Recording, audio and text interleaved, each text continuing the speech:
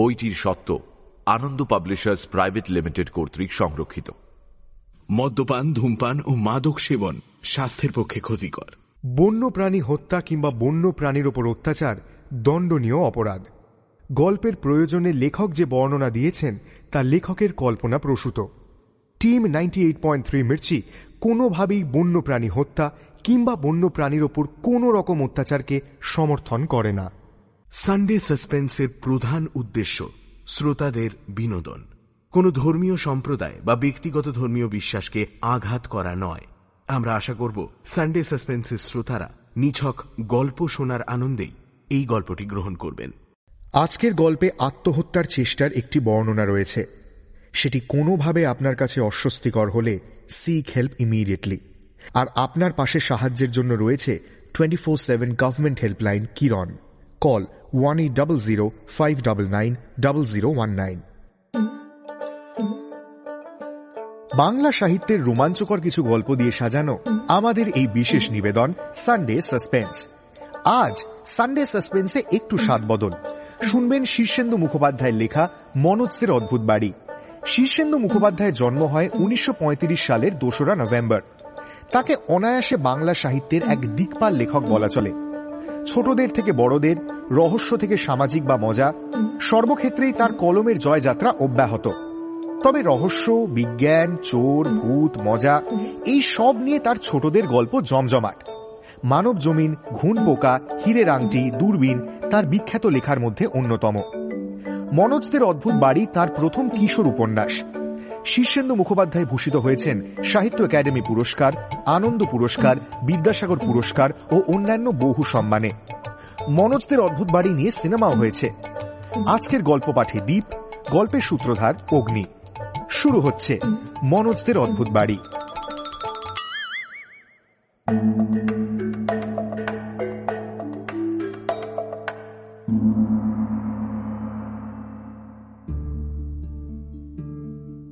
ফটোটা কি করে মনোজদের বাসায় এলো তা কেউ জানে না। ফটোটা কার তাও কেউ বলতে পারে না। ফটোটা একটা ছেলের, তার বয়স হবে 8, 9 বা 10। একটা বাংলো বাড়ির সামনের বারান্দার সিঁড়িতে সে বসে আছে। সামনের বাগান থেকে বারান্দায় উঠতে মোট 3 ধাপ সিঁড়ি। ঠিক মাঝের ধাপে ছেলেটা বসে আছে। নিচের সিঁড়িতে পা, ওপরের সিঁড়িতে কুনুই রেখে সে একটু পেছনে হেলে রয়েছে। তার পায়ে বুট জুতো আর মোজা, সাদা হাফ প্যান্ট, গায়ে পুরো হাতা সোয়েটার, আর সোয়েটারের গলার কাছে সাদা শার্টের কলার বেরিয়ে আছে। ছেলেটা দেখতে ভীষণ সুন্দর। বড় বড় চোখ, লম্বাটে মুখ, চোখা পাতলা নাক, গালগুলো ভরাট কিন্তু লুচির মতো ফোলা ফোলা নয়। তার চুলে ডান দিকে সিঁথি আর কপালটার অনেকখানি ঢেকে চুলগুলো পাট করা। ছেলেটা অল্প একটু হাসি মুখে চেয়ে আছে। সেই হাসি আর তাকানো এত জীবন্ত যে মনে হচ্ছে যে কোনো সময় ছেলেটা কথা বলে উঠবে। মনোজ যে কতবার ছবিটা দেখেছে তার হিসেব নেই। হ্যাঁ হ্যাঁ, সত্যি সত্যি আমি ছবিটা যে কতবার দেখেছি জানি না। ছবিটা দেখতে আমার বড় ভালো লাগে। যদি কখনো আমার মন খারাপ হয় বা কখনো কারোর সঙ্গে ঝগড়া হয় বা মায়ের ওপর অভিমান হয়, তখন আমি এসে একা ঘরে বসে ছবিটা বের করে চেয়ে থাকি। ছবি থেকে ছেলেটাও আমার দিকে হাসি মুখে চেয়ে থাকে। সেটা দেখে আমার মনের মধ্যে কি যেন হয়। আমার মনে হয় এই তো আমার সবচেয়ে ভালো বন্ধু। তখন মন ভালো হয়ে যায়। আমি না খুব ছেলেবেলা থেকেই বাড়িতে ছবিটা দেখে এসেছি। ছবিটা বেশ পুরনো, একটু হলদে হলদে পুরনো ছাপও পড়ে গেছে তাতে। তার মানে ছবিটা অনেক আগে তোলা হয়েছিল। আর ছবির ছেলেটা নিশ্চয়ই এখন আর ছোট নেই, সে হয়তো অনেক বড় হয়ে গেছে। তবু ছবির ছেলেটাকে আমি বন্ধু বলেই ভাবি, ভাবতে ভালো লাগে। ছবিটার মধ্যে আরো দুটো অদ্ভুত ব্যাপার আছে। ছেলেটার পেছনে যে বারান্দা, তাতে ট্যারচা হয়ে রোদ পড়ছে। বারান্দার পেছনে দরজা, দরজায় একটা গোলাপ ফুলের ছাপওয়ালা পর্দা ঝুলছে। সামনে রোদ, কিন্তু পর্দাটা ছায়ায়, তাই পর্দার গায়ে গোলাপের ছাপ একটু অস্পষ্ট। আর সেই পর্দার একটুখানি সরিয়ে একটা মুখ উঁকি মেরে আছে। মুখটা খুবই অস্পষ্ট। শুধু সেই মুখে একটু হাসি বোঝা যায়, যেন কেউ হাসি মুখে ছেলেটার ছবি তোলানো দেখছে, কিন্তু সেই মুখটা ছেলের না মেয়ের তা বোঝা যায় না। আরো একটা মজার ব্যাপার হলো, ছেলেটার বাঁ দিকে একটা কাচের গেলাসে 3 পোয়া ভর্তি দুধ রয়েছে। দুধ কিনা তা ঠিক করে বলা যায় না, তবে সাদা মতো তরলটা দুধ ছাড়া কি বা হতে পারে। আর সেই প্রায় 1.25 গেলাস দুধে মুখ ডুবিয়ে দুধটা খেয়ে নিচ্ছে একটা বেশ বড় সড়ো মোটা বিড়াল। বিড়ালটার লেজও খুব মোটা। বোঝা যায় ছেলেটা দুধ খাচ্ছিল আর সেই সময় ফটো তোলাতে গিয়ে গেলাসটা পাশে রেখেছিল। আর তখন ছেলেটাকে অন্যমনস্ক দেখে বিড়ালটা চুপি চুপি এসে চুরি করে দুধ খেয়ে নিচ্ছে। ছেলেটা টেরই পায়নি। ছবিটার মধ্যে আরো কিছু জিনিস লক্ষ্য করা যায়, যেমন বারান্দার নিচে বাগানের কিছু অংশ ছবিতে দেখা যাচ্ছে। বাগানে অনেক গাঁদা, ক্রিস্যান্থেমাম, পপি ফুল ফুটে আছে। বাংলো বাড়িটার টিনের চাল। বারান্দার ওপরে টিনের চালটার একটু ঢালু অংশ দেখা যায়। বারান্দার থাম্বে একটা লতানো গাছ উঠেছে চালে। এই ছবিটার কোনো ঠিকানা নেই, কোথায় কবে তোলা হয়েছিল কেউ তা জানে না।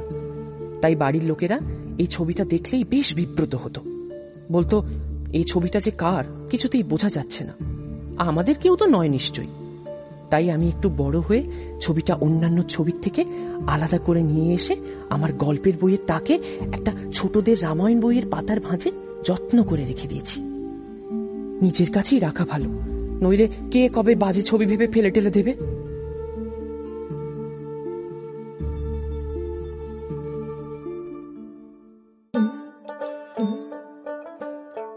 মনোজের বাড়িতে অনেক লোক। ঠাকুমা, বাবার এক বুড়ি পিসি, মা, বাবা, 2 কাকা, দিদি, দাদা, 2 ডলপুতুলের মতো ছোট ভাই বোন। এছাড়া বাড়িতে থাকে একটা নিরাশ্রয় বুড়ো লোক, তার বাড়ি বিহারে।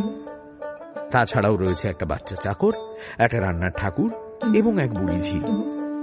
তাছাড়া বিস্তর বাইরের লোকজনের নিত্য আসা যাওয়া তো আছেই, যেমন পুরুত মশাই সতীশ ভরদ্বাজ, মাস্টার মশাই দুঃখহরণ বাবু, দিদির গানের মাস্টার মশাই গণেশ ঘোষাল, এমনি আরো কত কে। উবু হয়ে না বসলে দুঃখহরণ বাবু পড়াতেই পারেন না।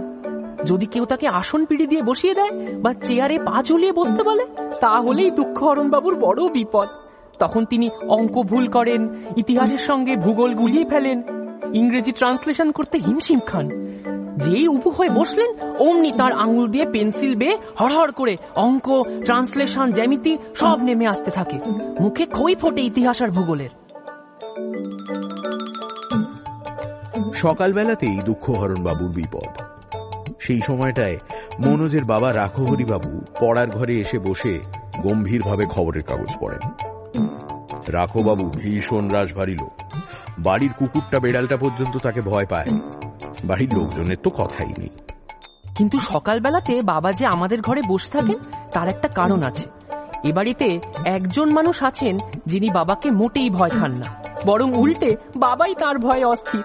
তিনি হলেন বাবার পিসিমা আদ্যাশক্তি দেবী। বাবার পিসিকে ঠাকুমা তো ঠাকুরজি বলে ডাকেন, সেই থেকে আমরা সবাই তাকে ঠাকুরজিই ডাকি। আদ্যাশক্তি দেবী খুব অল্প বয়সে বিধবা হয়েছিলেন। সেই থেকে উপোস টুপোস করে করে বুড়ো বয়সে ভীষণ তেজস্বিনী হয়ে গেছেন, কারও তোয়াক্কা করেন না। তাঁর আবার ভয়ঙ্কর সূচিবাই। সকালে কাঁচা গোবর জলে গুলে সেই জল সারা বাড়িতে ছিটিয়ে দেন। মনোজদের পড়ার ঘরটা বাড়ির বাইরে বাগানের ধারে। এক টেরে ছোট্ট একটা ঘর, তাতে এক ধারে পড়ার টেবিল চেয়ার, অন্য ধারে তক্তপোষের ওপর দুঃখহরণ বাবুর বিছানাপত্র। এই ঘর অবধি ঠাকুরজি আসতে পারেন না, খোঁড়া পায়ে বাগান পেরোতে তার কষ্ট হয়। তাই এই ঘরটা গোবর জলের হাত থেকে বেঁচে যায়। রাঘবাবু তাই গোবরের গন্ধ এড়িয়ে নিশ্চিন্তে শ্বাস নেওয়ার জন্য এই ঘরে এসে ঘণ্টাখানেক কাটিয়ে যান। ততক্ষণে ঘরদোরের জল শুকিয়ে যায়। রাঘবাবু কড়া ধাতের লোক, আদব কায়দার নড়চড় দেখলে খুব রাগ করেন। তাই সেই সময়টায় দুঃখহরণ বাবুকে পা ঝুলিয়ে বসে থাকতে হয়। আর ওই 1 ঘন্টায় দুঃখহরণ বাবু রাজ্যের ভুলভাল করতে থাকেন। একদিন তিনি ওই অবস্থায় ট্রান্সলেশন করতে গিয়ে কেলেঙ্কারি। মাস্টার মশাই, তখন হলঘর ভরিয়া গিয়াছে, এই বাক্যটির ইংরেজি কি হবে? হলঘর তখন হলঘর ভরিয়া গিয়াছে। এ তো সহজ, এ না পারার কি আছে? কিন্তু আমি তো পাচ্ছি না। একটু পরে বললে হয় না? বলে দিন না মাস্টার মশাই। তখন হলঘর ভরিয়া গিয়াছে by then the hall room was fulfilled. এই ইংরেজি শুনে রাখহরিবাবু তাঁর ইংরেজি খবরের কাগজ থেকে মুখ তুলে বিরক্ত হয়ে তাকালেন। ছেলে মেয়ের সামনে মাস্টার মশাইয়ের ভুল ধরলে তার প্রতি শ্রদ্ধা কমে যেতে পারে, সেই জন্য বললেন, দুঃখবাবু, ইংরেজিটা ঠিকই আছে, তবে একটু কানে কেমন লাগছে, আর একবার অন্যভাবে করুন। কিন্তু দুঃখহরণবাবু পা ঝুলিয়ে বসে আছেন যে। তার উপর রাজবাড়ি রাখবাবুর কথা শুনে আরো ঘাবড়ে গিয়ে খুব শক্ত ইংরেজিতে বললেন, হ্যাঁ, অন্যভাবে করছি। The halls fulfilment was achieved by them. এটা হবে। শুনে রাখবাবু আর মুখ তুললেন না। দুঃখহরণবাবুও গোলমালটা বুঝতে পারছেন, কিন্তু উবু হয়ে না বসলে তার মুড আসে না। তাই তিনি ঠ্যাং দুটো জোর নাচাতে নাচাতে মুখে হু হু করে একটা শব্দ করে যেতে লাগলেন। মনোজের দাদা সরোজ, দিদি পুতুল আর মনোজ চুপিসারে হাসাহাসি করছে। আজ দুঃখহরণবাবুর ভুল কিছু বেশিই হচ্ছে। সরোজকে ইতিহাস বোঝাতে গিয়ে তিনি বারবার কথার মানে বোঝাতে লাগলেন। ইতিহাস বইতে দুটো ব্যাখ্যাও দাগিয়ে দিলেন। পুতুলকে সুদ কষা বোঝাতে গিয়ে তিনি হুঁশিয়ার করে দিয়ে বললেন, শোনো, মুখস্থ যেন ভুল না হয়, আর দাড়ি কমা সেমিকোলন সম্পর্কে সাবধানে থাকবে। মাস্টার মশাই, অঙ্কে দাড়ি কমা সেমিকোলন পাবো কোথায়? হ্যাঁ, মানে মনে তো রাখতেই হবে, না রাখলে। মাস্টার মশাই, আমাকে ভূগোলের এই চ্যাপ্টারটা একটু রিভাইজ করে দিন না। ভূগোল বই খুলেও তিনি গোলযোগ করে ফেললেন। পশ্চিমবঙ্গের কোন কোন জেলায় ধান ও পাট জন্মায় তা বলতে গিয়ে তিনি বারবার নর শব্দের রূপ এনে ফেলছিলেন। তাই শুনে রাখবাবু বিরক্ত হয়ে উঠে পড়লেন। ধুত্তর, ঘরে গোবরের গন্ধ, পড়ার ঘরে ভুলভাল পড়ানো, কোথায় যে যাই বাগানে খানিকক্ষণ পায়চারি করে আসি। রাখহরিবাবু পায়চারি করতে করতে দেখেন রামু এক মুঠো দুব্বো ঘাস, কয়েকটা কড়াইশুঁটি আর একটা গাজর বাগান থেকে তুলে নিয়ে যাচ্ছে। এই রামুর একটা পরিচয় দিয়ে দেওয়া যাক। দেহাতি বুড়ো মানুষ রাম খেলাওয়ান খুরপি হাতে সারা দিন বাগানে ঘুরঘুর করে। যদিও একটা ঠিকে মালি এসে বাগানের কাজ করে যায়, তবু রাম খেলাওয়ান কাজ দেখানোর জন্য বাগানে সব সময় কিছু না কিছু খোঁড়াখুঁড়ি করবেই। চোখে ভালো দেখতে পায় না, অনেক সময় গাছের গোড়ার মাটি খুঁড়ে আলগা করতে গিয়ে শেকড় বাকড় উপড়ে ফেলে, আগাছা তুলতে গিয়ে ফুল গাছ তুলে ফেলে দিয়ে আসে। বকুনি খেলে খুব গম্ভীর হয়ে থাকে, যেন এসব বকাবকি তার তেমন গায়ে লাগে না। গতবার ঠাকুমার চশমা পাল্টানো হলো, আর রাম খিলাওয়ান ঠাকুমার পুরনো চশমাটা চেয়ে নিল। সেই চশমাটা এখন সে সব সময় চোখে পড়ে থাকে। তাতে যে সে ভালো দেখতে পায় তা নয়, কিন্তু এমন ভাব দেখায় যেন খুব ভালো দেখছে।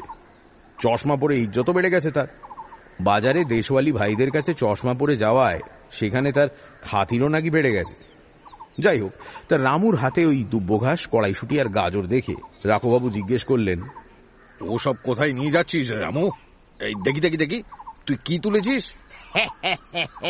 বুড়ি মা পাঠালেন কিছু ধনে পাতা, কাঁচা লঙ্কা আর মূলো তুলে আনতে। স্টুপিড কোথাকার! কবে থেকে বলেছি হাসপাতাল থেকে চোখের ছানি কাটিয়ে আয়, কিছুতেই শুনবি না। কোন আক্কেলে তুই লঙ্কা বলে কড়াইশুঁটি, মূলো বলে গাজর আর ধনে পাতার বদলে গুচ্ছের ঘাস তুললি? আজই চল, তোকে হাসপাতালে নিয়ে যাব, চোখের ছানি কাটিয়ে আসবি। শুনে রামু ভীষণ গম্ভীর হয়ে গেল। রাঘবাবু রাগারাগি করতে করতে ভেতর বাড়িতে চলে গেলেন।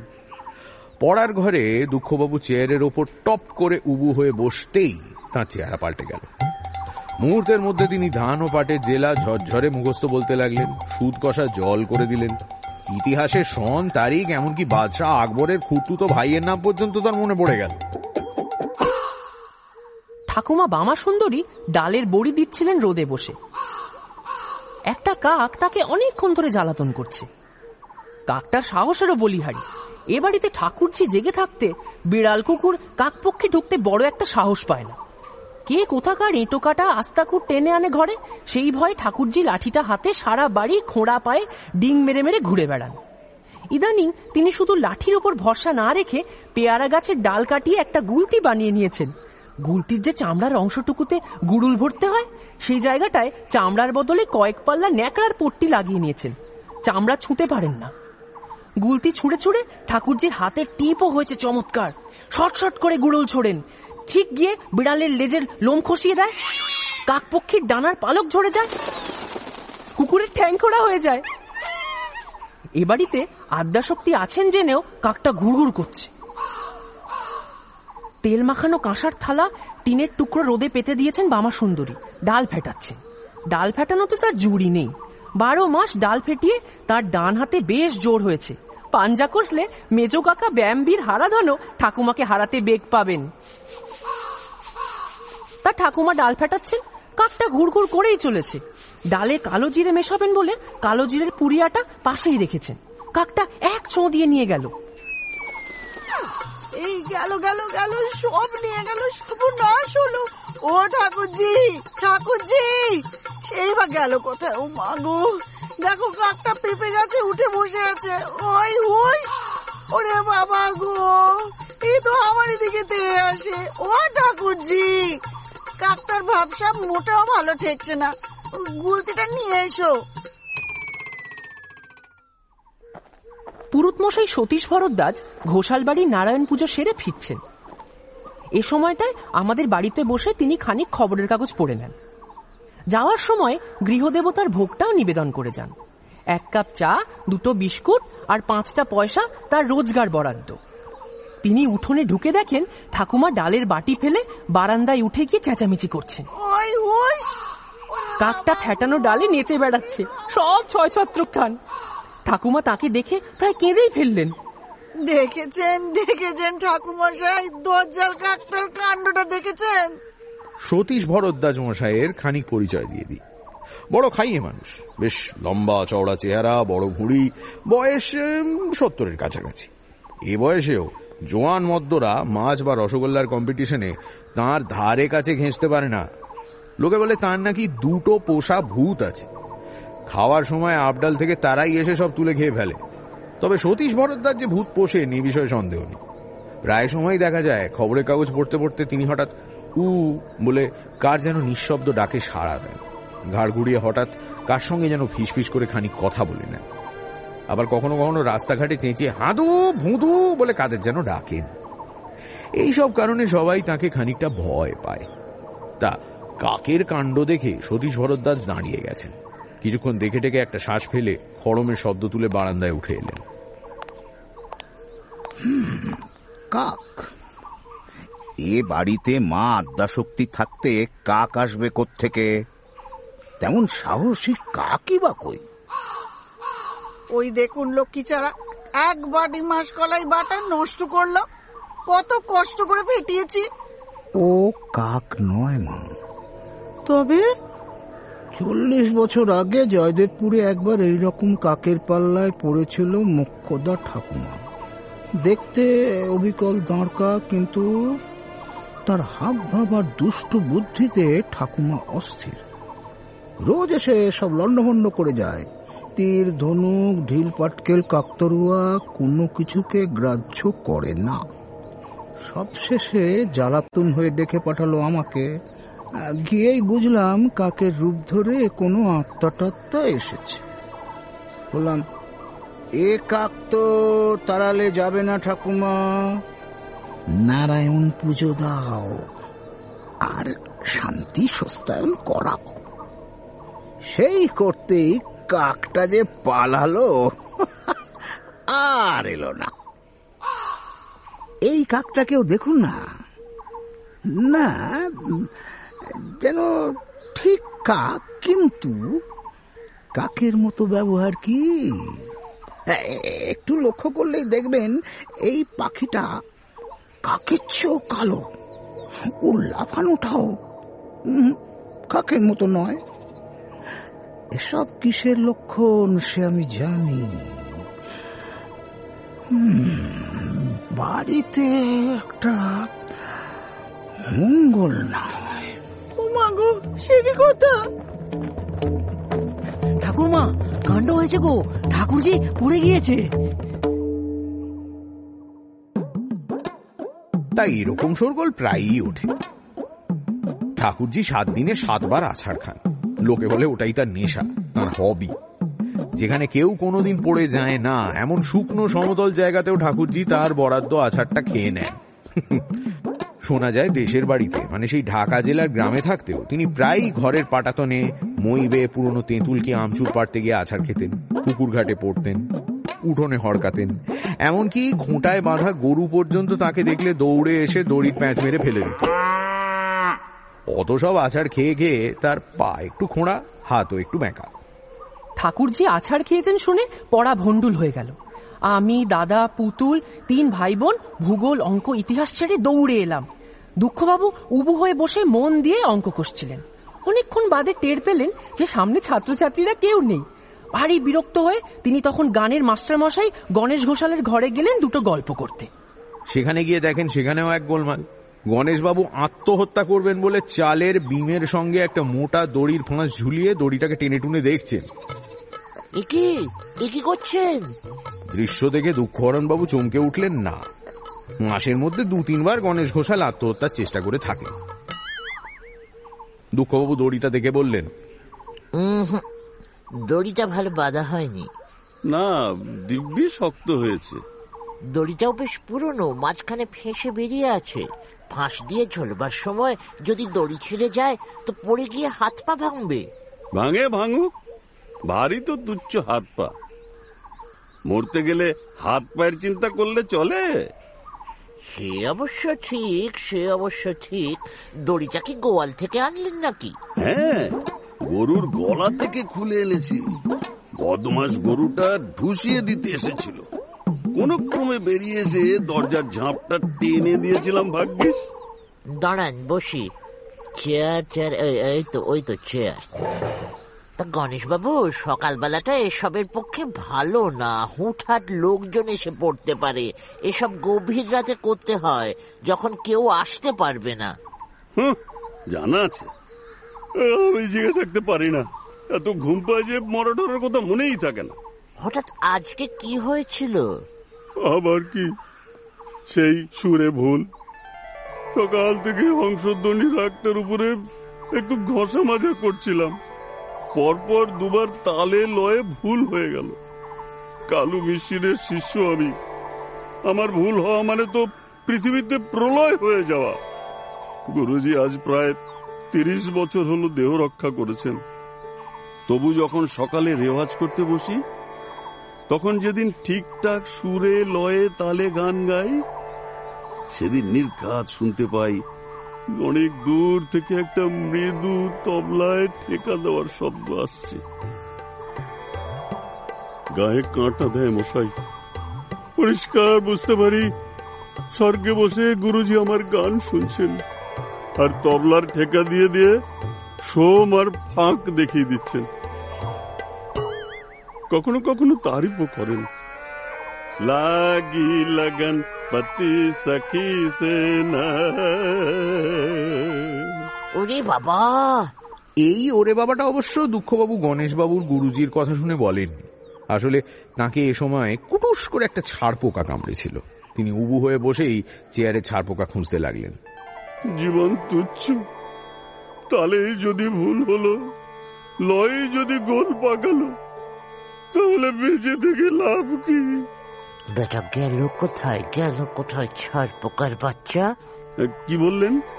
বলছি কাজটা ভালো করেননি। না, বেশ করেছে। আমাকে বাধা দেবেন না।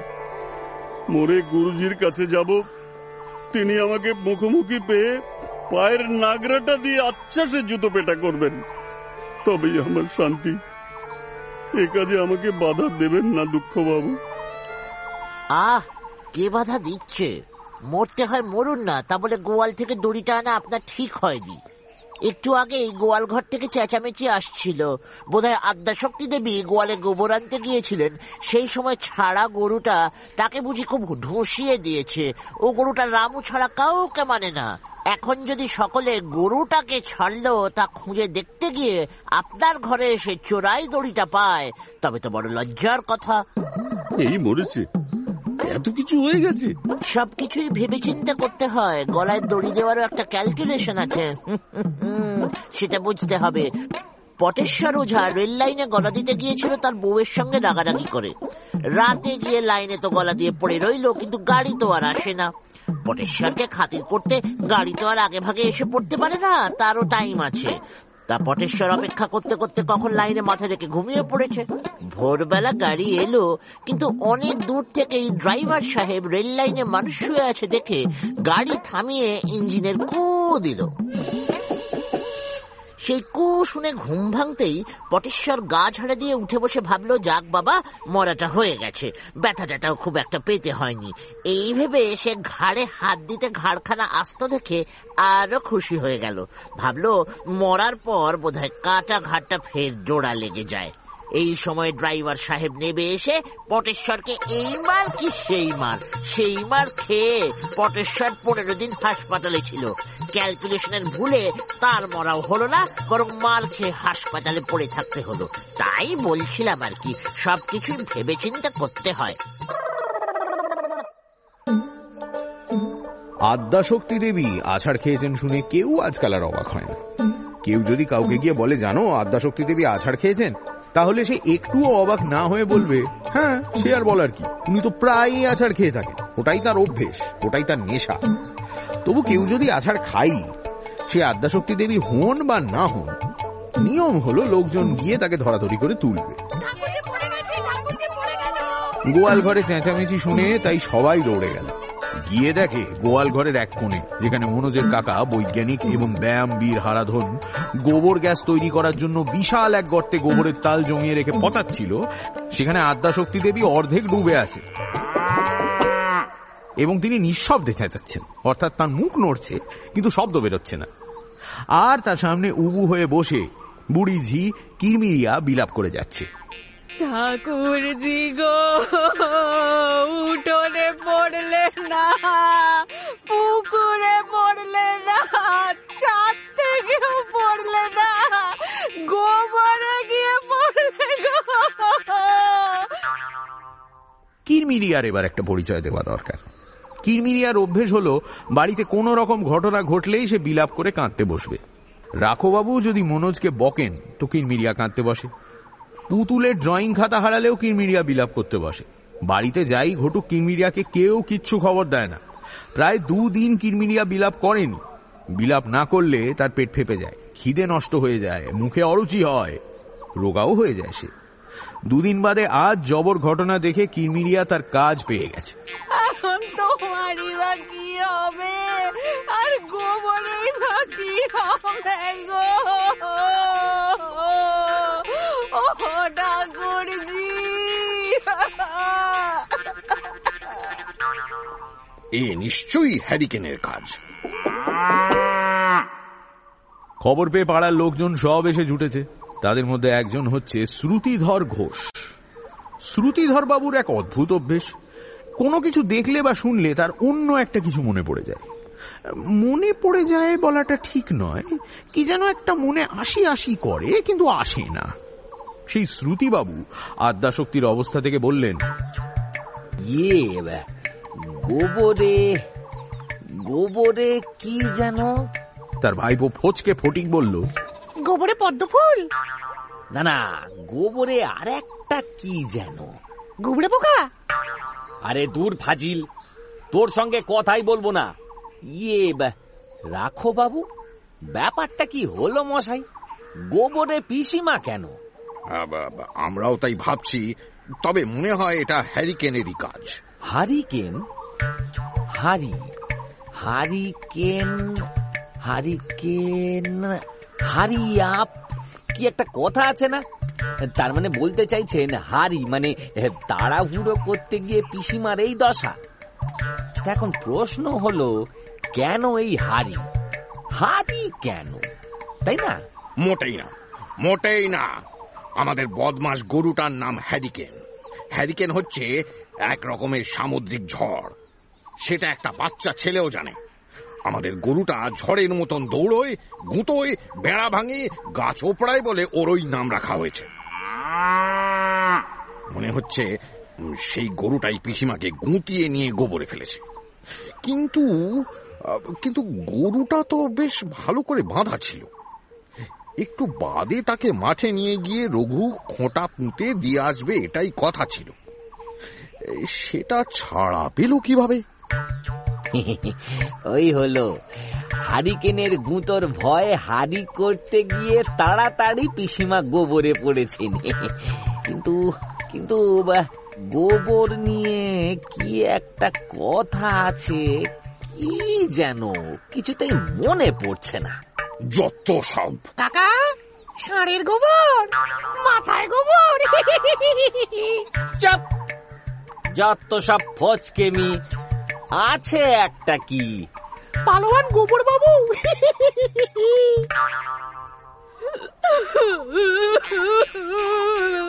বাবা গো,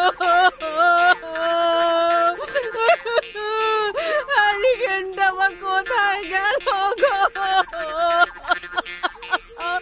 সে যে এখনো ভালো করে সকালের জামনাটাও খায়নি গো। সে যে না খেয়ে লাজে গোবরে হয়ে যাবে গো। ওই ওই মনে পড়েছে, মনে পড়েছে, লাজে গোবরে। এ যে দেখছি পিসিমার একেবারে লাজে গোবরে অবস্থা। আদ্যাশক্তি দেবী বুক সমান গোবরের গর্তের মধ্যে পোঁতা। ঘন গোবরের তালের ভিতর থেকে নিজে নিজে বেরিয়ে আসবেন যে সে সাধ্য তার নেই।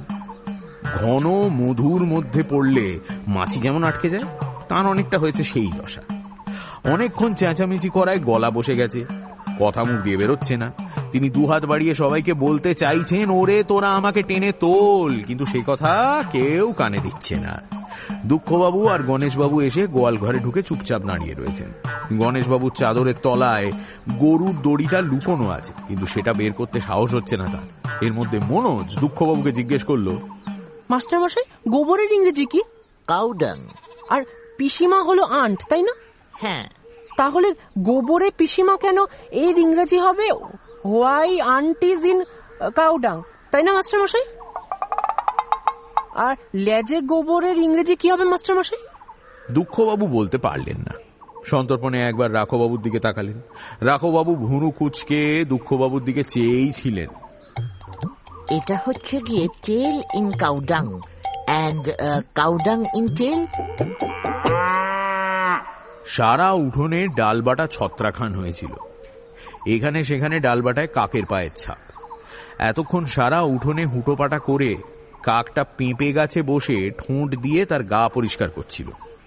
বামা সুন্দরী হাত জোড় করে কাকটাকে প্রণাম করে বললেন, যাই ঠাকুরজি, আজ আবার কি কাণ্ড বাঁধালে দেখে আসি। আচার খেতে পারেও বটে মানুষটা। আমাদের এত বয়স হলো, এখনো তো এত আচার খেতে পারি না। সতীশ ভরদ্বাজ গম্ভীরভাবে বারান্দার চেয়ারে বসে পুজোর চালকলার পেতলের রেকাবিখানা টেবিলের ওপর রেখে খবরের কাগজ পড়ছিলেন। তিনি এখন বেশ শব্দ করে খবরের কাগজ পড়তে লাগলেন। জিনিসপত্রের দাম ক্রমশই বৃদ্ধি পাইতেছে। এইরূপ বৃদ্ধি পাইলে গরিব মনুষ্যরা কি করিয়া প্রাণ ধারণ করিবে? কাহার কাছে হাত পাতিবে? ঠিকই তো, কি পেয়েছে নাকি? ইহারা কি করিয়া ইয়ে করিবে? ঠাকুর মশাই একটু অন্যরকম ভাবে খবরের কাগজ পড়েন। মানে ধরুন বেশ জোরে জোরে খবরের কাগজ পড়ছেন, তো পড়তে পড়তে উত্তেজিত হয়ে তার ভিতরেই নানান রকম মন্তব্য করতে থাকেন। শুনলে মনে হয় যেন ওসব কথাও কাগজে ছাপা আছে। এই যেমন তিনি এখন পড়ছেন, কালীচরণ সাধুকে পুলিশ দায়রায় সোপর্দ করিয়াছে। সে নাকি পঞ্চবর্ষীয় এক বালিকার কান হইতে দুল ছিনাইয়া লইয়া, বালিকাটির কান কাটিয়া প্রবল রক্তপাত হইতে থাকে। তাকে যুদ্ধ করতে হয়। দুই দলের খেলায় কেহই গোল করিতে পারেন। রে তা পারবে কেন অপদার্থ সব? সিমলায় প্রচন্ড তুষারপাত, বড় বড় ঠান্ডা রে বাপ। মুরগি হাটায় জোড়া খুন, ছুরিকাঘাতে বাবারে, এই ছুরি যখন কচ করে শরীরে ঢোকে তখন না জানি কেমন লাগে। আবার আসা হয়েছে বারান্দার রেলিং এ। কা তব কান্তা কস্তে পুত্র, তোমার স্ত্রী বা কোথায়, ছেলে পুলেই বা কোথায়? পশু পাখির আত্মীয় স্বজন থাকে না? বড় হতভাগ্য তোমরা।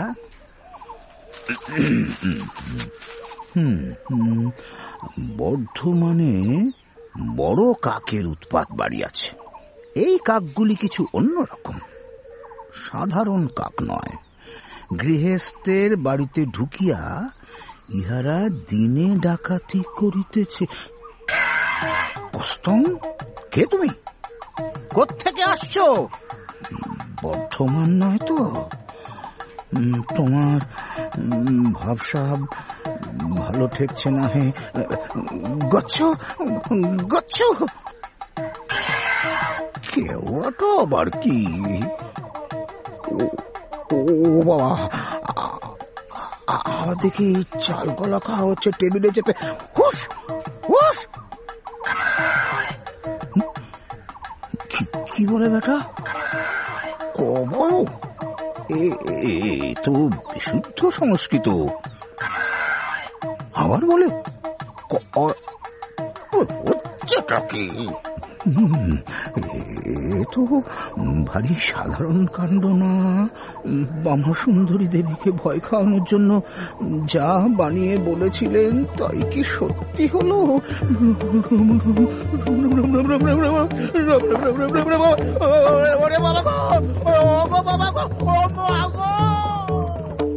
হাউ মাউ করে দৌড়ে গিয়ে সতীশ ভরদ্বাজ উঠোনের ওপাশে বৈজ্ঞানিক হারাধনের ল্যাবরেটরিতে ঢুকে টেবিলের ওপর হুমড়ি খেয়ে পড়লেন। সেখানে একটা উপুড় করা গামলার মতো কি একটা যন্ত্র, সেটা ছোঁয়া মাত্র ঠাকুরমশাইয়ের গায়ে কাঁটা দিয়ে উঠল, মাথার চুল এমনকি টিকিটা পর্যন্ত দাঁড়িয়ে গেল। শরীরে একটা শিরশির ভাব। টেবিলের ওপাশ থেকে হারাধন গম্ভীর ভাবে বললেন, সাকসেসফুল। কি বাবা, কি সাকসেসফুল? Static electricity. এতক্ষণ এটা নিয়ে এক্সপেরিমেন্ট করছিলাম। মনোজের মেজ কাকা ভজহরি বাজার করার ব্যাপারে খুব পাকা লোক। সবাই বলে ভজবাবুর মতো বাজারু দুনিয়ায় দুটো নেই। বাজারের যত ব্যাপারী আর দোকানদার বাজারু ভজহরিকে দেখলেই ভয় খায়। যে সবজিওয়ালা সকাল থেকে ফুলকপির দর 1.5 টাকার 1 পয়সা নিচে নামায়নি, সে পর্যন্ত ভজবাবুকে দেখলে নার্ভাস হয়ে গিয়ে 5 সিকি বলে ফেলে। যেসব দোকানদার গোলমেলে দাঁড়িপাল্লা বা বাটখারা দিয়ে ওজন করে, তারা ভজবাবুর গন্ধ পেলেই সব সরিয়ে ফেলে ভালো মানুষ সাজে। অবশ্য ভজবাবু কখনো দোকানদারের দাঁড়িপাল্লা বা বাটখারা মেপে দেখেননি। তার সঙ্গে সবসময় নিজস্ব দাঁড়িপাল্লা এবং বাটখারা থাকে। রান্নার ঠাকুর গুঁফো মিশির আর চাকর রঘু সেসব বাজারে বই নিয়ে যায়। ভজবাবুর বাজার করার কায়দাটা একটু অন্যরকম। সে কায়দাটা এমনই অদ্ভুত যে অন্য খদ্দেররা নিজেদের বাজার বন্ধ করে রেখে ভজবাবুর বাজার করা হাঁ করে দেখে। যেমন আজ টমেটোওয়ালা ভজবাবুকে দেখে খুব বিনয়ী হাসি হেসে 1 গালের পান অন্য গালে দিয়ে 2.5 টাকার টমেটোর দাম 9 সিকি চেয়ে বসল। আপনি বলেই চার আমি ছেড়ে দিলাম। ভজবাবু নির্নিমেষ চোখে টমেটোগুলোর দিকে খানিকক্ষণ চেয়ে রইলেন। পাড়া থিয়েটারে কেপু বাবু সিরাজউদ্দৌলা সেজে মোহাম্মদী বেগের হাতে ছোড়া খেয়ে যেমন ভাবে চেয়েছিলেন, ঠিক তেমনি চোখের দৃষ্টি ভজবাবুর। সেই চোখ দেখে টমেটোওয়ালার রক্ত জল হয়ে যেতে লাগলো। ঠিক আছে ভজবাবু, না হয় 2 আনা কমই দেবেন। ভজবাবু সে কথার উত্তর দিলেন না। তাঁর থমথমে মুখ চোখ ক্রমে লাল হয়ে উঠছিল। চোখ দুটো স্থির, নাকের পাটা কাঁপছে। এক পাশে বেগুনের দর করতে করতে অন্য পাশে পালং শাক থলিতে ভরতে ভরতে 2-4জন করে লোক এগিয়ে এসে আশেপাশে দাঁড়িয়ে গেল ভজবাবুর পাট দেখবে। ভজবাবুর ঠোঁট কেঁপে উঠল। মহাপাপ। কথা শোনার জন্য 2-4জন কান এগিয়ে আনল। মহাপাপ। সেই গম্ভীর ধ্বনি শুনে টমেটোলার মুখ তো শুকিয়ে গেছে। পরক্ষণেই ভজবাবু হঠাৎ 2 হাত লাফিয়ে উঠে বিকট হুঙ্কার ছাড়লেন, মহাপাপ, মহাপাপ, মহাপাপ। যারা কান এগিয়ে এনেছিল তারা এই বিকট শব্দে কান চেপে ধরে 5 হাত পিছিয়ে গেল। ভজবাবু লাফাচ্ছেন আর হুঙ্কার দিচ্ছেন, মহাপাপ, পৃথিবীর রসাতলে যাবে। হতভাগা টমেটোওয়ালা, তুইও রসাতলে যাবি। এখনো সময় আছে, বল ঠিক করে। সাত শিখে দিন বাবু, আর আপনার বাড়ি পাল্লাটা দিন। ভজবাবু সব জায়গায় কিন্তু এক কায়দা খাটান না, তাহলে আর বাজারু হিসেবে তার অত নাম ডাক কিসে? টমেটোলাকে কাঁদিয়ে দিয়ে তিনি পালং শাক বেচতে আসা এক ছোট মেয়ের ঝুড়ির সামনে এসে দাঁড়ালেন। মেয়েটার বয়স 10 হবে।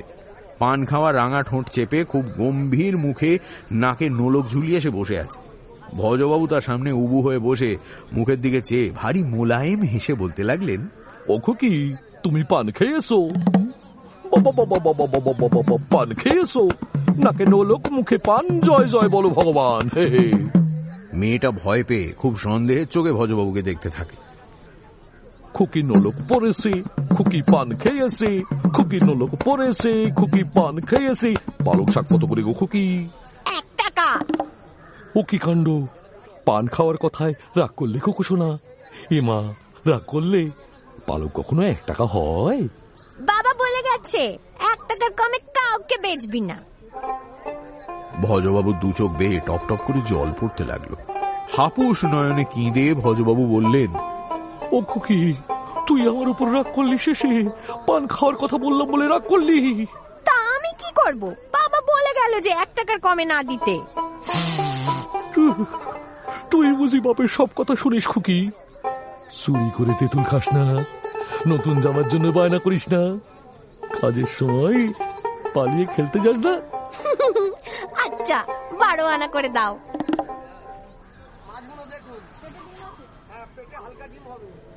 মেছো বাজারের কানাই মাছওয়ালা বড় ভয়ঙ্কর লোক। সবাই জানে কানাই দিনে মাছ বেচে, রাতে ডাকাতি করে। গুলি পাকানো বিশাল চেহারা তার, চোখ দুখানা সবসময় গাঁজাখোরের মতো লাল। খদ্দেরদের সঙ্গে ধমক ধামক দিয়ে কথা বলে সে। 1 মণ 1 মণ ওজনের বড় বড় মাছ হেলা ফেলায় তুলে ভজাং ভজাং করে কেটে ফেলে। বুকের পাটা না থাকলে কেউ কানাইয়ের সঙ্গে দরাদরি করতে যায় না। কানাইয়ের দোকানে আজ মস্ত মস্ত কই মাছ। দূর থেকে ভজবাবুকে দেখেই কানাই তড়ি ঘড়ি কই মাছগুলোকে গামছা চাপা দিয়ে রাখলো। 15 টাকা দর দিয়ে রেখেছে, ভজবাবু দেখলেই 10 টাকায় নামিয়ে ফেলবে, তার চেয়ে চেপে রাখা ভালো। কিন্তু কই মাছ চাপা কি সোজা? তারা লাফায়, হাঁটে, ছোটে। গামছা চাপা কই মাছেরা গামছা ছেঁড়ার জোগাড় করে তুলল। গামছাটা কত দিয়ে কিনেছিলি? কতবার? 3 টাকা বোধহয়। মাছের দামের সঙ্গে গামছার দামটা যোগ করে বল, কই মাছের দর কত? ও মাছ বিক্রি হয়ে গেছে, তাই ঢেকে রেখেছি ভজবাবু। তাই বুঝি, তাই বুঝি, তাই বুঝি। কে কিনেছে? আগে দারোগা বাবু। তা আমি তো থানার কাছ দিয়ে যাব, মাছগুলো দিয়ে দে বরং। হ্যাঁ, আমি পৌঁছে দিয়ে যাবো। দারোগা বাবু আবার ওই নিশিকান্তপুরের ডাকাতির ব্যাপারে আমার পরামর্শ চেয়েছিলেন। কানাইয়ের মুখের চেহারা পাল্টে যায়। 15 টাকার মাছ সে তখন 12 টাকায় ছাড়তে রাজি। নিশিকান্তপুরের ডাকাতিটা নিয়ে হইচই করছে পুলিশ। ওর মুখের চেহারা দেখে ভজবাবু বুঝতে পারলেন যে কানাইকে এবার বাগে পাওয়া গেছে। জজ যখন আসামির ফাঁসির হুকুম দেয় তখন যেমন গম্ভীর করুণ মুখের ভাব করে, ঠিক তেমনি মুখ করে ভজবাবু কানাইয়ের দিকে চেয়ে আছেন। তা দেখে কানাইয়ের বুক কেঁপে ওঠে। বলছিলাম যে দারোগা বাবু বোধহয় মাছের কথা ভুলেই গেছেন, তারপর আপনি যখন বলছেন তখন। ভজবাবুর ইঙ্গিতে রঘু দাঁড়িপাল্লা আর গুঁফো মিশির বাটখারা বের করে ফেলেছে। ঠিক এই সময় একটা বাধা পড়ল। হয়েছে কি, গোয়েন্দা বরদাচরণ আর তার অ্যাসিস্ট্যান্ট ভাগ্নে চাকুও বাজারে এসেছে। সবাই জানে ভজবাবু বাজারে এলে সব জিনিস সস্তা হয়ে যায়, তাই ভজবাবুর পিছু পিছু বাজার করার জন্য অনেকেই তককে তককে থাকে। যেই ভজবাবু 2.5 টাকার মাল 7 সিকিতে কিনে নেন, অমনি অন্য বাজারুরা সেই দোকানিকে ছেঁকে ধরে সব মাল 7 সিকি দিয়ে চিলু চিলু করে কিনে নেয়। বরদাচরণও সেই দলে। বরদাচরণ কই মাছ বড় ভালোবাসেন। এবছর এখনো পর্যন্ত কই মাছ খাওয়ার ভাগ্য তাঁর হয়নি। আজই প্রথম কানাই মাছওয়ালা কই মাছ নিয়ে বসেছে, অথচ বরদাবাবুর কিছু করারও নেই, কারণ বাজারু ভজহরি মাছগুলিকে প্রায় গ্রেপ্তার করে ফেলেছেন। তাই গোয়েন্দা বরদাচরণের মুখটা খুবই বিষণ্ণ হয়ে গেল। ভাগ্নে চাকু ব্যাপারটা লক্ষ্য করে খানিক ভেবে নিয়ে মামার কানে কানে কি যেন একটা বুদ্ধি দিল। তার মুখখানা উজ্জ্বল হয়ে উঠল। তিনি কাঁচুমাচু মুখ করে ভজবাবুর দিকে তাকিয়ে খুব কুণ্ঠিত গলায় বললেন, ভজহরি বাবু, একটু কথা ছিল। বাজার করার সময় ভজবাবু তৃতীয় পক্ষের সঙ্গে কথা বলতে ভালোবাসেন না। ওস্তাদ কালোয়াত যেমন গানের সময় কেবল তবলচি বা তানপুরাওলা ছাড়া জগতের আর সব ভুলে যায়, ভজবাবুও বাজার করার সময় দোকানদার ছাড়া আর কাউকে মনে রাখতে চান না। বাজার করাটাও একটা আর্ট, আর আর্টের সময় কে ভেজাল পছন্দ করে? কথার সময় ছিল না, মাছগুলো তুলছি ঠিক এই সময় যত কথা। আরে রাগ করবেন না ভজবাবু, আপনার বাড়িতে একটা অ্যাক্সিডেন্ট হয়েছে। অ্যাক্সিডেন্ট? চেঁচানির চোটে ভজবাবুর হাত থেকে একটা মাছ লাফিয়ে পালিয়ে গেল। সেটাকে সাঁ করে ধরে ট্যাঙ্কে গুঁজে ফেললো কানাই। যা বাঁচানো যায়। খুব খারাপ ধরনের অ্যাক্সিডেন্ট। বাজারে আসবার পথে আপনার বাড়ির পাশ দিয়ে যখন আসছি তখন শুনি ভেতর বাড়িতে তুমুল চেঁচামেচি হচ্ছে, বহু লোক ভিড় করেছে। আপনি মানে একটু তাড়াতাড়ি চলে যান আর কি। ভজবাবু আর কই মাছের দিকে ফিরেও চাইলেন না, বাড়ি মুখো ছুটতে লাগলেন। ভজবাবু বাড়ির কাছাকাছি যখন এসে পড়েছেন তখন শ্রুতিধর ঘোষ আর ফচকে ফটিকের সঙ্গে রাস্তায় দেখা। শ্রুতিবাবু একগাল হেসে ভজবাবুকে বললেন, পড়ে গেছেন। এই দাঁড়ান দাঁড়ান, মরে যায়নি তো? না বোধ হয়। ও তা ভালো তা ভালো তা ভালো। আচ্ছা কে পড়েছে বলুন তো? পিসিমা। হ্যাঁ, তাই বলুন। আর বলবেন না, গণেশ বাবু গরুর দড়ি চুরি করেছিলেন ফাঁসি যাওয়ার জন্য। ধরা পড়ে খুব নাকাল হচ্ছেন রাখো বাবুর কাছে। রাখো বাবু বলেছেন এবার থেকে যেন গণেশ বাবু ফাঁসি যাওয়ার জন্য নিয়মিত বাজার থেকে নতুন দড়ি আনিয়ে নেন। আর কিছু হয়েছে? হয়েছে, কিন্তু কি যেন ফটিক, কি যেন ইলেকট্রিক দিয়ে কি যেন হলো। ফটকে পুরুত মশাই শখে অজ্ঞান হয়ে পড়েছেন গো। আর দুঃখ বাবুকে মনোজ ঠাকুরজির ইংরেজি জিজ্ঞেস করেছিল, দুঃখ বাবু পারেননি। আর কিছু? ওরে বাবা, আরো চান? আরো একটা আছে। কি যেন? সেই যে কাকটার কথা। হ্যাঁ হ্যাঁ, একটা কাক। ভজবাবু আর দাঁড়ান না, দৌড়ে বাড়ির দিকে এগোতে থাকেন। এদিকে ততক্ষণে ঠাকুরজিকে গোবর থেকে তুলে স্নান করানো হয়েছে। সতীশ ভরদ্বাজ জ্ঞান হয়ে উঠে বসে গরম দুধ খাচ্ছেন। দুঃখবাবু তার ঘরে বসে ডিকশনারি খুলে প্রাণপণ খুঁজে ঠাকুরজি শব্দের ইংরেজি খুঁজে পাচ্ছেন না। সরোজ একবার সিস্টার ইন ল বলায় ভারী রেগে গিয়েছিলেন তার ওপর। গণেশবাবু নিজের ঘরে শুয়ে কড়িকাঠের দিকে চেয়ে আছেন। রামু চশমা চোখে হ্যারিকেন খুঁজতে বেরিয়েছিল। খুব ঢাউর করে দেখে সে মাঠ থেকে হরশঙ্কর গয়লার একটা মোষকে ধরে এনে চুপি সারে গোয়ালে বেঁধে রেখে এখন কদম গাছের তলায় বসে কাঁচা মূলো দিয়ে মুড়ি খাচ্ছে। রাঘবাবুর অফিস যাওয়ার সময় হয়েছে, কিন্তু হঠাৎ খেয়াল করে দেখেন স্নানের আগে যখন গেঞ্জি ছেড়েছেন তখন সেই গেঞ্জির সঙ্গে গলার পইতেও খুলে গিয়েছে। কিরমিরিয়া গেঞ্জি কেচে শুকোতে দেওয়ার সময় বাজে সুতো ভেবে সেটাকে কোথায় গুটলি পাকিয়ে ফেলে দিয়েছিল। বজ্জাত সেই কাকটা পইতে তুলে নিয়ে পেঁপে গাছে গিয়ে বসেছিল। এখন দেখা যাচ্ছে পইতেটা কাকের গলায় ঝুলছে। তাই দেখে মনোজের ঠাকুমা রেকাবিতে নৈবেদ্য সাজিয়ে পেঁপে তলায় রেখে প্রণাম করছেন। গলায় পইতে না থাকায় রাঘবাবু কথা বলতে পারছেন না, কিন্তু বারান্দায় দাঁড়িয়ে নিঃশব্দে মুখ নেড়ে ভয়ঙ্কর রাগারাগি করছেন আর হাত পা ছুটছেন। মুখের নানান রকম ভঙ্গিতে কখনো গাধা, কখনো গরু, কখনো বোকা শব্দগুলো বুঝিয়ে দেওয়ার চেষ্টা করছেন তিনি। বাবা কখন কি বলছে তাই নিয়ে মনোজ, সরোজ আর পুতুল উঠোনের এক কোণে দাঁড়িয়ে বাজি ধরছে। যেমন একবার রাঘবাবুর মুখটা এর মতো করে উয়ের মতো করায় সরোজ বলল, আমি বুঝেছি, এখন বাবা ঘেউ করলো। তুই ও তো কুকুরের ডাক। বাবা বললো ঢাকতে রে। মোটেই না, বাবা ওভাবে ঢেকুর তোলে। এইবারে বাবা যেটা বললো আমি বুঝেছি, পাজি। মোটেও না, বাবা বললো হাই কি। ব্যায়ামবীর এবং বৈজ্ঞানিক হারাধন ভূতে বিশ্বাস করে না। বাড়িতে নানান রকম চেঁচামেচি শুনে ল্যাবরেটরি থেকে বেরিয়ে এলো। হারাধনকে দেখেই কিরমিরিয়া তার পা ধরে কাঁদতে বসলো। ও হারা দাদা বাবু গো, বাড়িতে সব কি হলো গো? একটা কাক ভূত এসে বড় দাদা বাবুর পইতে নিয়ে গেল গো। বড় দাদা বাবু কথা বলতে পারবে গো? কি সব হলো বলো? কাক ভূত, কাক ভূত কথাটা কেমন কেমন চেনা চেনা ঠেকছে। অনেকটা চা গম কিংবা লামড়োর মতো। বুঝলেন না তো কথাটা? বুঝিয়ে দিচ্ছি।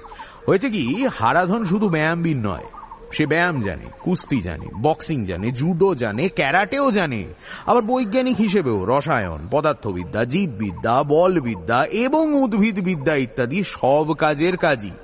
তার গবেষণাগারের পেছনে উদ্ভিদবিদ্যা নানান রকম পরীক্ষা চালানোর একটা আলাদা বাগান আছে। সেখানে অনেকগুলো কিম্ভূত গাছও রয়েছে। তার মধ্যে একটা আছে চাগম গাছ, আর একটা লামড়ো। অর্ধেক ধান আর অর্ধেক গমের বীজকে বৈজ্ঞানিক উপায়ে জুড়ে দিয়ে একটা সংকর বীজ তৈরি করে তার নাম দিয়েছে চাগম। অর্ধেক লাউ বীচির সঙ্গে অর্ধেক কুমড়ো বীচি জুড়ে হয়েছে লামড়ো গাছের বীজ। চাগম আর লামড়ো দুটো বীজ থেকেই গাছ বেরিয়েছে বটে, তবে তাতে এখনো কোনো ফসল ধরেনি। চাগম বা লামড়ো কেমন হয় তা জানবার জন্য শহর শুদ্ধ লোক অধীর আগ্রহে অপেক্ষা করছে। আচ্ছা, ওদিকে কিন্তু হারাধনের পা ধরে কিরমিরিয়া বিলাপ করে চলেছে। বাড়িতে কাক ভূত থাকলে আমি মরে যাবো গো। ওরা দাদা বাবু, আমি মরে গেলে তোমার চাগাম দিয়ে লাউড়োর ঘরটা কে সেকে দেখবে গো? পা ছাড়। ওটা কাক ভূত নয় রে কিরমিরিয়া, ওটা হয় কাক, না হয় তো ভূত। সতীশ ভরদ্বাজ একটু সুস্থ হয়ে বসে রাঘববাবুর জন্য নতুন একটা পইতে গ্রন্থি দিচ্ছিলেন। শেষ গ্রন্থিটা দিতে দিতে বললেন, ভূত ভারী জানেন আপনি, দিন পয়তাটা দিন। ও কাক। ভূত? ওকে আমি বিশুদ্ধ সংস্কৃত বলতে শুনেছি নিজের কানে। কাক? নোংরা বজ্জাত পাজি ছুঁচো একটা কাক, নিজের চোখে দেখেছি। ভুল দেখেছেন? ভুল শুনেছেন? না। আমারও ওই এক কথা, না। ওটা যে ভূত নয় তা প্রমাণ করতে পারেন? করছি। মনোজ, কি? তোর গুলতিটা নিয়ে আয় তো। বেশ কয়েকটা ভারী দেখে পাথরও আনিস। কাকটার উচিত শিক্ষা হওয়া উচিত। বাবার কথা শুনে দৌড়ে আমার গুলতি আর কয়েকটা পাথর নিয়ে এলাম। বাবা বড় সড়ো একটা পাথর গুলতিতে ভরে টিপ করতে লাগলেন। ঠাকুমা যে নৈবেদ্য রেখে গেছেন, কাকটা উঠোনে নেমে এসে তা খাচ্ছিল। আমি, দাদা সরোজ আর পুতুল বাবার হাতের টিপ দেখবে বলে দম বন্ধ করে আছে। দাদা বলে, বাবা ঠিক লাগাবে। পারবে না। 3 বারে পারবে। আর ঠিক এই সময় পেঁপে গাছের পিছনের দেওয়াল টপকে একটা টুপিওয়ালা মুখ উকি মারল। এ তো আমাদের চাকুদা। কাজের সময় বড় বিরক্ত করিস তোরা। আর এই কাকটাও হয়েছে অসম্ভব বজ্জাত, কিছুতেই এক জায়গায় স্থির হয়ে বসছে না। চাকুর পরিচয় এই ফাঁকে একটু দিয়ে দিই। চাকু খুব ভালো ফুটবল, ক্রিকেট খেলে, জুডো জানে, বক্সিং করে। ব্যায়াম আর প্যাঁচ শিখতে সে রোজ লুকিয়ে লুকিয়ে ব্যায়ামবীর হারাধনের কাছে আসে। তাকে যে লুকিয়ে আসতে হয় তার কারণ চাকুর মামা গোয়েন্দা বরদাচরণের সঙ্গে মনোজের কাকা হারাধনের একেবারেই সদ্ভাব নেই। হারাধন আর বরদাচরণ কেউ কাউকে দেখতে পারে না। হারাধনের নাম শুনলেই বরদাচরণ বলেন, বৈজ্ঞানিক। আশ্চর্য এই যে বরদাচরণের নাম শুনলে হারাধনও অবিকলেই একই সুরে বলেন, গোয়েন্দা। বরদাচরণও কুস্তি, বক্সিং, জুডো ইত্যাদি নাকি ভালোই জানেন। তবে এসব ব্যাপারে বরদা আর হারার মধ্যে কে শ্রেষ্ঠ তার কোনো মীমাংসা কখনো হয়নি। চাকু দেওয়ালের ওপর মুখ তুলে বাড়ির ভেতরটা ভালো করে দেখে নিয়ে মুখে আঙুল পুড়ে দুটো অদ্ভুত শীষ দিল। শীষের শব্দ হতে না হতেই দেওয়ালের ওপর বরদাচরণের মুখখানা ভেসে উঠল। একটু চুপ করবি তোরা। কনসেন্ট্রেশন নষ্ট করে দিলে লোকে কি করে জরুরি কাজ করবে বলি। যতক্ষণ কাকটার গায়ে না লাগছে ততক্ষণ আমি অফিস যাব না, মনে মনে এই প্রতিজ্ঞা করছি। কাকমারা ভুলে গিয়ে সরোজ, মনোজ, পুতুল তখন হাঁ করে দেখছে গোয়েন্দা বরদাচরণ আর চাকু দেওয়ালের ওপরে উঠে দাঁড়িয়েছে। দুজনে দেওয়াল টপকানো দেখে অবশ্য অবাক হওয়ার কিছু নেই। সাধারণত গোয়েন্দা বরদাচরণ কখনো সদর দরজা দিয়ে ঢোকেন না, তাতে নাকি গোয়েন্দাদের বৈশিষ্ট্য নষ্ট হয়ে যায়। লোকে গোয়েন্দা বলে খাতির করে না। গোয়েন্দাদের আচার আচরণের একটা রহস্যময়তা না থাকলে লোকে সেই গোয়েন্দাকে মানবেই বা কেন? গোয়েন্দারা কখনো সহজ পথে চলবে না, সহজ পথে ভাববে না, সহজ চোখে চাইবে না। সব সময় এমন আচরণ করবে যাতে লোকে চমকে, আঁতকে, ভয় খেয়ে বা ভিমি খেয়ে যায়। তাই গোয়েন্দা বরদাচরণ বেশিরভাগই বাড়ির দেওয়াল টপকে, জানলা শিক মেকিয়ে ঢোকেন। শোনা যায় এক বাড়িতে নাকি শীত কেটেও ঢুকেছিলেন। তবে চেনা জানা লোকের বাড়ি না হলে তিনি এতটা করেন না। যাই হোক, বরদাচরণ দেওয়ালের ওপর উঠে গলা থেকে ঝোলানো একটা বাইনোকুলার তুলে চোখে লাগিয়ে চারিদিকে দেখছিলেন। তাঁর সেই দেখা আবার দেখছিল সরোজ, মনোজ, পুতুল, সতীশ ভরদ্বাজ। আর ঠিক সেই সময় স্নানের ঘর থেকে বেরিয়ে ঠাকুরজি ভেজা পায়ে আর একবার পড়ি পড়ি করেও সামলে গিয়ে দাঁড়িয়ে চাকু আর বরদাচরণকে দেখতে পেলেন। রাঘববাবু কাকটার ব্যবহারে বিরক্ত হয়ে চেঁচিয়ে বললেন, এই কেউ কি নেই যে কাকটাকে এক জায়গায় একটু ধরে রাখতে পারবি স্থির করে? কাকটার খাওয়া হয়ে গেছে, এবার সে একটা উড়াল দিয়ে ফের পেঁপে গাছটায় গিয়ে বসল। এরপরেই কেলেঙ্কারি। রাঘববাবু পেঁপে গাছের দিকে কাকটাকে টিপ করতে গিয়ে দেওয়ালের ওপর মামা ভাগ্নের মূর্তি থেকে চমকে গেলেন। কে রে? হ্যাঁ, কার এত সাহস যে ওই দেওয়ালে উঠেছিস? তাক করা গুলতি দেখে আর সেই গর্জন শুনে তৎক্ষণাৎ চাকু পচাং করে দেওয়ালের ওপিটে লাফিয়ে পড়ল। বরদাচরণ তো তা পারলেন না। চাকু ছেলে মানুষ, সে হালকা শরীরে যত লাফঝাঁপ করতে পারে, বরদাচরণ তা পারেন না। এ বয়সে লাফটাপ দিতে হলে হাত পা ভাঙতে পারে। তবে তিনি বাইনোকুলারটা ফেলে দুটো হাত উপরে তুলে চিৎকার করে উঠলেন, সারেন্ডার, সারেন্ডার, গুলতি ছুটবেন না, আমি বরদাচরণ, বরদাচরণ। ও বরদা বাবু, ভয় নেই, ভয় নেই, ভয় নেই, ভয় নেই, গুলতি নামিয়ে নিচ্ছি। তা কি খবর? খবর খুব সাংঘাতিক। আমি একটা তদন্তে এসছি। তদন্ত? কিসের তদন্ত মশাই? দাঁড়ান দাঁড়ান, নেমে বলছি। ধুর বাপু, নাম কি করে? পেঁপে গাছ নামছি। দাঁড়ান দাঁড়ান, পেঁপে গাছ ধরে নামবেন নাকি? আর উপায় কি? পেঁপে বড় নরম গাছ, ভেঙে যাবে। গাছে আবার কাক ভূত বসে আছে। ভূত নয়, কাক, অনলি কাক, ভূত কাক। কিন্তু মীমাংসা হলো না বলে দুজনেই দুজনের দিকে খানিক কটমট করে তাকিয়ে রইলেন। ওদিকে বরদাচরণ কাকটার কথা জানতেন না। পেঁপে গাছের সহনশীলতা সম্পর্কেও তার জ্ঞান নেই। সেই পেঁপে গাছের ডগাটা ধরতে গেছেন, অমনি ভুতুড়ে কাকটা বলে উঠল,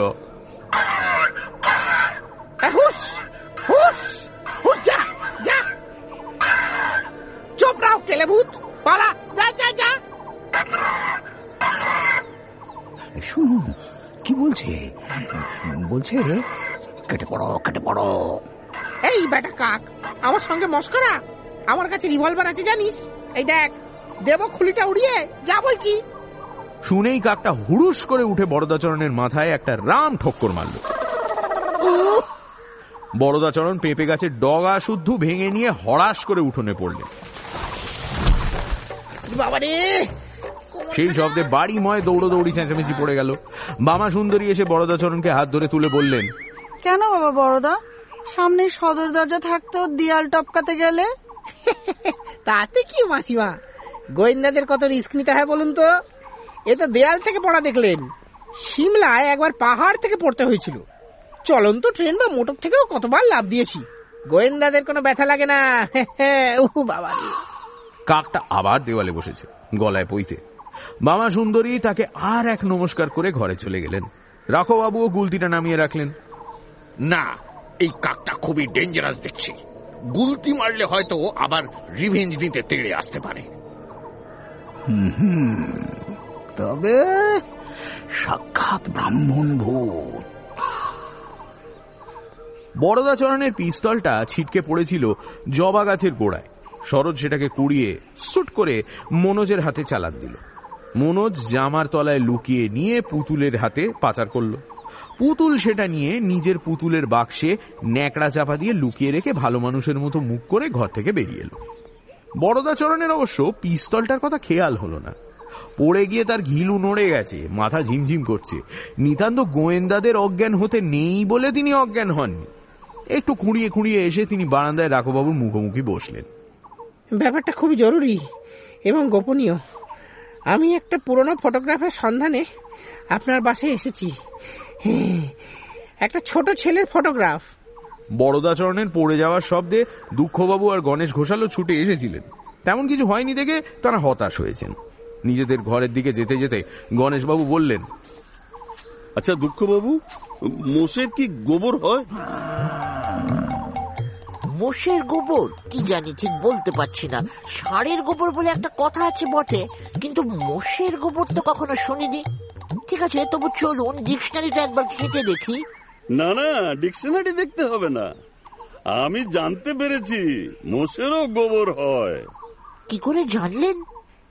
আমার বাক্সের চাবি পইতেই বাঁধা থাকে, সকাল থেকে সেটা খুঁজে পাচ্ছি না। কোথায় হারালো তা খুঁজতে খুঁজতে শেষে গোয়ালে গিয়ে হাজির হলাম। কি দেখলাম জানেন? দেখি গোয়াল ঘরে একটা বিশাল চেহারার মোষ বাঁধা। মোষটা এক কারি নেঁদে রেখেছে। আদ্যাশক্তি দেবী তো খুব গোবর ভালোবাসেন। দেখলাম তিনি একটা পেতলের গামলায় সেই নাদি দুহাত ভরে ভরে তুলছেন, আর আপন মনে এক গাল হেসে হেসে খুব আহ্লাদের সঙ্গে বলছেন, আজ একেবারে গোবরে গোবরে ভাসাভাসি কাণ্ড। কত গোবর, জমে এত গোবর দেখিনি বাবা। গোবর দেখলে চোখ জুড়িয়ে যায়, বুকটা ঠান্ডা। পরিষ্কার দেখলাম মোষ। চোখ কচলে নিজের গায়ে চিমটি কেটে দেখেছি। আমার দেখার ভুল নয়, হাতির মতো বিশাল বিটকিল মোষ। আদ্যাশক্তি দেবী তার নাদি তুলতে তুলতে পরিষ্কার করে বললেন গোবর। তাই ভাবছি মোষের গোবরও তো তাহলে হয়। কিন্তু আমি ভাবছি অন্য কথা, গোয়াল ঘরে মোষটা এলো কি করে? কিন্তু আমি তা ভাবছি না। আজ এক আশ্চর্য জ্ঞান লাভ করে আমার মাথাটা ভরে গেছে। মোষেরও যে গোবর হয় এটা জানতামই না। আমার মাথা ভর্তি গোবর আছে মনে হয়। থাক, তা আমি জানি, কিন্তু অন্য দিকটাও একটু খেয়াল করবেন। মোষটা হঠাৎ এলো কোত্থেকে, আর সেটা গোয়ালে আসার পরেই হঠাৎ গোয়েন্দা বরদাচরণ এসে হাজির হলো কেন? বিশেষত গরু চুরির মামলার তদন্তে বরদাচরণের খুব নামডাক। এখানে যতগুলো গরু চুরির ঘটনা ঘটেছে তার সবকটাই বরদাচরণ নিষ্পত্তি করেছে। তাহলে কি আপনি বলতে চান মোষটা চুরি করে আনা হয়েছে? তাই তো মনে হচ্ছে, তবে ওর ভিতরে আরো কোনো রহস্য থাকাও অসম্ভব নয়। এদিকে বরদাকান্তের সঙ্গে কথা বলতে বলতেও রাঘববাবু গুলতিটা হাতের কাছে টেবিলের ওপরেই রেখেছিলেন। বদমাস কাকটা দেওয়ালে বসে সব দিকে নজর রাখছে, কখন গুলতিটার আবার দরকার হয় বলা যায় না। কিসের ফটোগ্রাফের কথা বলছিলেন যেন? আরে আস্তে আস্তে আস্তে, অত জোরে কথা বলবেন না, চারদিকে শত্রুপক্ষ কান পেতে আছে। ফটোগ্রাফ, শত্রুপক্ষ, এসব কি বলছেন বরদা বাবু? ওই ফটোগ্রাফটার সন্ধানে বহু গুপ্তচর ঘুরে বেড়াচ্ছে। কেন? সেই ফটোগ্রাফে কি আছে? বলছি না, অত জোরে কথা বলবেন না। হরিণগড়ের নাম শুনেছেন তো? তা শুনিনি, সেখানে রাজবাড়ি দেখতেও গেছি কয়েকবার। এই ফটোগ্রাফটার সঙ্গে সেই রাজবাড়ির একটা গভীর যোগাযোগ আছে। ব্যাপারটা হলো, হরিণগড়ের রাজা গোবিন্দ নারায়ণের একমাত্র ছেলে কন্দর্প নারায়ণ খুব অল্প বয়সে হারিয়ে যায়। সন্দেহ করা হয় কন্দর্প নারায়ণকে কোনো দুষ্টু লোক চুরি করে নিয়ে গেছে। সে প্রায় 10 বছর আগেকার কথা। সেই থেকে আজ পর্যন্ত কন্দর্প নারায়ণের খোঁজে 1000টা লোক লাগানো হয়েছে। পুলিশ থেকে তো প্রাণপণ চেষ্টা করা হয়েছেই, কিন্তু ছেলেটার খোঁজ পাওয়া একটু কঠিন হয়েছে। কারণ কন্দর্প নারায়ণের যেসব ফটোগ্রাফ তোলা হয়েছিল সেগুলো রাজবাড়ির কয়েকটা অ্যালবামে লাগানো ছিল। কন্দর্প নারায়ণের সঙ্গে সঙ্গে সেই সব অ্যালবামও উধাও। যারা কন্দর্প নারায়ণকে চুরি করেছে তারা খুবই চালাক লোক। তারা জানে ছবি না থাকলে কন্দর্প নারায়ণকে খোঁজ করা খুব মুশকিল হবে। তাকে তো আর সবাই দেখেনি। রাজবাড়িতে বা অন্য কোথাও যুবরাজ কন্দর্প নারায়ণের কোনো ছবি নেই। ফলে যারা হারানো রাজকুমারের খোঁজ করছে তারা যাকে তাকে রাজকুমার ভেবে ধরে ধরে রাজবাড়িতে নিয়ে এসছে এতকাল। এ পর্যন্ত প্রায় কয়েক হাজার ছেলেকে এইভাবে রাজবাড়িতে হাজির করা হয়েছে। তাতে খুব গন্ডগোল হয়। যেসব ছেলেদের ধরে আনা হয়েছিল তাদের বাপ মাও এই নিয়ে খুব হইচই করে। এদিকে রাজা গোবিন্দ নারায়ণ, রানী অম্বিকা এবং রাজার মা মহারানী হেমময়ী রাজকুমারের জন্য পাগলের মতো হয়ে গেছেন। গত 10 বছর ধরে তারা ভালো করে খান না, ভালো করে ঘুমন না। কিন্তু একটা ব্যাপার সম্বন্ধে আমরা নিশ্চিন্ত। পুরুত মশাই খুব মনোযোগ দিয়ে পেছনে বসে সব শুনছিলেন, আর থাকতে না পেরে হঠাৎ করে বলে উঠলেন, কি ব্যাপার সেটা? হঠাৎ পেছন থেকে সতীশ ভরদ্বাজের গলা শুনে বরদাচরণ চমকে লাফিয়ে উঠে এক কাণ্ড। কে আপনি? এখানে কেন? বলতে বলতে বরদাচরণ অভ্যাস বসে পিস্তলের জন্য কোমরে হাত দিলেন। আহা, ভয় পাবেন না বরদা বাবু, উনি আমাদের পুরুত মশাই। এতক্ষণ তো এখানেই বসেছিলেন, দেখেননি? না তো, উনি এখানেই ছিলেন। হ্যাঁ বাবু, আগাগোড়া এখানে বসে আছি। তোমাকে পাঁচিলে উঠতে দেখলাম, কাকের তাড়া খেয়ে গাছের ডগা ভেঙে পড়তে দেখলাম। চারদিক লক্ষ্য করো না, কেমন গোয়েন্দা হে তুমি? একি আমার পিস্তল? পিস্তল খুঁজছো কেন? না না না না না, আমি তোমাকে অপমান করার জন্য কিচ্ছু বলিনি। তুমি বড় ভালো গোয়েন্দা। আমি যে ভালো গোয়েন্দা সে আমি জানি, কিন্তু আমার পিস্তলটা কোথায় গেল? বন্দুক পিস্তল বড় ভালো জিনিস নয় বাবা, গেছে তো যাক। ও নিয়ে তুমি আর ভেবো না, ও সব কাছে রাখলেই মানুষের মনে জিজ্ঞাসা আসে। দেখেছি যেন মনে হচ্ছে পিস্তলটা। কিছু বললেন রাখহরি বাবু? মনে হয় আজ বোধহয় পিস্তলটা ভুলে এসেছেন। বলেন কি? পিস্তল আমার হাতের আঙুলের মতো অছেদ্য, পিস্তল ছাড়া কখনো বেরোই না। চারিদিকে আমার অনেক শত্রু।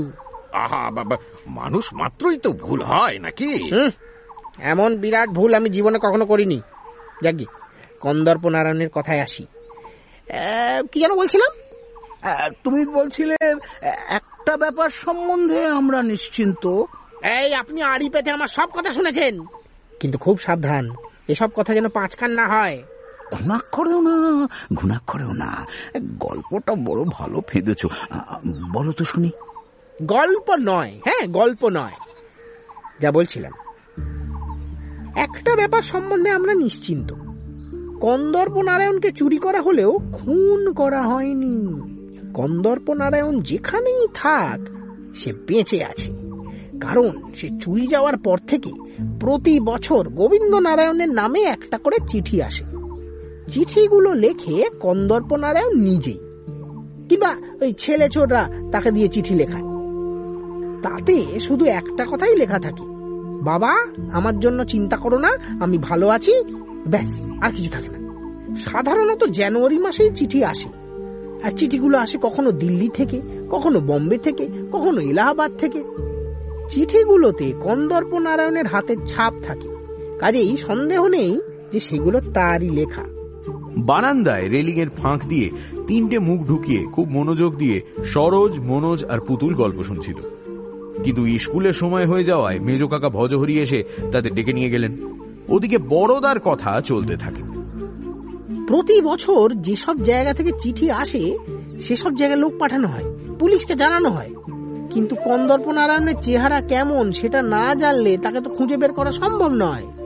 তাই এখন কন্দর্প নারায়ণের একটা ছবি খুঁজে বের করার জন্য রাজা গোবিন্দ নারায়ণ আমাকে কাজে লাগিয়েছেন। রাজবাড়ির অ্যালবাম ছাড়াও কন্দর্প নারায়ণের আরো 2-1টা ছবি থাকতে পারে কোথাও, সেই আশায় গোবিন্দ নারায়ণ আমার সাহায্য চেয়েছে। তাই আমি বিভিন্ন জায়গায় হানা দিয়ে ছোট ছেলের ছবি খুঁজে বেড়াচ্ছি। যদি কারোর কাছে এমন কোনো ছোট ছেলের ছবি থেকে থাকে যাকে কেউ চিনতে পাচ্ছেন না, তাহলে সেই ছবি রাজবাড়িতে নিয়ে গিয়ে হাজির করার হুকুম রয়েছে। সে তো ঠক বাঁচতে গা উজাড়। না না না না, এখানে ভুল প্রয়োগ হবে। ঠক বাঁচতে গা উজাড় কথাটা এখানে খাটে না। এটা হলো গিয়ে ডোমবনে বাঁশকানা। ডোমবনে বাঁশকানা আবার কি? বলুন বাঁশ বনে ডোমকানা। ওই হলো সারা তল্লাট জুড়ে বাচ্চা ছেলে ছবি খুঁজে বেড়ানো তো বিরাট ব্যাপার। Duty is duty. Gobinda Narayan আমাকে এ কাজের জন্য মাসে 500 করে টাকা দিচ্ছে। তাছাড়া ছবি যার কাছে পাওয়া যাবে তাকে নগদ 1000 টাকা পুরস্কার দেওয়া হবে, অবশ্য যদি সেটা রাজকুমার কন্দর্প নারায়ণের আসল ছবি হয়। হাসালেন বড়দা বাবু। হরিণগড়ের রাজাদের আর্থিক অবস্থা আমি জানি। বছর দুয়েক আগেও গিয়ে দেখে এসেছি। রাজমাতা হেমময়ী দরবারের ঘরের বাইরের দেওয়ালে ঘুঁটে দিচ্ছে। আরো কি দেখেছি জানেন?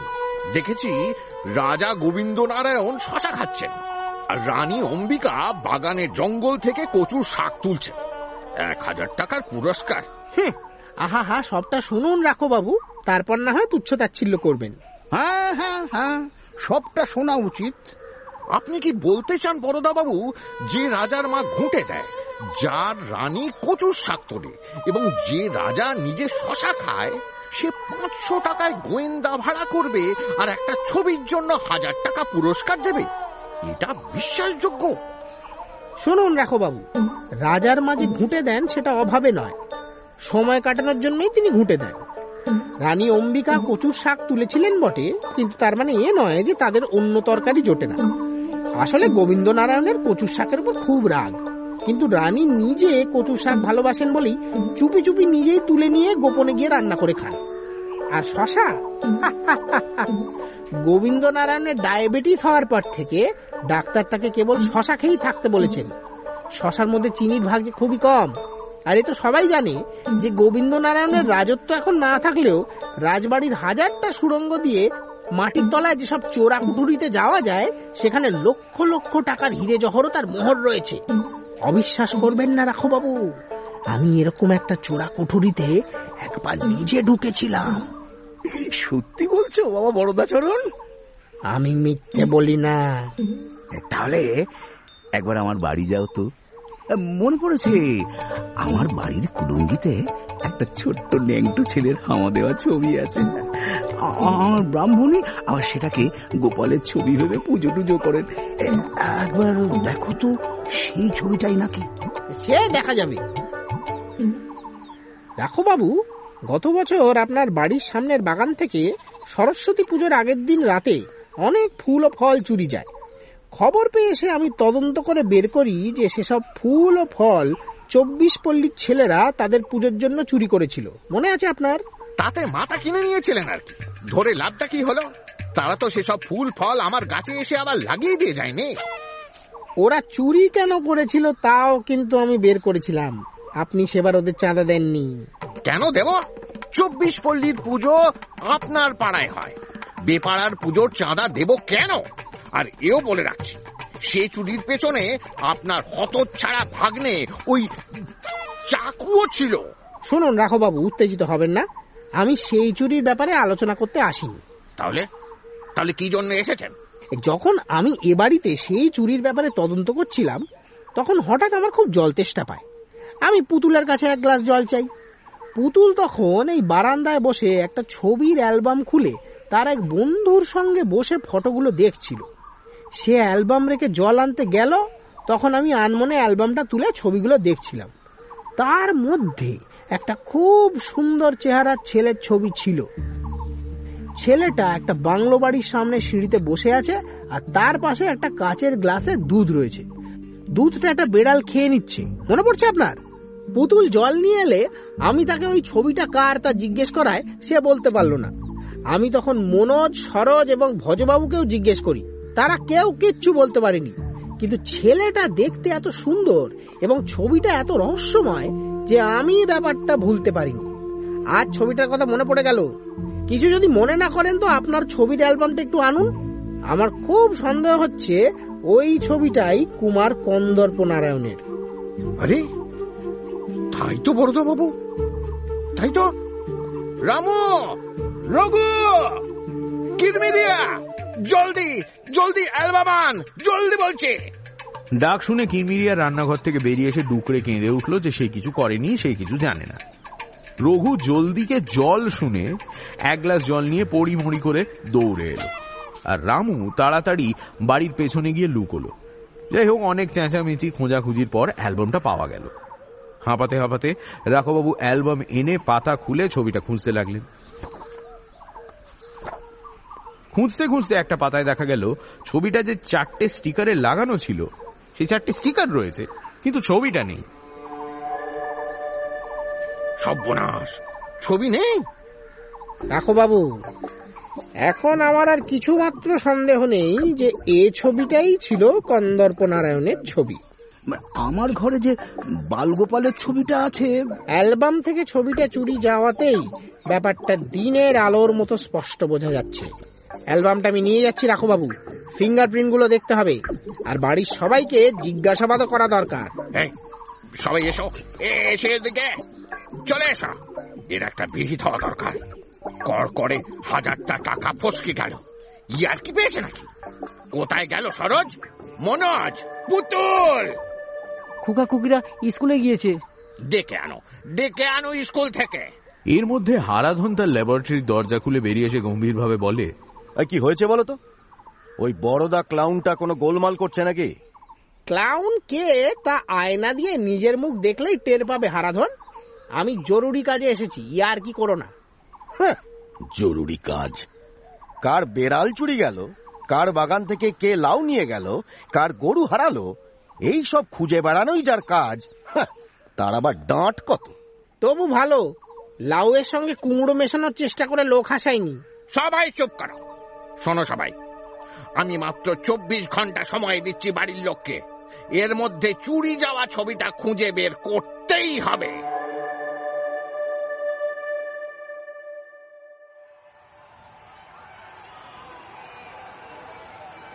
আজ স্কুলে ইন্টার ক্লাস ক্রিকেট লিগ চলছে, সেই নিয়ে এবার চারিদিকে খুব উত্তেজনা। আসলে হয়েছে কি, এবার ক্লাস 9-এ 2টো নতুন ছেলে এসে ভর্তি হয়েছে। তারা যমজ ভাই, হুবহু একই রকম দেখতে, তফাৎ শুধু নামে। একজনের নাম সমীর, সে সাংঘাতিক জোরে বল করে, তার বল চোখে ভালো করে ঠাউরি হয় না। আর অন্যজন তিমির, বেদম ব্যাট করে, প্রায় ম্যাচেই সেঞ্চুরি করেও নট আউট থেকে যায়। 2 যমজ ভাইয়ের দৌলতে ক্লাস 9 এবার দুরন্ত টিম। 8-এর ক্যাপ্টেন আমি। আমাদের টিমও বেশ ভালো। আমাদের গেম টিচার তারক গুহ, তাকে সমীর তিমির পাত্তাও দেয় না। আমি অবশ্য তারকবাবুর শিষ্য। আজ ফাইনাল খেলা, আমি টসে জিতে ব্যাট নিয়েছি।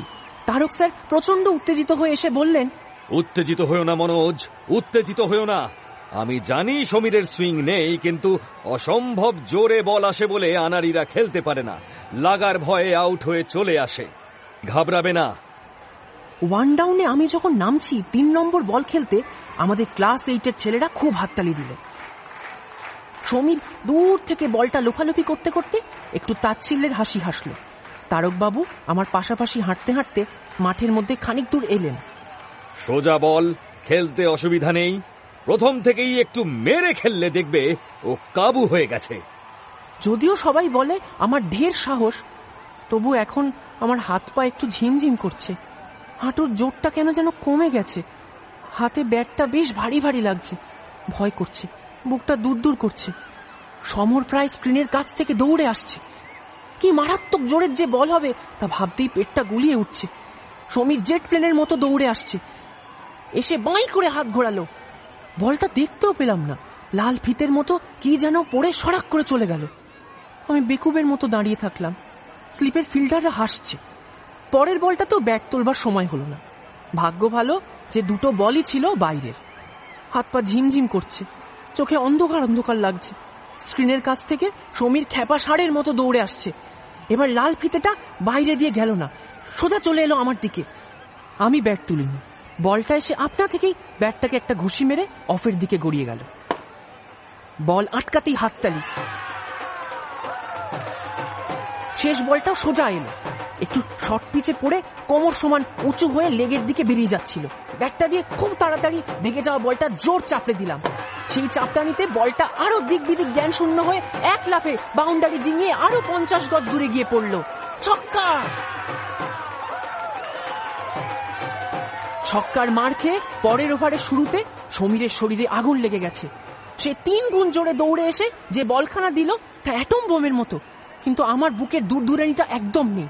হাত পাও বেশ বসে চলে এসছে, চোখেও কিছু খারাপ দেখছি না। অফ স্ট্যাম্পের উপর বলটা ছিল, পা বাড়িয়ে ব্যাটখানা পিছনে তুলে বলটা ঠিক ব্রহ্মতালুতে ব্যাট দিয়ে চাপলাম। বলটা মাটিতে একটা ঠোকর খেয়ে স্লিপের মাঝখান দিয়ে সে কি পড়ি দৌড়, যেন পালাতে পারলে বাঁচে। বাউন্ডারি! 10 ওভারের পর হাঁপাতে হাঁপাতে সমীরের জিভ বেরিয়ে গেছে। আমি 80 ছাড়িয়ে গেছি, টোটাল 92। সমীরকে 3-3টে 4 মেরে 90-এর কোঠায় ঢুকে গেল। স্কোরাররা তাল রাখতে পারছে না রানের গতির সঙ্গে। ওদিকে দর্শকদের মধ্যে একজন কালো চশমা পরা গম্ভীর মানুষ এসে দাঁড়িয়ে আছে। তার গলায় দূরবীন, কাঁধে ক্যামেরা ঝুলছে, কোমরে পিস্তলের খাপ আছে বটে, কিন্তু তাতে পিস্তল নেই। বরদাচরণ মনোজ আর সরোজকে জেরা করতে এসেছে, কিন্তু খেলা ভাঙার লক্ষণ দেখা যাচ্ছে না বলে তিনি খুবই বিরক্ত, বারবার ঘড়ি দেখছেন। দুধ ছাই, ছেলেটা কি আউট হবে না নাকি? পাশেই তারকবাবু ঘাসের ওপর বসে জুলু জুলু চোখে মনোজের খেলা দেখছেন। বরদাচরণের কথা শুনে তড়াক করে লাফিয়ে উঠলেন। ল্যাক প্যাকে রোগা হলেও তারকবাবুকে তখন হুবহু খুনির মতো দেখাচ্ছিল। কি কি বললেন মশাই? ইয়ার্কি পেয়েছেন? ক্রিকেটের মতো সিরিয়াস ব্যাপার নিয়ে ইয়ার্কি? কোন আক্কেলে আপনি ওই অলুক্ষণে কথা বললেন? আপনি চাইছেন মনোজ আউট হয়ে যাক? দেখুন দেখুন, ইনি চাইছেন মনোজ আউট হয়ে যাক। ওরে বাবা, ওরে আরে না, ও এই দিকটাই খারাপ। আজ দূর লোকজন চার দিক থেকে আওয়াজ দিচ্ছে। একজন সিটি দিল, অন্যজন দেখালো গোয়েন্দাচরণের পিস্তলের খাপ ফাঁকা, আর একজন এসে বরদাচরণের দূরবীনটা তুলে দূরের জিনিস দেখতে লাগলো। সানগ্লাসটা খুলে নিল আর একজন। চাকু মামার দুরবস্থা দেখছিল দূর থেকে। সে আরো একটা জিনিস লক্ষ্য রেখেছে। সে লক্ষ্য করেছে ক্রিকেট মাঠের বাইরে ঘাস জমিতে মনোজদের কুখ্যাত দুষ্টু গরু হ্যারিকেন চড়ে বেড়াচ্ছে। চাকু কাউকে কিছু না বলে নিঃশব্দে হ্যারিকেনের দিকে এগিয়ে গেল। এদিকে মনোজের 99, সমীর সরে গেছে অনেক আগে। একটা আনাড়ি ছেলে বল করতে আসছে, একটা রান অনায়াসে হবে। ঠিক সেই মুহূর্তে চার দিক থেকে তুমুল চিৎকার উঠল। বোলার ছেলেটা তখন দৌড়ের মাঝপথে হঠাৎ বাঁ দিকে ঘুরে প্রাণপণে মাঠের বাইরে ছুট লাগালো। আম্পায়ার অঙ্ক স্যার একটা স্টাম্প উপড়ে বাগিয়ে ধরে তারপর কি ভেবে স্টাম্পটা হাতে করেই দৌড়তে থাকলেন।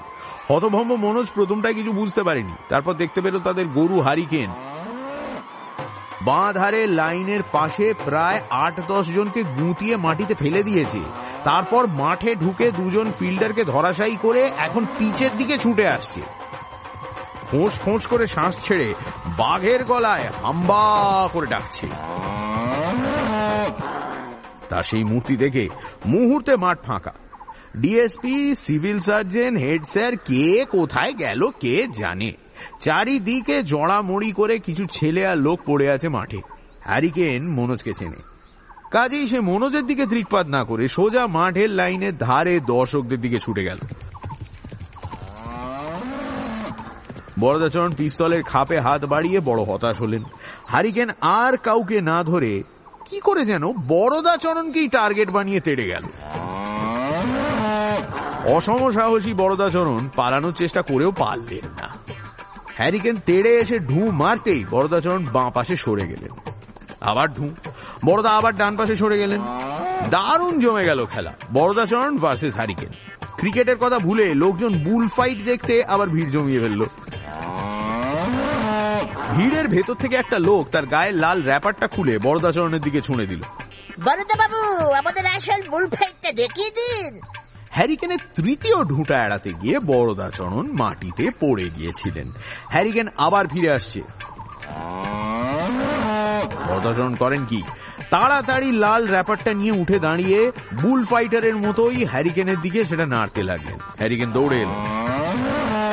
বরদাচরণ খুব দক্ষতার সঙ্গে সরে গেলেন, কিন্তু হ্যারিকেন বোকা ষাঁড় নয়, সে হলো তেঁদোর গরু। বরদাচরণের উপর তার রাগ কেন সেটা অবশ্য বোঝা গেল না, কিন্তু লাল র্যাপার নিয়ে বরদাচরণকে ইয়ার্কি করতে দেখে তার রাগ চড়ে গেল কয়েক ডিগ্রি। চারিদিকে কয়েকজন সাবাস, বাহবা, হুররে, লেগে যা বলে চেঁচাচ্ছে। তাই শুনে আরো খেপে গেল হ্যারিকেন। কিন্তু এবার আর সে তাড়াহুড়ো করল না, খুব ভালো করে বরদাচরণকে লক্ষ্য করে দেখে নিল। তারপর হাঁটি হাঁটি পা পা করে এগিয়ে এসে আচমকা ধেয়ে এসে তার 4 নম্বর ঢু লাগাল। সেই ঢুঁতে হাতি পর্যন্ত টলে যায় তো মানুষ কোন ছাড়। বরদাচরণ সেই গুঁতো এড়াতে পারলেন। 3 হাত শূন্যে ছিটকে উঠে 4 হাত দূরে গিয়ে পড়ে চেঁচাতে লাগবে, পুলিশ, দমকল। ও বাবা!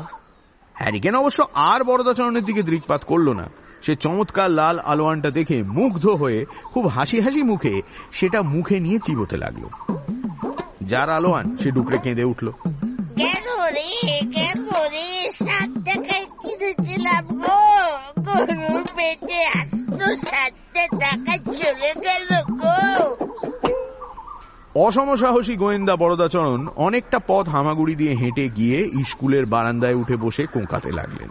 আজকের দিনটা তার ভালো যাচ্ছে না। একে ভুতুড়ে কাকের তাড়া খেয়ে দেওয়াল থেকে পড়েছেন, পিস্তল হারিয়েছেন, তেঁদর গরুর পাল্লায় পড়ে একেবারে বেহাল হয়েছেন। কিন্তু গুরুতর আহত হয়েও তিনি তার কর্তব্যকর্ম বিস্মৃত হননি। সামান্য একটু দম নিয়েই তিনি হামাগুড়ি দিয়ে চারিদিকে ঘুরে সরোজার মনোজকে খুঁজতে লাগলেন। তার দৃঢ় ধারণা কুমার কন্দর্প নারায়ণের দুর্লভ ছবিটার হদিশ ওদের কাছেই পাওয়া যাবে। কিন্তু সরোজার মনোজ তখন স্কুলের ত্রিসীমানায় নেই। তাদের গরু হ্যারিকেন আজকের ম্যাচ খেলা নষ্ট করেছে, একজনের আস্ত লাল আলোয়ান চিবিয়ে খেয়েছে, বরদাচরণের কখানা হাড় ভেঙেছে তা কে জানে। হ্যারিকেন ছাড়া পেলে শহরে তুলকালাম কাণ্ড হবে, আর লোকে এসে তাদের গালমন্দ করে ক্ষতিপূরণ চেয়ে কয়েকবার পুলিশের কাছে নালিশও করবে। তাই আজ হ্যারিকেনের কাণ্ড দেখে দুই ভাই কোন ভাগে সটকে পড়েছে। এদিকে বরদাচরণকে হামাগুড়ি দিয়ে ঘুরে বেড়াতে দেখে আবার লোকে ভিড় জমিয়েছে। Head sir, DSP, civil surgeon, ছাত্র আর মাস্টারমশাইরা তাঁকে ঘিরে ধরে বোঝাতে লাগলো, আপনি আহত হয়েছেন বরদাবাবু, আপনি একটু বিশ্রাম নিন, ফার্স্ট এড দেওয়া হবে। No, duty is duty. আমি সরোজ আর মনোজকে এক্ষুনি জেরা করতে চাই, খুব জরুরি দরকার। ইতিমধ্যে ডিএসপি থানায় খবর পাঠিয়েছেন যেন সশস্ত্র পুলিশ বাহিনী এসে বদমাশ গরুটাকে গ্রেপ্তার করে নিয়ে যায়। র্যাপারওয়ালা লোকটা এসে ক্ষতিপূরণের জন্য ঘ্যান ঘ্যান করছে। সমীর আর তিমির বলে বেড়াচ্ছে হেরে যাওয়ার ভয়ে ক্লাস 8 গরুটাকে মাঠের মধ্যে তাড়া করে এনেছিল। তাই শুনে তারকবাবু খেঁকিয়ে উঠেছেন। স্কুলে যখন এইসব কাণ্ড চলছে তখন মনোজদের বাড়ির অবস্থা কিন্তু থমথমে। রাঘববাবু সবাইকে 24 ঘন্টা সময় দিয়েছেন, তার মধ্যে হারানো ছবিটা খুঁজে বের করতেই হবে। রাঘববাবু এই কথাটা ঘোষণা করেই হাত ঘড়িটা হাতে পড়ে নিয়ে মাঝে মাঝে সময় দেখছেন আর বলছেন, এই 3 ঘন্টা হয়ে গেল, এই 4 ঘন্টা 10 মিনিট, প্রায় 5 ঘন্টা, আর মাত্র 19 ঘন্টা আছে। কিন্তু বাড়ি শুদ্ধ লোক ঘর দৌড় তোল পাড় করে ছবি খুঁজে চলেছে। সতীশ ভরদ্বাজ তাঁর ছুটিতে যাওয়া জোড়া পোষা ভূতের জন্য হাহুতাশ করছেন। তারা থাকলে এখনই এই ছবি বেরিয়ে যেত। বৈজ্ঞানিক হারাধন আকাশ থেকে বিদ্যুৎ শক্তি উৎপাদনের একটা নতুন গবেষণায় খুব ব্যস্ত। তামার তার দিয়ে গোটা 20 ঢাউস গ্যাস বেলুন 1/2 মাইল উঁচুতে তুলে দেওয়া হবে। সেখানে কোনো এক স্তরে প্রচুর বিদ্যুতের একটা বলয় রয়েছে। তামার তার বেয়ে সেই বিদ্যুৎ ধরে এনে কাজে লাগানো যাবে বলে হারাধন দৃঢ়ভাবে বিশ্বাস করে। কিন্তু 1/2 মাইল লম্বা 20টা তামার তার জোগাড় করা চারটিখানি কথা নয়। তার উপর তারগুলো এমন জট পাকিয়ে যায় যে জট ছাড়াতে গলদঘর্ম হতে হয়। হারাধন বিরক্ত হয়ে উঠোনে পায়াচারি করছিল। আপনার ওই হাঁদুবুদুর ছুটি ক্যান্সেল করে একটা টেলিগ্রাম করে দিন না ঠাকুর মশাই। দুপাতা বিজ্ঞান পড়ে ভরি নাস্তিক হয়ে গেছে, টেলিগ্রাম করব? ইয়ার কি পেয়েছে নাকি? তাদের দেশ তার শহরগঞ্জে নয় যে টেলিগ্রাম যাবে। তারা থাকে প্রেত লোকের গহীন রাজ্যে। সেখানে আলো নেই, অন্ধকার নেই, কেবল ঘোর সন্ধেবেলার মতো আবছা এক জায়গা। চারদিকে ছমছম করছে অদ্ভুত গাছপালা, পাহাড়, হ্রদ, মোড়ার মাথা চারিদিকে ছড়ানো, হ্রদে জলের বদলে রক্ত। পাহাড় হচ্ছে হাড়গোড় দিয়ে তৈরি, বাদুড়, শকুন আর পেঁচা ছাড়া কোনো পাখি নেই। সেখানকার গাছে ফুল ফুটলে পচা নর্দমার গন্ধ ছড়ে। সেখানে আকাশের রং ঘোর কালো, চাঁদ, তারা, সূর্য কিচ্ছু নেই। সেখানকার রাজার প্রাসাদ তৈরি হয়েছে মাথার খুলি দিয়ে। গায়ে গায়ে পিশাচ, শাকচুন্নি, মামদ, ব্রহ্মদৈত্য, খোকস সব সেখানে বসবাস করে। আমি কবার গিয়েছি। জায়গাটা তো বেশ ভালোই মনে হচ্ছে ঠাকুর মশাই, তা আমাকে একটু নিয়ে চলুন না। অসুখ হাদুভুদু, বিশ্বাস না হয় তাদের মুখেই শুনে নিও। এই বলে ঠাকুর মশাই চলে গেলেন। বিকেলের দিকে গরু দোয়াতে গিয়ে রামু মহা বিপদে পড়ল। চোখে ভালো ঠাওর হয় না তার, কিন্তু তা বলে একেবারে কানাও তো সে নয়। হাতিয়ে টাতিয়ে নিরিখ পরখ করে সব জিনিসেরই একটা আন্দাজ পাওয়া যায়।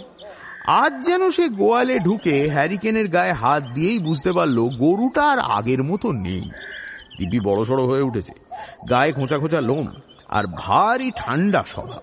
দুধ দোয়ানোর সময় রোজ যেমন দাপাদাপি করে, বালতি উল্টে ফেলে দেয় বা পায়ের চাঁট ছোড়ে, আজ তেমন কিছুই করল না। দুধও দিল এক কাঁড়ি, বালতি ভরে প্রায় উপচে পড়ে আর কি। খুব আনন্দ হলো রামুর। কিন্তু বালতি ভরা দুধ নিয়ে সে যখন হাসি মুখে গোয়াল থেকে বেরোতে যাচ্ছে, তখন দোরগোড়ায় একটা মুস্কো মতো লোকের সঙ্গে ধাক্কা খেলো। এ কন হ্যাঁ রে? মুস্কো লোকটা দরজা জুড়ে দাঁড়িয়ে ফোঁস করে নিঃশ্বাস ফেলছে। এমন ব্যাদড়া লোক যে রামুর পথও ছাড়ছে না। ভয় পেয়ে রামু চেঁচালো, কোন চট্টা হ্যাঁ রে? এখনো সন্দেহ হয়নি এরই মধ্যে গরু চুরি করতে এসেছিস? এই বলে রামু বালতিটা রেখে হঠাৎ দুহাতে লোকটাকে জাপটে ধরে চেঁচাতে থাকলো।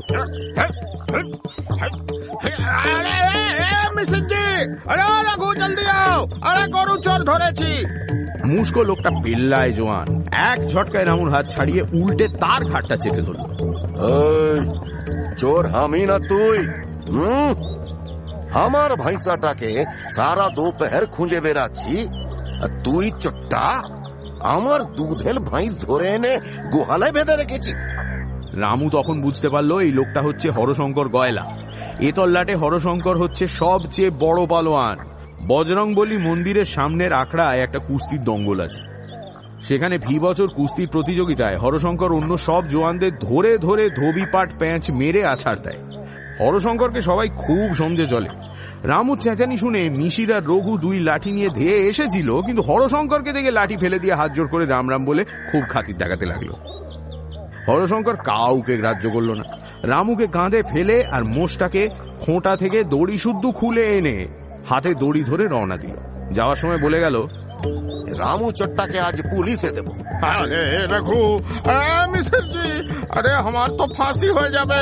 আরে মুলুক মে খত লিখে দিও, পুলিশ কি আমাকে পেটাবে নাকি রে বাপ? আরে আমি কখনো মারধর খাইনি, কিরকম লাগবে কে জানে। ও হরশঙ্কর ভাই, আরে অত জোর সে হাঁটছো কেন? আরে আমার তো ঝাঁকুনি লাগছে। হরশঙ্কর কি করতো বলা মুশকিল, কিন্তু গোয়াল থেকে বেরিয়ে যেই সে পাঁচ দুয়ার দিয়ে বারমুখ রওনা দিয়েছিল।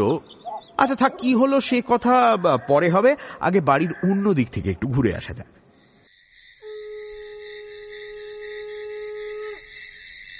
সন্ধে হলেই ভজবাবু টর্চ নিয়ে সারা বাড়ি ঘুরে বেড়ান। বাড়িটা বেশ বড়ই বলতে হবে।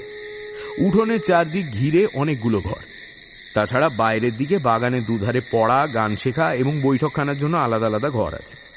এত বড় বাড়ির আনাজ কানাচও তো কিছু কম নেই। সন্ধ্যের অন্ধকারে কোন চোর ছ্যাঁচোর বাড়িতে ঢুকে ঘাপটি মেরে বসে থাকবে কে জানে। তারপর মাঝরাতে সবাই ঘুমোলে মালপত্র নিয়ে ভাগরাম দেবে।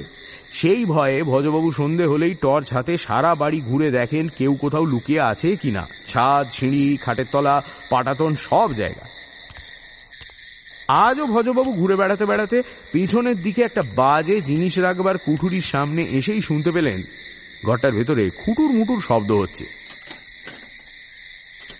ভজবাবু খুব সাহসী লোক নন, শব্দ শুনেই ভড়কে গেলেন। ভেতরে কোনো জবাব নেই। খুটুর মুটুর শব্দ হতেই লাগলো। ভজবাবুর ঘরের ভেতরে ঢুকতে তেমন সাহস হলো না। যদি চোর হয়ে থাকে তো বেশ সাহসী চোরই হবে। ভজবাবু সাড়া পেয়েও ঘাবড়ায়নি। এসব চোর বড় সাংঘাতিক হয়। ভজবাবু ভিতর বাড়িতে চলে এলেন। দেখেন কিরমিরিয়া উঠোনে চাল ছড়াচ্ছে, আর সেই ভুতুড়ে কাকটা মহানন্দে নেচে নেচে চাল খাচ্ছে। কিরমিরিয়া, একটু সঙ্গে আয় তো। ওই চোরাকুটুরিতে একটা চোর ঢুকে বসে আছে বলে মনে হচ্ছে। ও বাবা গো, বাড়িতে চোর ঢুকলো গো বাবা, এখন চোরকে কে ধরবে গো? ও বাবা, চোরকে আমাদের মেরে ফেললো বাবা গো। ওরে বাবা, চোর, এই চোরকে কে ধরবে গো? কে ধরবে?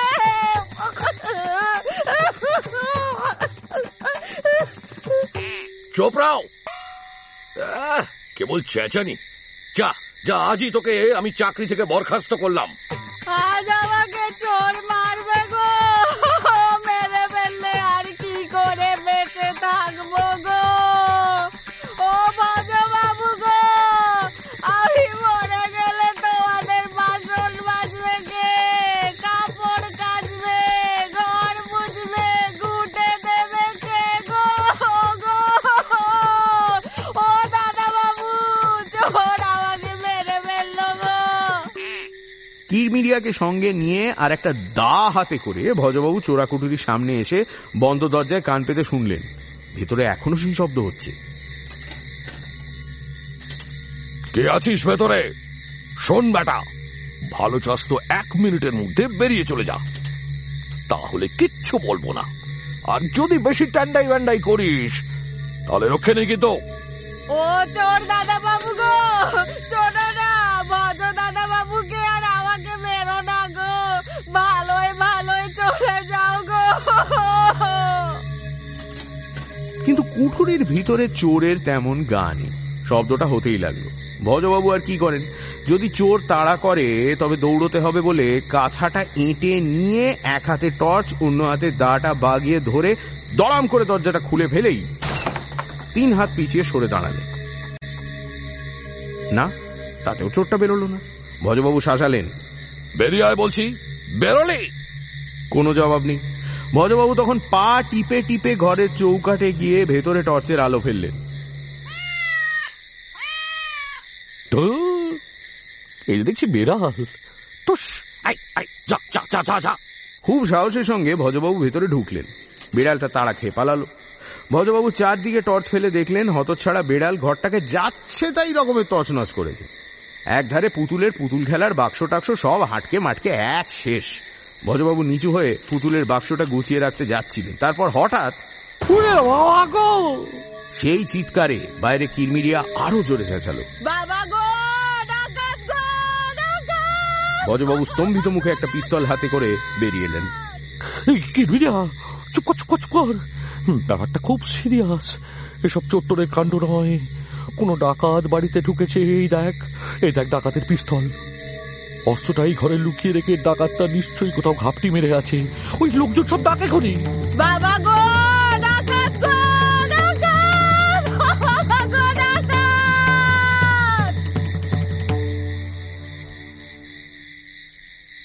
ভজবাবু টর্চ আর পিস্তল হাতে 5 দুয়ারের দিকে তফাতে গিয়ে দাঁড়ালেন। ঘন ঘন গায়ত্রী মন্ত্র জপ করছেন আর চারিদিকে নজর রাখছেন।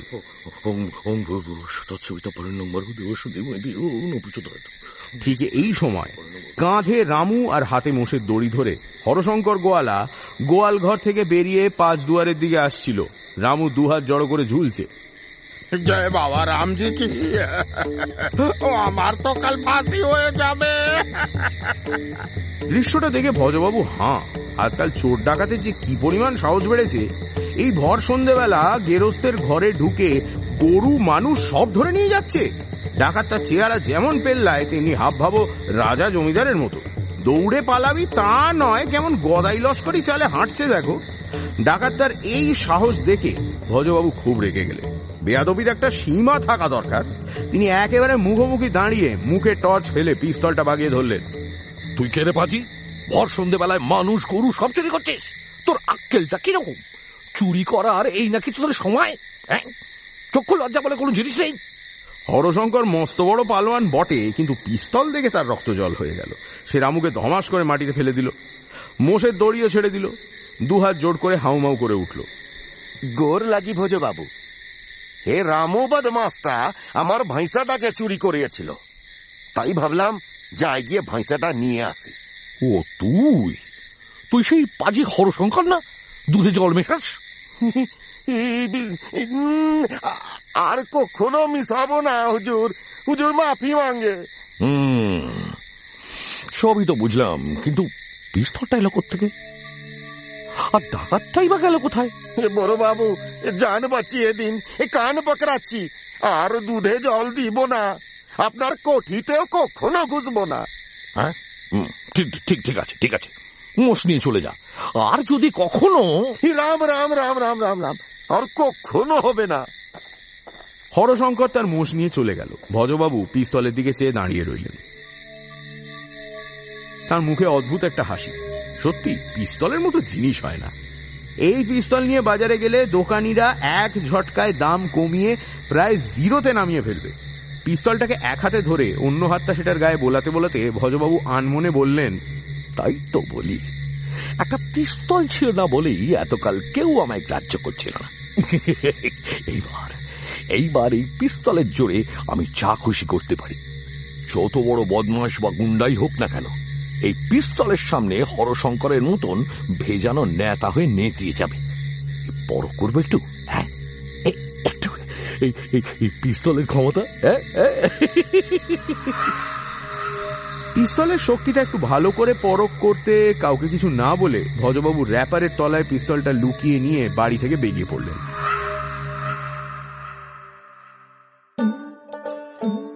হরিণগড়ের রাজা গোবিন্দনারায়ণ সন্ধ্যেবেলা আহ্নিক সেরে জলযোগ করছেন। মস্ত বড় এক শ্বেত পাথরের টেবিলের ওপর রূপোর থালায় ডাঁই করে কাটা শশা দেওয়া হয়েছে। গোবিন্দনারায়ণ সোনার চামচ দিয়ে শশা মুখে তুলে কচমচ করে চিবোচ্ছেন, মুখে একটা তৃপ্তির ভাব। টেবিলের অন্য ধারে গোবিন্দনারায়ণের ভাগ্নে কৌস্তব নারায়ণ বসে মামার শশা খাওয়া দেখছে। গোবিন্দনারায়ণের মতো শশাখোর লোক কৌস্তব আর দেখেনি। কৌস্তব অবশ্য মামার শশা খাওয়া দেখতেই যে এসে বসে থাকে তা নয়, তার অন্য মতলব আছে।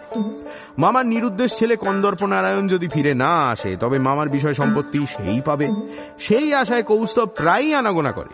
চারদিকে ঘুরঘুর করে মামার বিষয় সম্পত্তি কত তা বোঝবার চেষ্টা করে।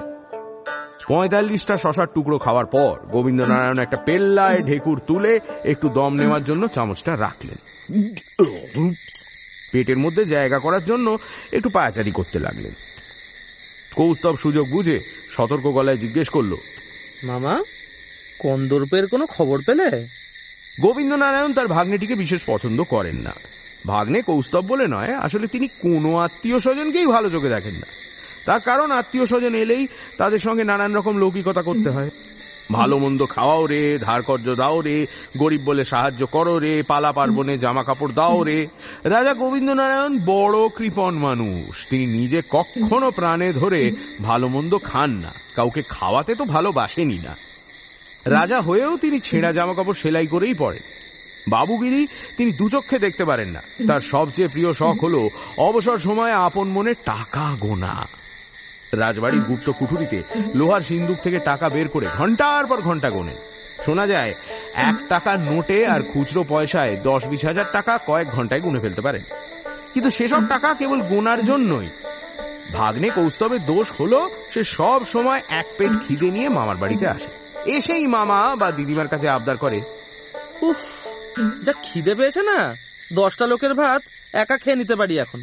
চেহারাটা রোগা রোগা হলেও খেতে বসলে তাজ্জব কাণ্ড ঘটিয়ে ফেলে। একবার 80টা কই মাছ খেয়েছিল, অন্যবার 72টা রাজভোগ। সেসব ভাবলে কৌস্তবকে দেখে গোবিন্দনারায়ণের খুশি হওয়ার কথা নয়। প্রশ্ন শুনে গোবিন্দনারায়ণ বললেন, অন্ধকার হয়ে এলো কিন্তু, বাড়ি যাবি না? ওর রাত আর কই হলো, শীতের বেলা বলে আলো চলে গেছে, এ তো 5:45 মাত্র। তা মামা বাবু, কন্দর্পকে খোঁজার জন্য আপনি নাকি গোয়েন্দা লাগিয়েছেন? সে আমি লাগাইনি, গুচ্ছে টাকা শ্রাদ্ধ গোয়েন্দা লাগিয়েছে তোর মামি। মরকট গোয়েন্দাটা নাকি 500 টাকা করে নেবে ফি মাসে, শুনে বিড়মি খাওয়ার জোগাড়। আমি সে বলে দিয়েছি, আগে খুঁজে বের করো, তারপর টাকা পয়সার কথা হবে। কস্তু, আজ বড় ঠান্ডা পড়বে রে, এই বেলা না হয় দুগ্গা দুগ্গা বলে বেরিয়ে পড়। বেরোতে বললেই কি বেরিয়ে যাওয়া যায় নাকি? আজ মামিকে বলেছি গাওয়া ঘিয়ের লুচি খাবো, মামি রাজি হয়েছে। ওরে বাবা রে, গাওয়া ঘি? গাওয়া ঘি কত দর যাচ্ছে বলতো? ও কত আর হবে, বেশি নয়। তোদের আর কি, যার যাচ্ছে তার যাচ্ছে। তা যা, বরং তোর মামির কাছে গিয়ে বসতে যা। এই বলে গোবিন্দনারায়ণ দীর্ঘশ্বাস ফেলে আবার শশার থালার সামনে বসলেন। কৌস্তব বিরক্ত হয়ে উঠে গেল, কিন্তু রাজা গোবিন্দনারায়ণের আর শশা খেতে ইচ্ছে করল না। গাওয়া ঘিয়ের লুচি বাক্যটা তার মনের মধ্যে মশার মতো পনপন করে উঠতে থাকে, আর মাঝে মাঝে কুটুস কুটুস করে কামড়ায়। বড্ড অস্বস্তি। মন খারাপ হলে গোবিন্দনারায়ণ সোজা মাটির নিচে চোরাকুঠুরিতে গিয়ে সিন্দুক খুলে টাকা গুনতে বসে যান।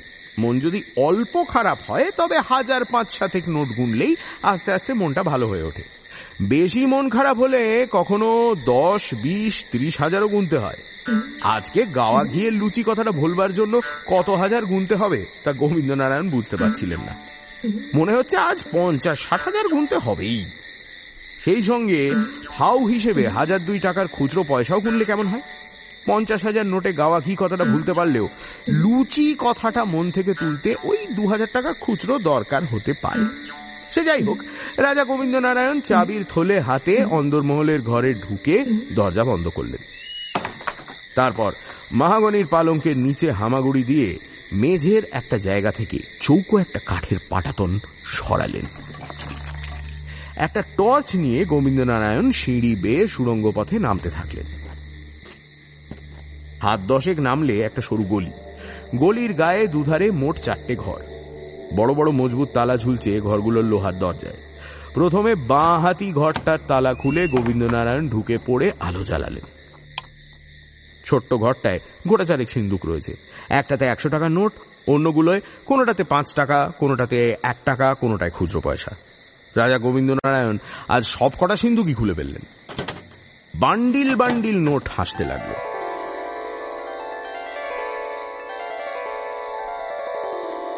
লোকে কাশ্মীর যায়, দার্জিলিং যায়, কন্যাকুমারী যায়, কোথাও সূর্যোদয় দেখে, কোথাও সমুদ্র বা পাহাড় দেখে মুগ্ধ হয় বা তীর্থে গিয়ে পুণ্য করে আসে। তেমনি এই চোরাকুঠুরিতে এসে গোবিন্দনারায়ণেরও কাশ্মীর, কুলু ভ্যালি, দার্জিলিং বা কন্যাকুমারী দেখা হয়ে যায়। চোরাকুঠুরির মতো এমন সুন্দর জায়গা দুনিয়ায় দ্বিতীয়টি নেই।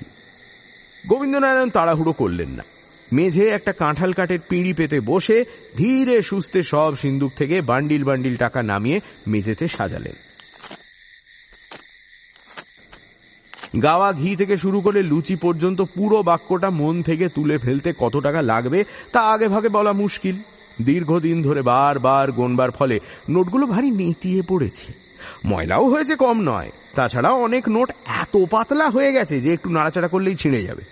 খুচরো পয়সাগুলো আঙুলের ঘষা খেয়ে খেয়ে তেলতেলে হয়ে পড়েছে। এখন আর তাদের গায়ে লেখা অক্ষর ভালো করে বোঝাই যায় না। গোবিন্দনারায়ণ খুব সাবধানে একটা বান্ডিল খুলে খুব আলতো আঙুলে টাকা গুনতে শুরু করলেন। 1, 2, 3, 4, 500, 501, 502, 1010, 1011, ওহ হাওয়া নেই এখানে, 1020, 1021, গাওয়া কথাটা তোর মনে আসছে না? 1050, 1051, 1355, 1356। ইস, টাকাগুলো যে একদম অচল। ওরে বাবারে, মেরে ফেললো রে! কোথায় আছিস? এসে আমাকে ধরে তোল রে! রাজা গোবিন্দনারায়ণ বীর পুরুষের বংশধর। তাঁর ঊর্ধ্বতন চতুর্থ পুরুষ মহারাজ দর্পনারায়ণ ইংরেজদের সঙ্গে লড়াই করেছেন। তাঁর ছেলে সম্পদ নারায়ণ মস্ত শিকারী ছিলেন। গোবিন্দনারায়ণের দাদু চন্দ্রনারায়ণ ঠ্যাঙাড়েদের ঠেঙিয়ে বিলেত থেকে কি একটা যেন খেতাব পান। আর বাবা হংসনারায়ণ তেমন কিছু না করলেও একবার একটা চোরকে জাপটে ধরে ফেলেছিলেন বলে কথিত আছে। এই সব বীরের রক্ত গায়ে না থাকলে চোরা কুঠুরিতে দ্বিতীয় মানুষের স্বর শুনে গোবিন্দনারায়ণ ঠিক মূর্ছা যেতেন। গেলেন না, তবে হঠাৎ ডুকরে উঠলেন। ভয়ে গোবিন্দনারায়ণ ঘাড় ঘোরাতে পারছেন না। না, আসলে তিনি তেমন ভয় পাননি, ঘাড়টাই ভয় পেয়ে শক্ত হয়ে গেছে আর কি। চোখ দুটোও ভয় পেয়ে ঢাকনা ফেলে বসে আছে, খুলতে চাইছে না। আর হাত পাগুলো বেয়াদবের মতো থরথর করে কাঁপছে। মহারাজ, ভয় পেলেন নাকি? ভয়ের কিচ্ছু নেই, আমি গোয়েন্দা বরদাচরণ। মুহূর্তে ঘাট ঢিলে হয়ে গেল, চোখের পাতা খুলে গেল, আর গোবিন্দনারায়ণের বীরের রক্ত টকবক করে উঠল। তুমি এখানে এলে কেমন করে? হ্যাঁ, এ আর কি দেখলেন? একবার একটা আঙুলের ছাপ খুঁজতে আলিপুরের ট্যাক্সারে ঢুকে গিয়েছিলাম সকলের চোখে ফাঁকি দিয়ে। গোয়েন্দাদের সব বিদ্যে থাকা চাই। শোনো বাবু, এই চোরা কুটুরিতে তুমি ঢুকেছ, তার মানে তুমি রাস্তা জানো। এরপর যদি আমার এখান থেকে একটা টাকাও হারায় তবে তোমাকে আমি পুলিশে দেব, মনে থাকে জানো? সে আর বলতে, কিন্তু আপনার এত সতর্কতার প্রয়োজন কি মহারাজ? ও টাকাগুলো তো সবই মানধাতা আমলের, ওর তো কোনো দাম নেই। বলো কি? চলবে না মানে? টাকা চলে না এমন কখনো হয় নাকি? ওসব মানধাতার আমলের টাকা কবে তামাদি হয়ে গেছে। মহারাজ, আপনি কি কোনো খবরই রাখেন না? সময় থাকতে যদি ব্যাংকে জমা দিয়ে দিতেন তাহলে সুদও পেতেন, টাকাটাও নষ্ট হতো না। গোবিন্দনারায়ণ হাঁ করে খানিকক্ষণ চোরাকুঠুরির দেওয়ালের দিকে চেয়ে থেকে কি যেন ভাবলেন। হঠাৎ মনে হলো, তাই তো, এতকাল ধরে টাকা গুনে আসছেন গোনার নেশায়, কিন্তু কখনো তো মনে পড়েনি যে দিনকাল পাল্টে গেছে, টাকাও পাল্টেছে। ভাবতে ভাবতে হঠাৎ এতক্ষণ ধরে টাকা গুনে যে জিনিসটা ভুলে গিয়েছিলেন সেই জিনিসটা মাথার মধ্যে ফিরে এলো। গাওয়া ঘিয়ের লুচি। গোবিন্দনারায়ণ নিজের মাথাটা দুহাতে চেপে ধরে ডুকরে কেঁদে উঠলেন। গাওয়া ঘিয়ের লুচি, গাওয়া ঘিয়ের লুচি, গাওয়া ঘিয়ের লুচি। বরদাচরণ কিছুই বুঝতে পারলেন না, কিন্তু ভাবলেন টাকার শোকে রাজামশাই নিশ্চয়ই পাগল হয়ে গেছেন। আর এ কথা কে না জানে যে পাগলরা অনেক সময় লোককে ধরে কামড়ায়। এই ভেবে বরদাচরণ 2 লাফে চোরাকুঠুরির চৌকাঠের বাইরে গিয়ে দাঁড়ালেন। সন্ধেবেলা মনোজ চুপিসারে রামায়ণ বইটা খুলে ছবিটা বের করলো। ভারী চমৎকার ছবি। যখনই মনোজ ছবিটার দিকে তাকায় তখনই মনে হয় ছবির ছেলেটা যেন এক্ষুনি কথা বলে উঠবে। আজ অনেকক্ষণ দেখলো ছবিটা। বন্ধু, তুমি কেমন আছো? আচ্ছা, তুমি কি কুমার কন্দর্প নারায়ণ? সত্যি সত্যি বলো। আমি কিন্তু শুনেছি রাজা গোবিন্দনারায়ণ দারুণ কিপ্টে লোক। রাজবাড়ির বুড়ো দারোয়ানের সঙ্গে আমাদের স্কুলের বেয়ারা শুক্লালের খাতির আছে। বুড়ো দারোয়ান শুক্লালকে বলেছিল রাজা ভীষণ কিপ্টে বলে রানী অম্বিকা নাকি নিজেই তার এক ভাইয়ের কাছে কুমার কন্দর্পকে পাঠিয়ে দিয়েছিলেন। বাপের কাছে থাকলে নাকি কন্দর্প মানুষ হতো না। কন্দর্পর মামা নাকি মস্ত বড় চাকরি করে, নানা জায়গায় ঘুরে বেড়ায়। সেই মামার আবার ছেলে পুলে নেই। কন্দর্প সেই মামার কাছে মহা সুখে আছে। আমার একটুও বিশ্বাস হয় না ওই কিপ্টে গোবিন্দনারায়ণের ছেলে তুমি।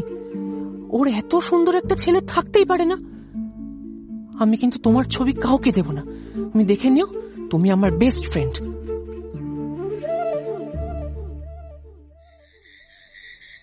মনোজদের বাড়ির অবস্থাটা এই ভর সন্ধ্যাবেলায় খুব থমথমে। রাখো বাবু ঘড়ি হাতে উঠোনে পায়াচারি করতে করতে ঘন ঘন টাইম দেখছেন আর মাঝে মাঝে হাঁক ছেড়ে সবাইকে সময় জানাচ্ছেন। বাড়ির লোকেরা সবাই ছবি খুঁজে খুঁজে হয়রান। এখন আর কেউ রাখোবাবুর হাঁকটা গ্রাহ্য করছে না। রঘু আর রামু হ্যারিকেন হাতে হ্যারিকেনকে খুঁজতে বেরিয়েছে। ভজবাবুকে কোথাও পাওয়া যাচ্ছে না। পাড়া থিয়েটারের ভজবাবুই মধ্যমণি, তার খোঁজে ছেলেরা বারবার আসছে, কিন্তু ভজবাবু ফিরছেন না। সবাই কিছু চিন্তিত, কিন্তু ভজবাবুর এখন আর ফেরার উপায় নেই। র্যাপারের তলায় পিস্তল নিয়ে সেই যে বেরিয়েছিলেন, তারপর সাংঘাতিক সাংঘাতিক সব কাণ্ড হয়ে গেছে শহরে। উত্তর দিকের শহরতলিটা একটু নির্জন, গা ছমছম করা জায়গা। এদিকে অনেক গাছগাছালি, মাঠঘাট আর ডোবা আছে। ঠ্যাঙাড়ে ডাকাতদের আস্তানা ছিল একসময়। কানাই মাছলার বাড়িও এই উত্তর দিকেরই শহরতলিতে। বড় রাস্তা থেকে একটা হাঁটা পথ ধরে ঘন বাঁশ ঝোপের ভেতর দিয়ে খানিক এগোলে একটা মানধাতার আমলের ভাঙা কালী মন্দির চোখে পড়ল। কালী মন্দিরের কালী খুবই জাগ্রত, লোকে বলে ডাকাতে কালী বাড়ি।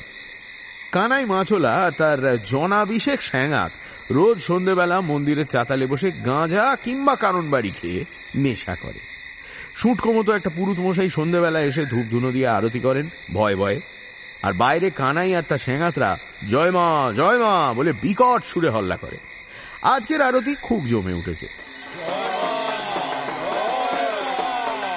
রোগা পুরুত মশাই নেচে নেচে আরতি করে ঘেমে উঠেছে। আজকের পুজোর আয়োজনটা খুব জমকালো ধরনের। যেদিন এরকম পুজো হয় সেদিনই পুরুত ঠাকুর বুঝতে পারেন যে আজ কোথাও কোনো গেরস্তের কপাল পুড়ছে। সাধারণত ডাকাতি করার রাতেই বড় করে পুজো দেওয়া হয়। একজোড়া পাঁঠা আজ বলি হয়েছে। বলির পর পাঁঠার রক্ত আঁজলা করে নিয়ে ডাকাতরা কপালে আর গায়ে মেখে মহা উল্লাসে। মুড়ো দুটো মায়ের ভোগে উৎসর্গ করে এখন একটা মুষ্কমতো লোক পাঁঠা দুটোকে একটা আম গাছের ডালে ঠ্যাং বেঁধে ঝুলিয়ে ছাল ছাড়িয়ে নাড়ি ভুঁড়ি বের করছে পেট থেকে। এইসব দেখে পুরুত মশাইয়ের ঠ্যাং দুটো থরথর করে কাঁপছে, বুকে ধড়াস ধড়াস শব্দ, গলা শুকিয়ে কাঠ। এই ডাকাতের দলে একটা ছেলে আছে, তাকে দেখতে ডাকাতের মতো নয় মোটেই। ভারী সুন্দর ফুটফুটে চেহারা তার। লম্বা হলেও খুব একটা জোয়ান সে নয়। মুখখানা মিষ্টি, চোখ দুটো ঢুলু ঢুলু। গায়ের রং একসময় টকটকে ফর্সা ছিল, কিন্তু এখন অযত্নে রংটা জ্বলে গেছে। দেখে মনে হয় এই বোধহয় ভদ্র ঘরের ছেলে, কিন্তু পুরুত মশাই শুনেছেন ডাকাত দলের বুড়ো সর্দারকে হটিয়ে একদিন নাকি একেই নতুন সর্দার বানানো হবে। ছেলেটা মদ গাঁজা খায় না, চেঁচামেচিও করে না, বেশিরভাগ সময় চুপচাপ বসে থাকে। তবে ছোকরা নাকি ভারী এলেমদার, বন্দুক পিস্তলের হাত খুব পরিষ্কার, বর্ষার টিপ একেবারে অব্যর্থ। তাছাড়া দুর্জয় তার সাহস। পুরুত মশাই ঘণ্টা নেড়ে আরতি করতে করতেই শুনতে পেলেন ডাকাতদের কথা। ওরে, আজ রাজবাড়ি লুট হবে, তোরা বেশি মদ গাঁজা খাসনি, খেলে মাথা ঠিক রাখতে পারবি নি। শুনে পুরুত মশাইয়ের হাত থেকে ঘণ্টাটা ঠঙাস করে পড়ে গেল। ওদিকে একটা বাঁশ ঝোপের আড়ালে দাঁড়িয়ে ডাকাতদের দৃশ্যটা লক্ষ্য করছিলেন আরো একজন। তার গায়ে র্যাপার, পরনে ধুতি। দেখলে খুব নিরীহ মানুষ বলেই মনে হয়। আসলে মানুষটা নিরীহই, কিন্তু আজ তার ডান হাতে একটা পিস্তল, আর চোখ দুটো অসম্ভব জলজল করছে। ভজবাবুকে যারা রোজ বাজারে হাটে দেখেন তারা এই ভজবাবুকে দেখলে কিন্তু চিনতেই পারবেন না। ভজবাবুর চেহারায় এমন একটা বেপরোয়া ভাব, এমন হিংস্র আর কঠিন মুখ চোখ যে ওকে দেখলেই 3 হাত পিছিয়ে পালানোর পথ খুঁজবে সবাই। আজ বিকেলে পিস্তলটা হাতে যাওয়ার পর থেকেই ভজবাবুর এই পরিবর্তন। ভজবাবু ছেলেবেলায় যে স্কুলে পড়তেন তার হেড স্যার ছিলেন গোলক বিহারী চক্রবর্তী। তাঁর একখানা থাবড়া খেলে মনে হতো বুঝি গাছ থেকে পিঠে তাল পড়ল। তাঁর ভয়ে ছেলেরা ছবি হয়ে থাকত, কারোর শ্বাস পর্যন্ত জোরে বেরোত না। ভজবাবুর ছেলেবেলাটা এই হেড স্যারের শাসনে। গোলক বিহারীর বয়স এখন 88। দেখা হলেই পিলে চমকে দিয়ে গাঁক করে বলেন, এই যে ভজু, বলতো সাইকোলজি বানান কি? পারবি না তো? তোকে গাধা বললে গাধাদেরও অপমান করা হয়। আজ পিস্তল হাতে পেয়েই প্রথমেই ভজহরির গোলকবাবুর কথা মনে পড়ল। ওই লোকটিকে টিট করতে না পারলে জীবনে শান্তি, সুখ, স্বাস্থ্য কিচ্ছু নেই। র্যাপারের মধ্যে পিস্তল লুকিয়ে নিয়ে ভজবাবু তাই আজ বিকেলে গিয়েছিলেন গোলকবাবুর কদমতলার বাড়িতে। গোলক স্যার তাঁর বাইরের ঘরের বিশাল চৌকির ওপর কম্বল মুড়ি দিয়ে বসা, সামনে খোলা একখানা 5 সেরি এনসাইক্লোপিডিয়া। ভজবাবু দরজার চৌকাঠে দাঁড়াতেই তিনি মুখ তুলে দেখলেন, ভজু নাকি রে? আগে নে নে, পেন নামটা সেরে নে। কম্বলের বাইরে বেশিক্ষণ পা রাখতে পারি না, বড় ঠান্ডা। কিন্তু আজ প্রণাম করতে আসেননি ভজবাবু। তাঁর উদ্দেশ্য গোলকবাবুর যেখানে সেখানে মাস্টারি করার অভ্যেসটাকে বন্ধ করে দেওয়া। কিন্তু র্যাপারের তলায় পিস্তলটা হাতের চেটোয় ঘেমে উঠেছে ভয়। ডান হাত থেকে পিস্তলটা বাঁ হাতে চালান করে প্রণামটা সেরে নেবেন বলে ভেবেছিলেন ভজবাবু, কিন্তু একটা মুশকিল হলো, র্যাপারের তলায় হাত চালাচালি করে পিস্তলটা হাত বদল করা যাচ্ছে না। অথচ প্রণামে দেরি করাও চলে না। গোলকবাবুর পায়ে ঠান্ডা লাগছে। অগত্যা ভজবাবু ডান হাতেই পিস্তলটা ধরে রেখে বাঁ হাতে গোলকবাবুর পায়ের ধুলো নিলেন। আমি বরাবর লোককে বলি, ভজু গর্ধবটা দান বা জ্ঞান নেই। তা এখন দেখছি বয়স হওয়ার সঙ্গে সঙ্গে আমার সব কথা ফোরকাস্টটা জীবনে মিলে যাচ্ছে। বলি, তুই সব্যসাচী হলি কবে থেকে যে বাঁ হাতে পায়ের ধুলো নিচ্ছিস? মানে ডান হাতে ব্যথা স্যার। বল দেখি সব্যসাচী মানে কি? ওই যার 2 হাত চলে, মানে সমান চলে। টপ করে বলে দিয়ে ভজহরির খুব আনন্দ হলো। গোলকবাবুর বিদঘুটে সব প্রশ্নের মধ্যে খুব অল্পেরই ঠিক জবাব দিতে পেরেছেন তিনি। বটে, এবার তাহলে বল সব্যসাচীর ইংরেজিটা কি হবে? ভজবাবুর একগালে মাছি। হাতের পিস্তলটার কথাও আর তার মনে পড়ল না। ভয়ে পেটের ভেতর গোঁতলান দিচ্ছে। স্টুপিড, বুড়ো হতে চল যে এখনো এইসব রপ্ত হলো না। গোলক মাস্টারের ছাত্র বলে সমাজে কি করে পরিচয় দিস তোরা?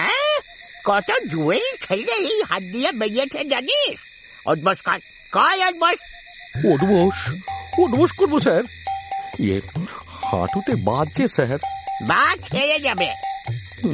হাড়ে মটমট শব্দ হয়। হোক শব্দ, তাতে তো শব্দরূপ ধাতস্থ হবে। আমার যে 55 বছর বয়স হলো স্যার। শিক্ষার আমার বয়স কি রে উল্লুক? কলর বস, বা হাতে পেন নাম করা তোমার বের করছি আমি। কলর বস। গোলক মাস্টারের হুঙ্কারে ভজবাবু কুঁকড়ে যেন ক্লাস 6 ভজু হয়ে গেলেন। তারপর বাত ব্যাধি ভুলে, বয়স উপেক্ষা করে, হাড়ের মটমট শব্দ তুচ্ছ করে 10 বার তাকে উঠবোস করতে হয়েছে। শাস্তির দৃশ্যটা খুব আয়েশ করে দেখলেন গোলকবাবু। শুধু তিনিই নন, ভজবাবু উঠবোস শুরু করার মুখে গোলক স্যারের 2 নাতি আর 1 নাতনিও এসে দাঁড়ালো ঘরে। তাদের সে কি মুখ চাপা হাসি! নয়, আর কখনো যেন ডান ভাইয়ে ভুল না হয় দেখে। সেই অপমানের পর বেরিয়ে এসেই ভজবাবুর চেহারাটা একদম পাল্টে গেল। ভর সন্ধ্যেবেলা 10 বার উঠবোস, হাতে পিস্তল থাকা সত্ত্বেও। ভাবতে ভাবতে ভজবাবুর চেহারা হয়ে গেল খ্যাপা খুনির মতো। সারা দুনিয়াকে তখন তার দাঁতে নোকে ছিঁড়ে ফেলতে ইচ্ছে করছে। মাথাটা এত তেতে গেছে যে মনে হচ্ছে এক্ষুনি মাথার ব্রহ্মতালুতে আগ্নেয়গিরির গহ্বরের মতো ছেঁদা হয়ে গিয়ে মাথার ঘিলু তপ্ত লাভার মতো ছিটকে ছিটকে বেরিয়ে আসবে। রাস্তার কল থেকে খানিক ঠান্ডা জল মাথায় দিয়ে ভজবাবু আবার রওনা দিলেন। সব পাজি বদমাশকে আজ ঠান্ডা করতে হবে।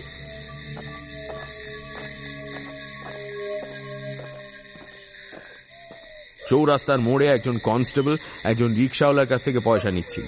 প্রায়ই না। রিক্সাওয়ালার গাড়িতে বাতি ছিল না, তাই ধরা পড়ে কাঁচুমাচু মুখে এক শিকি ঘুষ দিচ্ছিল। ঠিক এই সময় ভজবাবু পিস্তল বাগিয়ে ঘটনাস্থলে হাজির। বিকট একটা হুঙ্কার দিয়ে কনস্টেবলকে বললেন, শিকি ফিরিয়ে দে। পিস্তল দেখে সিপাহীটা চোখ লুচির মতো গোল গোল হয়ে গেল, আর রিক্সাওয়ালাটাও বাবা রে বলে গাড়ি ফেলে দৌড়। ভজবাবুর ধমকে সিপাহীটা যে শিকি ফেরাবে, দেবে কাকে? রিক্সাওয়ালা তো হাওয়া। অগত্যা সে ভয়ে ভয়ে ভজবাবুর দিকে শিকিটা ছুঁড়ে দিয়ে জোর হাতে মাপ চাইল। ভজবাবু নির্দয় খুনির গলায় বললেন, ওঠবোস কর 10 বার। সেপাইকে ওঠবোস করিয়ে গায়ের ঝাল খানিকটা মিটল ভজবাবু। ভারী খুশি হয়ে আবার র্যাপারের তলায় অস্ত্রটা লুকিয়ে নিয়ে সোজা চলে এলেন ইউরোপিয়ান ক্লাবে। ক্লাবে অবশ্য এখন ইউরোপিয়ান আর কেউ নেই। বল নাচের ঘরে টেবিল চেয়ার পেতে কয়েকজন অফিসার গোছের লোক পয়সা দিয়ে তাস টাস খেলে। ভজবাবুর বহুকাল ধরে ইচ্ছে এই জুয়ার চক্রটা ভাঙার। ঘরে ঢুকেই ভজবাবু পিস্তল বাগিয়ে বললেন, হাত ফাত তুলে ফেলো, হে দেরি করো না। জুয়ারিরা খেলায় মজে আছে, ভালো করে শুনতেও পেল না, বা ওই শুনে গ্রাহ্য করল না। কই হে? কে রে? আরে এই যে ভজবাজারু, হাতে পিস্তল যে। ও ভজবাবু, হলো কি আপনার? ভজবাবু সেসব কথায় কান দিলেন না, তবে লোকগুলো যাতে ব্যাপারটাকে হালকাভাবে না নেয় তার জন্য পিস্তলের নলটা ছাদের দিকে তাক করে গুড়ুম করে একটা গুলি ছুড়লেন। সেই শব্দে নাকি গুলি লেগে কে জানে ঘরের আলোর ডুমটা ফটাস করে ভেঙে ঘর অন্ধকার হয়ে গেল। ভজবাবু অন্ধকারে আপন মনে একটু হেসে বেরিয়ে এলেন। পিস্তলের মজা এখনো শেষ হয়নি। গোবিন্দ চোরটা ভালো লোক নয়। সে সুদে টাকা খাটায়, লোকের গয়না জমি বন্ধক রেখে টাকা ধার দেয়। এই সব করে সে এখন বিশাল বড় লোক। আসল নাম গোবিন্দচন্দ্র বণিক, কিন্তু সুদখোর আর অর্থলোভী বলে তার নামই হয়ে গেছে গোবিন্দ চোরটা। পুলিশ চৌকির কাছেই তার বাড়ি। ছোট আর পুরনো হলেও বাড়িটা খুব মজবুত। জানলায় মোটা মোটা গরাদ, লোহার পাত মারা পুরু কাঠের দরজা, আর তাতে আবার সব সময় তালা লাগানো থাকে। ঘরে বিশাল বিশাল কয়েকটা সিন্ধুকে 100 ভরি বন্ধকি গয়না, জমি জমা দলিল, কোম্পানির কাগজপত্র এইসব রাখা থাকে। চোরটা গোবিন্দর একটা স্বভাব হচ্ছে সব কাজ করার আগে পাঁজই দেখে নেবে। তিথি নক্ষত্র যোগ না দেখে সে কখনো কোনো কাজ করে না। এমনকি দিন খারাপ থাকলে বন্ধক নেওয়া পর্যন্ত বন্ধ রাখে। হঠাৎ চোরটা গোবিন্দর কথা মনে পড়তেই ভজবাবুর শরীরে রক্ত টক বগ করে ফুটতে লাগলো। ভজবাবু এসে চোরটা গোবিন্দর দরজায় কড়া নাড়লেন। চোরটা গোবিন্দ সাবধানী লোক। সন্ধ্যের পর হুট করে সে সদর দরজা খোলে না, কিন্তু ভজবাবুর কপালটা আজ নিতান্তই ভালো। যে সময়টা তিনি কড়া নাড়ছিলেন ঠিক সেই সময়ই দরজার ভিতর থেকে হুড়কো খোলার শব্দ হলো। কপাটের পাল্লা খুলে শার্দুল চৌধুরী বেরিয়ে আসছিল। শার্দুল নাম করা শিকারী। তার যে কত বন্দুক পিস্তল ছিল তার লেখাজোখা নেই, কিন্তু মনটা ছিল আকাশের মতো উদার। মুঠো মুঠো টাকা যেমন ওড়াতো তেমনি বিলিয়ে দিত। একটা কারণে শার্দুলকে ভজবাবু দেখতে পারেন না। শার্দুল বাজারে গিয়েও কখনো দরদাম করে না। দোকানদাররা যা দাম চায় তাই সে হাসি মুখে দিয়ে দেয়। যেদিন সে বাজারে যায় সেদিন ভজবাবু যে দোকানদারের কাছেই গিয়ে বাবা বাঁচা বলে 2 পয়সা কমানোর চেষ্টা করেন, সেই দোকানদারই তাকে পাত্তা দিতে চায় না। শার্দুল চৌধুরীর অবশ্য আর সেই বাঘসিংহ মারার দিন নেই। অমিত ব্যয়ের ফলে তার পয়সা কড়ি সব চলে গেছে, বাড়ি বিক্রি হয়ে গেছে, বন্দুক ঘোড়া কুকুর সবই বেহাত। শার্দুলের সে চেহারাও আর নেই। রোগাটে লম্বা মানুষটাকে দেখলে বুড়ো মনে হয়। শার্দুল ভজবাবুকে দেখে চোখ নাচিয়ে বলল, কি খবর হে ভজু শিকারী? ভজবাবু জন্মেও কিছু শিকার করেননি, তবে তিনি ভালো বাজার করেন বলে শার্দুল তাকে মুনাফা শিকারী বলে ডাকে, সংক্ষেপে শিকারী। ভজবাবুর র্যাপারের তলায় তৈরি পিস্তল, কিন্তু যখন তখন সেটা ব্যবহার করতে তো আর পারেন না। সতর্কতার তো একান্ত প্রয়োজন। তাই ভালো মানুষের মতো বললেন, ভেতরে চলুন শার্দুল বাবু, আপনার সঙ্গে কথা আছে। কথা বলার সময় নেই, বাড়িতে আর জলসা বসিয়েছি। লখনৌ থেকে বড় ওস্তাদ এসেছে, তাকে মজুরি দিতে হবে বলে আমি ওই সোনার পকেট ঘড়ি বাঁধা দিয়ে গেলাম। জোর খানা পিনাও হবে। কাঁপতেই নেই, কথাটা একান্তই জরুরি, বেশি সময় লাগবে না।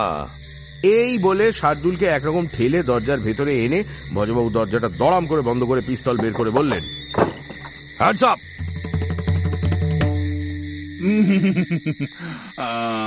আজ থিয়েটার দেখার সময় নেই। ওস্তাদজি বসে আছেন তো, ওই তোমাদের পূর্বপল্লী কি এবার গোয়েন্দা নাটক করছে নাকি? ভজবাবু হাসলেন, তারপর বিনা বাক্যে পিস্তলের মুখটা অন্যদিকে ঘুরিয়ে ঘোড়া টিপে দিলেন। প্রচন্ড শব্দ, আগুনের ঝলক আর ধোঁয়ার ভেতর দাঁড়িয়ে ভজবাবুর নিজেকে পৃথিবীর সব থেকে বড় বীর বলে মনে হলো। পিস্তলের শব্দে শার্দুল 3 হাত ছিটকে গেল। চোট্টা গোবিন্দ সিন্দুকের চাবি ট্যাকে গুঁজতে যাচ্ছিল, ঝনাত করে তার চাবির গোছাটা পড়ে গেল মেঝে। এবার আর শার্দুল আর চোট্টা গোবিন্দর হাত ওপরে তুলতে বেশি দেরি হলো না। তবে কিনা চোট্টা গোবিন্দ ইংরেজি জানে না, হ্যান্ডস আপ কথাটার মানে বুঝতে পারেনি বলে তার কিছু দেরি হয়েছিল। শার্দুল চৌধুরী কথাটার মানে তাকে বলে দিতে তখন সে তড়িঘড়ি হাত তুলে বলল, বাবা ভজু, এই দোহাই তোমার, পাঁজিটা একটু দেখতে দাও। পাঁজি দেখবেন না পাজি দেখতে চান? পাজি দেখতে চাইলে একটা আয়না নিয়ে নিজের মুখখানা দেখুন, সবচেয়ে বড় পাজিকে দেখতে পাবেন। লক্ষ্মী ছেলে ভজু, অমন করে না। ছি ছি ছি ছি ছি ছি ছি ছি ছি। আটটা কত মিনিটে যেন অমৃত যোগ আছে। যদি মরতেই হয় তবে সময়টা একটু দেখে মারো বাপ, নইলে কোন নরকে গিয়ে পৌঁছবো। শার্দুল চৌধুরী। ভজবাবুর গলায় ডাকটা বাঘের ডাকের মতো শোনালো। শব্দে কেঁপে ওঠে শার্দুল, আর ভজবাবু অবাক হয়ে নিজের গলায় হাত রেখে ভাবেন, এও কি পিস্তলের গুণ? নইলে এরকম বাঘের মতো আওয়াজ তাঁর গলা দিয়ে বেরোলো কি করে? পিস্তলটার গায়ে তিনি আদর করে একবার হাত বোলালেন। শুনুন শার্দুল বাবু আর গোবিন্দ বাবু, আপনাদের পাপের প্রায়শ্চিত্ত করতে হবে। গোবিন্দ বাবু, আপনি সুদখোর, বন্ধকি মহাজন, মানবতার শত্রু, পৃথিবীর পঙ্কিলতম জঘন্যতম কি জানো থাকে থাকে শার্দুল বাবু, আপনি আড্ডাবাজ, ফুর্তিবাজ, বেহিসাবি, দরিদ্রের রক্ত শোষণ করে, পৃথিবীর সম্পদ লুণ্ঠন করে, বাজারে গিয়ে নিজের ধন সম্পদের অপপ্রয়োগের দ্বারা মূল্যবানকে জঘন্যতম ঊর্ধ্বে তুলে দিয়ে যে অহমিকার ধ্বজা। দূর বাবা, এত কথার কাজ কি? ওঠবস করুন 10 বার। পার্ট ভুলে গেছো? ওটাই ভুলিনি। আরো শুনতে চান? আপনাদের লজ্জা হয় না শুনতে? ওঠবস করুন। 8টা 15 মিনিট 39 সেকেন্ড গতে অমৃত যোগ লাগবে। বাবা ভজু, ততক্ষণ বসে না হয় বিশ্রাম করো, বসে বসে গালাগাল করো খানিকক্ষণ শুনি। বেশ বলছিলে বাবা, বেশ লাগছিল শুনতে। কথা কানে যাচ্ছে না নাকি? ওঠবস করতে বলেছি যে। আমি করে নিচ্ছি।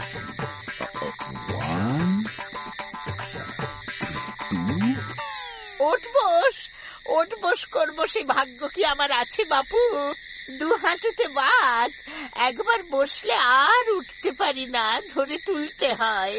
10 বার ওঠবস করলে একটা বেলা চলে যাবে, তাও যদি তোমরা ধরাধরি করে করাও। 9 10। এবার ছুটি তো ভজু?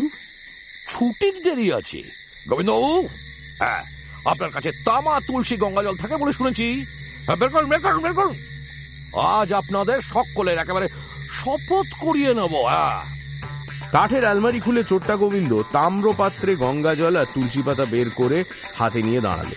ভজবাবুর পিস্তলের ইশারায় শার্দুল চৌধুরীও তাম্রপাত্রটি ছুঁয়ে দাঁড়ালো।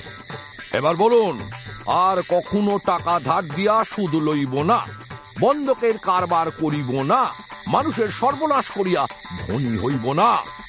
আর কখনো টাকা ধার দিয়ে সুদ লইব না। গোবিন্দ বাবু, এসব আপনাকে কে বলতে বলেছে? আপনি বরং সুদের কারবার ছেড়ে এবার থেকে ফুর্তি করেই টাকা উড়াবেন, বুঝলেন? আপনার সেইটাই দরকার। তাই করবো বাবা, তবে বুড়ো বয়সে কিছু মনে থাকে না। যেসব শপথ করালে তা মনে থাকলে হয়। ভজবাবু একটি তৃপ্তির হাসি হেসে বেরিয়ে এলেন। এবার যাবেন বাজারে। কানাই মাছওয়ালাটিকে ঢিট করতে না পারলে সুখ নেই। বিকেলের বাজারে গিয়ে শুনলেন আজ কানাইয়ের কালী পুজো। বাজার থেকে বেরিয়ে তিনি সোজা শহরের উত্তর দিকে যাওয়ার রাস্তায় পড়লেন, আর এসে পড়লেন এই কালী মন্দিরে কানাইয়ের আখড়ায়। ডাকাতরা খুব চিল্লামিল্লি করছে, তাদের আনন্দ আর ধরে না। পুজো হয়ে গেছে, বলির পাঁটা কাটাকুটি করে মস্ত কড়াইয়ে কাঠের জালে রান্না চেপে গেছে। গোটা 25 মশাল চলছে চারধারে, চারিদিকটা আলোয় আলো। এদিকে মাংসের গন্ধে ভজবাবুর হঠাৎ মনে পড়ে গেল আজ এই দুপুরের পর এ পর্যন্ত তার কিছুই খাওয়া হয়নি, বড্ড খিদে পেয়ে গেছে।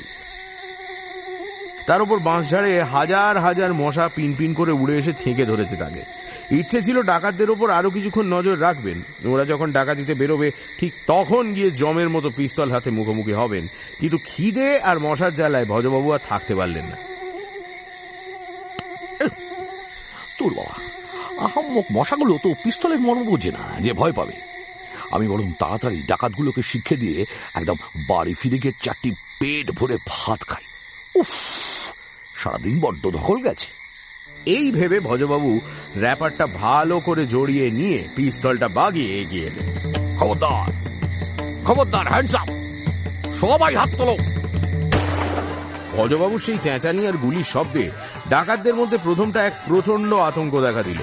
ভোরকে গিয়ে সবাই এদিক সেদিক পাই পাই করে পালাতে লাগলো। একটা মোটা ডাকাত মাংসের ঝোল হাতায় তুলে নুন ঝাল পরীক্ষা করছিল, সে তাড়াহুড়োয় পালাতে গিয়ে ফুটন্ত মাংসের কড়াইয়ের মধ্যে একটা পা ডুবিয়ে দিল। তারপর বাবারে গেছিরে বলে লেংচে লেংচে খানিক দূরে গিয়ে পড়ল। কানাই দায়ে ধার দিচ্ছিল। আচমকা ভজবাবুর মূর্তি আর পিস্তলের শব্দে সে মনে করলো পুলিশ এসেছে। সে হাঁটু গেড়ে বসে খুব অভিমানের সুরে হাত জোর করে বলল, মাগো, এইসব কি ঠিক হচ্ছে পুলিশ সাহেবদের? আজ সকালেই দুশের বড় বড় কই মাছ দারোগাবাবুদের বাড়িতে পৌঁছে দিয়ে এসেছি, তবু এই মন্দিরে এসে জুলুম কেন? নিরালয়ে বসে কয়েকজন ভক্ত মায়ের পুজো করছে, তার মধ্যে এসে এই হুজ্জুতের কোনো মানে হয়? কিন্তু ভজবাবুর কানে সেসব কথা যাচ্ছে না। ডাকাতদের পালাতে দেখে তার সাহস দ্বিগুণ বেড়ে গেছে। সল্লাসে তিনি লাফাতে লাগলেন। সব বেটাকে মেরে ফেলবো, খুন করবো, তারপর ফাঁসিতে ঝোলাবো। আজ তোরই একদিন কি আমারই একদিন। টাকডুম টাকডুম টাকডুম। ওরে ওরে, ও কানাই পাখণ্ড, কোথায় তুই গেলি? ভজবাবু, ভজবাবু, কানাই এবার রোজ তো নিজের ক্ষতি করে আপনাকে কম দামে মাছ দি ভজবাবু। হ্যাঁ, আজ সকালে যে বড় কই মাছগুলো লুকিয়েছিলি, পরে তো বের করে দিচ্ছিলাম ভজবাবু, কেবল ওই গোয়েন্দা চরণ এসে। এই চুপ, বেশি কথা বলতে হবে না। 10 বার ওঠবোস কর তাড়াতাড়ি। কানাই খুব বাধ্য ছেলের মতো ওঠবোস করতে যাচ্ছিল, কিন্তু তার আর দরকার হলো না। কোথা থেকে একটা মাছ ধরার জাল উড়ে এসে ভজবাবুকে আপাদ মস্তক মুড়ে ফেলল। হ্যাঁচকা টান খেয়ে ভজবাবু চাতালে গড়াগড়ি। মাছের জালে দড়িটা হাতে নিয়ে ডাকাতদের মেজ সর্দার সেই সুন্দরপানা ছেলেটা। ওরে, তোরা সবাই আয়, লোকটাকে ধরেছি। আজ বড় করে পুজো হবে, আর সেই পুজোতে নরবলি হবে। সেই শুনে ভজবাবু মূর্ছা গেলেন। যতক্ষণ হাতে পিস্তল ছিল ততক্ষণ ভজবাবু আর ভজবাবু ছিলেন না, মহাবীর হয়ে গিয়েছিলেন। যেই পিস্তলটা হাত থেকে ছিটকে গেল, অমনি তিনি রোজকার ভীতু নিরীহ গোবেচারা ভজহরি হয়ে গেছে। মূর্ছা যখন ভাঙল, তখন যা দেখলেন তাতে তার আবার মূর্ছা যাওয়ার উপক্রম। দেখেন ডাকাতরা আবার সব জমায়েত হয়েছে, চারিদিকে মহা উল্লাস চলছে। তিনি টের পেলেন তার হাতটা পিছমোড়া করে বাঁধা, গলাটা হাঁড়ি কাঠে আটকানো, আর ঢাক আর কাঁশিতে কারা যেন বলির বাজনা বাজাচ্ছে। এই খচরা বাজারুটার জন্য আর মাছ বেচে সুখ ছিল না। আজ এটাকে নিকেশ করতেই হবে। পুরোকসাই, লাল টিকা কপালে দিয়ে যান।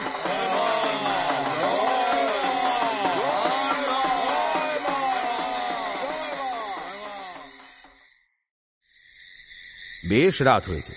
এদিকে মনোজদের বাড়ির অবস্থা বেশ থমথমে। হারানো ছবিটা পাওয়া যায়নি বলে রাঘববাবু প্রচন্ড রেগে গিয়েছিলেন বটে, কিন্তু সন্ধ্যেবেলার পর যেসব খবর এসেছে তাতে তার রাগ জল হয়ে প্রচন্ড ভয় ঢুকে গেছে মনে। প্রথমেই থানা থেকে একদল সেপাই নিয়ে দারোগা নিশিকান্ত এসে হাজির। ভারী কড়া দারোগা, সবাই তাকে সমঝে চলে। সন্ধ্যেবেলা এসেই তিনি বাইরে থেকে হাঁক ছাড়লেন। ভজবাবু, আমরা বাড়িটা ঘিরে ফেলেছি। হ্যাঁ, পালাবার চেষ্টা করবেন না বা গুলি ছুড়বেন না। যদি গুলি ছোড়েন তবে আমরাও ছুড়ব, বুঝতে পেরেছেন?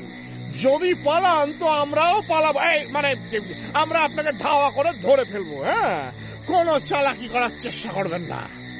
দারোগার হাঁক ডাক শুনে বাড়ির সবাই হন্তদন্ত হয়ে বেরোলো। দুঃখবাবু মনোজ, সরোজ আর পুতুলকে পড়াচ্ছিলেন। গণেশবাবু এক মনে একটা তান ধরেছেন।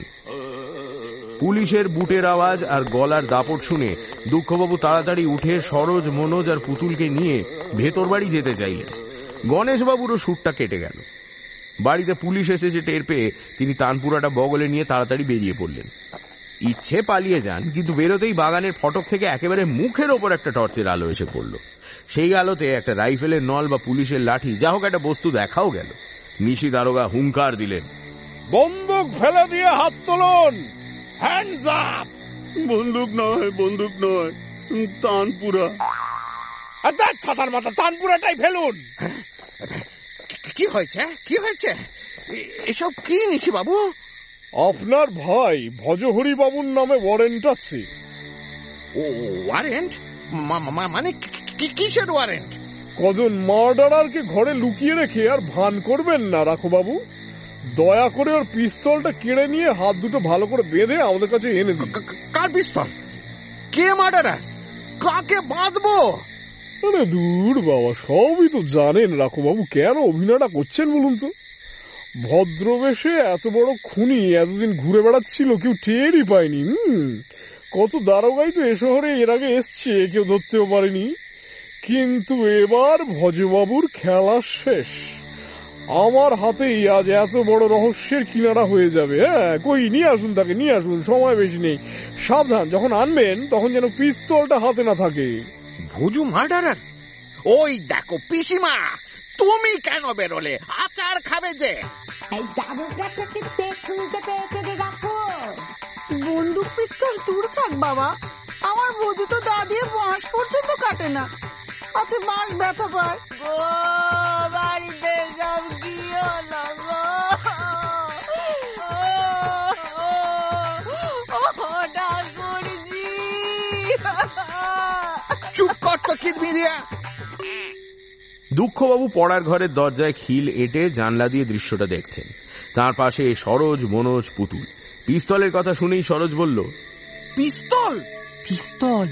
পুতুলের বাক্সে ছিল। গোলমাল করো নাও, ইম্পর্টেন্ট কথা হচ্ছে সব, শুনতে দাও।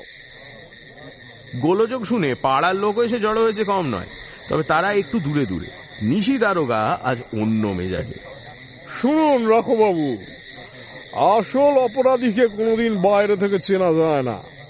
আমাদের ক্রিমিনোলজিতে দেখবেন বেশিরভাগ অপরাধী দেখতে এবং আচরণে অতি নিরীহ, আর এদের অপরাধ প্রবণতা অনেক নিকট আত্মীয় স্বজনও টের পায় না। কাজেই ভজবাবুকে আপনারা যত নির্দোষ ভেবে এসছেন ততটা মোটেই নয়। এ শহরে অন্তত 10-12 জন লোক ভজবাবুর শিকার হয়েছেন। প্রত্যেকেই অল্পের জন্য বেঁচে যান। এমনকি আমার একটা সেপাইকে পর্যন্ত তিনি 10 বার ওঠবোস করিয়েছেন। ভাবুন একবার, আমি কোনোদিন করাইনি। যাকে আর কি করেননি শুনি? হরশঙ্কর গয়লাকে প্রায় মেরেই ফেলেছিলেন। ইউরোপিয়ান ক্লাবে গিয়ে গুলি ছুঁড়েছেন। গোবিন্দবাবু আর শার্দুল বাবুকে আদমরা করেছেন। বাজারেও গিয়েছিলেন কাকে যেন তাক করতে। সবাই এসে থানায় রিপোর্ট করেছে। আমি এ আর কি করতে আসিনি রাখো বাবু। বাড়ি ঘেরাও করা হয়েছে, ভজবাবুকে বের করে দিন। রামু এতক্ষণ বারান্দায় শুয়ে ঘুমোচ্ছিল, চেঁচামেচি শুনে উঠে এসেছে। ভজবাবু তো সে সাঁঝের বেলা পিস্তল নিয়ে বেরিয়ে গেলেন। বললেন কি আজ সব গুন্ডা বদমাশ আর খারাপ লোককে ঢিট করে দিয়ে আসবেন। হতভাগা, সেটা এতক্ষণ বলিসনি কেন? বলার ইচ্ছে ছিল, কিন্তু হরশঙ্কর পেলওয়ান আমাকে এমন ঘিসা দিল যে আমার তবিয়ত খারাপ হয়ে গেল। তাহলে এর নামে একটা মোষ চুরির নালিশ আছে? আচ্ছা, এ আজ হরশঙ্করের একটা দুধেল মোষ চুরি করে এনে আপনাদের গোয়ালে বেঁধে রেখেছিল। Very good. সেপাই, লোকটাকে আগে সার্চ করে দেখ আর্মস আছে কিনা, তারপর অ্যারেস্ট করো। হনুমান জি ক্রিয়া হো পুলিশ সাহেব, চোরি আমি কভি করি নাই। খামোশ, চুপ। রাখো বাবু, ভজবাবু বাড়িতে নেই বলছেন। কথায় বিশ্বাস না হয় খুঁজে দেখতে পারেন। সে তো দেখতেই হবে, ইটস ডিউটি। তবে আমার ভয় হচ্ছে এখনো যদি না ফিরে থাকেন তবে এর মধ্যে নিশ্চয়ই অন্য কোথাও আরো কয়েকজনকে খুন করছেন বা করেছেন অলরেডি ভজবাবু। না না, সে তো মশা মারতেও মানা করে। দেখো বাবা দারোগা, সাজ করার সময় জুতো পরে ঘরে ঢুকতে পারবে না বলে দিচ্ছি। তোমার সেপাইদের জুতো খুলতে বলো। এই রাতে গোবর ছড়া দিয়ে মরবো নাকি? সে হবে না। এদিকে তখন ডাকাতে কালী বাড়িতে ভজবাবু হাঁড়িঘাটে পড়ে আছে। একটা জোয়ান ডাকাত রামদা হাতে দাঁড়িয়ে। বাজনাদাররা বলির বাজনা বাজিয়েই চলেছে। দৃশ্যটা সহ্য করতে পারছেন না ভজবাবু। কয়েকবার অজ্ঞান হয়ে যাওয়ার চেষ্টা করলেন, কিন্তু ইচ্ছে করে তো আর অজ্ঞান হওয়া যায় না। সেটা বুঝে তিনি মা কালীকে ডাকতে লাগলেন। মা গো মা, আমাকে অজ্ঞান করে দাও মা। একটা ঝাঁকড়া চুলোলা ডাকাত আর একজনের কানে গোঁজা বিড়ি নিয়ে খেয়ে ফেলেছে বলে দুজনের খুব ঝগড়া হচ্ছিল। পা পোড়া মোটা ডাকাতটা পরিত্রাহী চেঁচাচ্ছে। ডাকাতের মেজ সর্দার সেই সুন্দর মতো ছেলেটা ভজবাবুর পিস্তল নিয়ে আমোদ করার জন্যই গোটা দুই দুমদাম গুলি ছুড়ল আকাশের দিকে। ভজবাবুর বড় তেষ্টা পেয়েছে, গলা শুকিয়ে কাঠ, বুকটা চড়চড় করছে। জল জল তেষ্টা পেয়েছে, জল। চুপ, যার বলি হবে তার আবার অত কথা কি? আর একটু পরেই সব খিদে তেষ্টা মিটে যাবে। চাইছে দে না একটু। ওরে আর কতক্ষণ খাড়া তুলে দাঁড়িয়ে থাকবো? তোদের আর কতক্ষণ লাগবে? বলি দিবি বলে লোকটাকে ফেলে রেখেছিস, লোকটার কষ্ট হচ্ছে না? বিড়ি চোর ডাকাতি ঘটিতে করে জল আনছিল। সুন্দর মতো ছেলেটা চোখের ইঙ্গিতে তাকে নিষেধ করে এক গ্লাস শরবত নিয়ে আসে। কই, হাঁ করুন। ভজবাবু চোখ বুজে হাঁ করলেন। ডাকাতটা তার মুখে খানিকটা শরবত ঢালতেই শিউরে উঠে বিষম খেলেন ভজবাবু। খানিকটা পেটে গেল, খানিকটা ফেলে দিলেন। এটা কি রে, এটা কি রে বাবা? এ তো জল নয়। জলের চেয়ে দামি জিনিস ভজবাবু। একটু আজকের দিনে খেতে হয়, আমরা সবাই খাচ্ছি তো। তেষ্টায় বুক কাঠ, না খেয়ে করেন কি ভজবাবু? আবার হাঁ করে একটু মুখে দিয়ে চুপচুপ করে খেলেন। এবার অতটা খারাপ লাগলো না। তারপর আবার খেলেন, তারপর আবার। কিছুক্ষণ পরে চোখে কেমন ঘোর ঘোর দেখতে লাগলেন। শরবতের মধ্যে কি যে ছিল কে জানে। ভজবাবুর মাথাটা কেমন অন্যরকম হয়ে যেতে লাগলো। ভয় ডর কেটে গিয়ে ঠান্ডা শরীরটা গরম হয়ে উঠতে লাগলো। খুব একটা তেজ এলো মনের মধ্যে। হাড়ি কাটে গলা দিয়েও হঠাৎ হুঙ্কার ছাড়লেন, সব বাটাকে দেখে নেবো, সব বাটাকে দেখে নেবো। হ্যাঁ, এই তো চাই। এই না হলে বাপের বেটা। তা ভজবাবু, আর চলুন না আমাদের সঙ্গে ডাকাতি করতে, দেখি কেমন সাহস আপনার। এ আর কি কথা, এখনই চলো। কার বাড়ি লুট করবে বড়? রাজবাড়ি। আরে দূর দূর, রাজবাড়িতে আছে কি? একটা ওই ঘুঁটের পাহাড় আর নোটে শাকের জঙ্গল। রাজাদের কি আর সেদিন আছে? লুটবে তো চলো না একটা ব্যাংক লুট করি। আজ আমরা রাজবাড়ি লুট করব ঠিক করেছি। সেখানে মাটির নিচে অনেক টাকা আছে। ভয় পাবেন না তো ভজবাবু? ভয়? ভজরি কখনো কাউকে ভয় করে না, আর ভয় কি জিনিস সেটা জানেও না।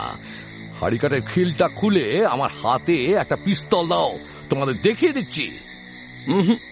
আমরা পিস্তল বন্দুক এসব রাখি না। বড় সর্দারের একটা বন্দুক আছে, কিন্তু তার আজ বড় আমাশা হয়েছে বলে সে যাচ্ছে না। আর আপনার এ পিস্তলেও আর গুলি নেই। কেমন ডাকাতে তোমরা? বন্দুক পিস্তল কিছু রাখো না? হ্যাঁ, ঠিক আছে ঠিক আছে, দারোগা বাবুকে বলে আমি তোমাদের পিস্তলের বন্দোবস্ত করে দেবো। আমাকে আজকের মতো একটা রামদাই দাও, কি আর করা যাবে। ডাকাতদের সর্দার হাড়িঘাটের খিল খুলে দিতেই ভজবাবু লাফিয়ে উঠে দাঁড়ালেন। সেই চেঁচানিতে ডাকাতরা আবার ভয় খেয়ে চমকে উঠল। তোরা সব সোজা হয়ে দাঁড়া। আজ ভজবাবুই আমাদের সর্দার। আলবাত আমি সর্দার। এই কানাই, একটা রামদা দে তো। কানাই ভয়ে ভয়ে একটা রামদা এগিয়ে দিতেই ভজবাবু সেটা হাতে নিয়ে 3-4টে লাফ মেরে বাঁই বাঁই করে ঘোরালেন চারিদিকে। তারপর একগাল হাসলেন। বাহ বাহ বাহ বাহ বাহ বাহ, বহুত খুব বহুত খুব। এই এক বাটি মাংস নিয়ে আয়, আর তোরাও বসে যা, অনেক রাত হয়ে গেছে। এদিকে তো কেলেঙ্কারি। নিশি দারোগাকে আটকাতে ঠাকুরজি এক হাতে লাঠি আর এক হাতে গুলতি নিয়ে উঠোনে ঢুকবার দরজা আটকে দাঁড়িয়ে। দেখো, ভালো চাও তো বাড়িতে ঢোকবার আগে তোমার সেপাইদের জুতো খুলতে বলো। তুমিও খোলো। জুতো পরে যে ঢুকবে তার আমি রক্ষে রাখবো না। আর ডিউটির সময় আমাদের জুতো খোলবার আইন নেই পিসিমা। আমাদের কাছে ব্যাঘাত সৃষ্টি করবেন না, মারাত্মক খুনিকে ধরতে এসেছি আমরা, এ আর কি সময় নেই। ঠাকুরজি জীবনে কাউকে ভয় করেনি। গত বছরও গ্রীষ্মকালে একটা চোর জানালা দিয়ে গেঞ্জি চুরি করবার চেষ্টা করছিল বলে আদ্যা সুন্দরী হাত বাড়িয়ে তার কান মলে দিল। তাছাড়া গুলতিতে তার হাতের টিপের কথা সবাই জানে। ব্রত পার্বণে আম্রপল্লব বেলপাতা দরকার হলে তিনি নিজেই হাতে গুলতি মেরে মেরে আম পাতা বেলপাতা পেড়ে আনেন। কাজেই ঠাকুরজিকে যারা জানে তারা চট করে এ বাড়িতে ঢোকে না, একটু চিন্তা করেই ঢোকে। কিন্তু নিশি দারোগা করেন কি? চাকরি বাঁচাতে তাকে তো বাড়িতে ঢুকতেই হবে। তাছাড়া এত লোকের চোখের সামনে যদি তাকে বা সিপাইকে জুতো খুলতে হয় তবে সেটা পুলিশের পক্ষেও বেইজ্জতির ব্যাপার। খুনি ধরতে বারণ করেছে কে? কে বারণ করেছে? জুতো পায়ে বাড়িতে ঢুকতে পারবে না। রাজ্যের নোংরা আবর্জনা মারিয়ে তো বাবা রাত বিরেতে খেয়ে গোবর গুলে ছড়া দেবে। আরে আইন নেই পিসিমা, আমরা ছাপোষা মানুষ, কেন আমাকে লাঠিসোঁটা দেখাচ্ছেন? দেখাচ্ছি কি? দেখাচ্ছি যে ঢুকবে জুতো নিয়ে তার কপালে লাঠির ঘা আছে আজকে। কিন্তু সেপাইরা তো আর ঘাস জল খায় না, তারাও নানা রকম লোক চড়িয়েছে, মেলা ফন্দি ফিকির জানে। হঠাৎ হলো কি, সেপাইরা সব ছত্রভঙ্গ হয়ে গেল। তারপর অন্ধকারে এধার সেধার দিয়ে টপাটপ সব লাফিয়ে লাফিয়ে দেওয়াল ডিঙোতে শুরু করলো। বুট সমেত সেপাইরা ঝুপঝাপ করে ভিতরের উঠোনে পড়ছে। ঠাকুরজি মহা খাপ্পা হয়ে ছোটাছুটি করে হাতের কাছে যাকে পাচ্ছেন তাকেই ফটাফট লাঠি লাগাচ্ছেন। কিন্তু একা তিনি কতজনের সঙ্গে পেরে উঠবেন? এদিকে দরজা ছাড়া পেয়ে আরো সেপাই ঢুকে পড়েছে উঠোনে। রাখো বাবু, জীবনের একটা সিচুয়েশন ফেস করিনি, তা আপনাদেরও বোধহয় এ বাড়িতে একটু ভয় ভয় থাকতে হয়, তাই না? ওরা ডেঞ্জারাস পিসিমা আর মার্ডারার ভাই থাকলে তো মহা বিপদের কথা মশাই। কোথাও কিছু একটা গন্ডগোল হচ্ছে নিশি বাবু। আর সে তো হচ্ছেই, খুব গন্ডগোল হচ্ছে। আমি যতই শান্তি চাইছি ততই অশান্তি এসে কপালে জুটছে, বিরাট গন্ডগোল হচ্ছে।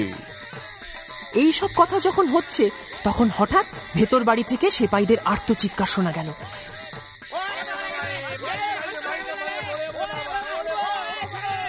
ঝপাঝপ দেওয়াল ডিঙে সেপাইরা এপাশে পড়ে পালাচ্ছে দেখে নিশি দারোগাও হঠাৎ চেঁচাতে লাগলেন, ও বাবা রে, ও বাবা, ওর বাবা মরে গেলাম, ও বাবা, ও বাবা ছেড়ে দে, ও বাবা চলে যাচ্ছি।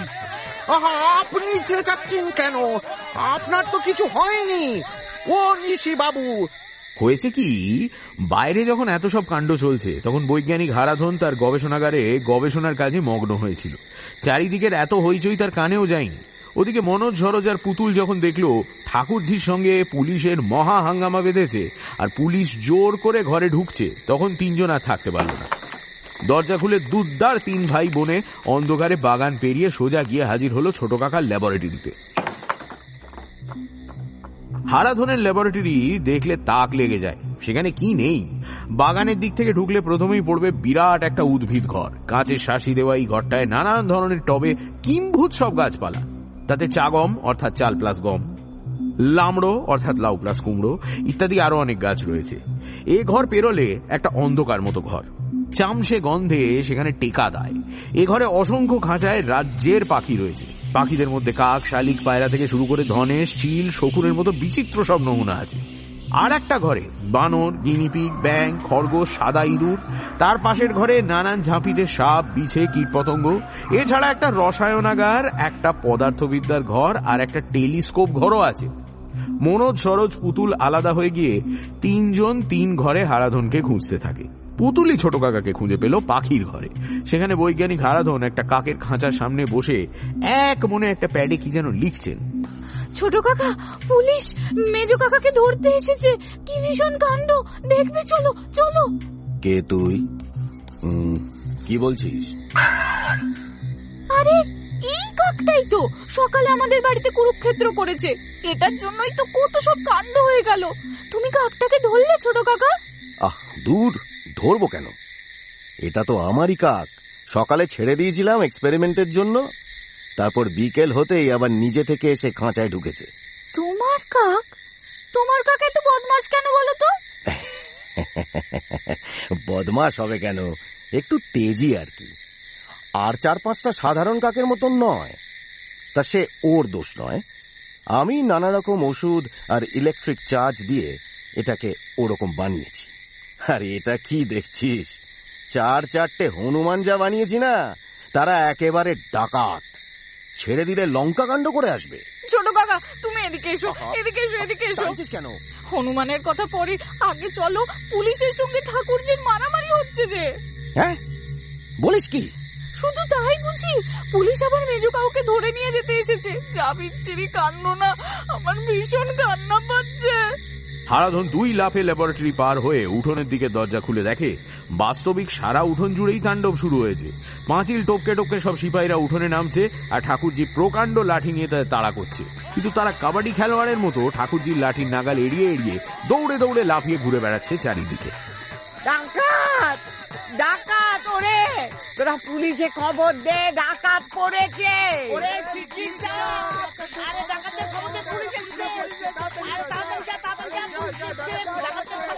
ঠিক এই সময় অন্ধকারে সতীশ ভরদ্বাজ মশাইও উঠোনে ঢুকে পড়েছেন। এরা ডাকাত নয়, এরা হলো পুলিশ। আপনি বরং ডাকাতদের ডাকুন, নইলে পুলিশদের ধরবে কে?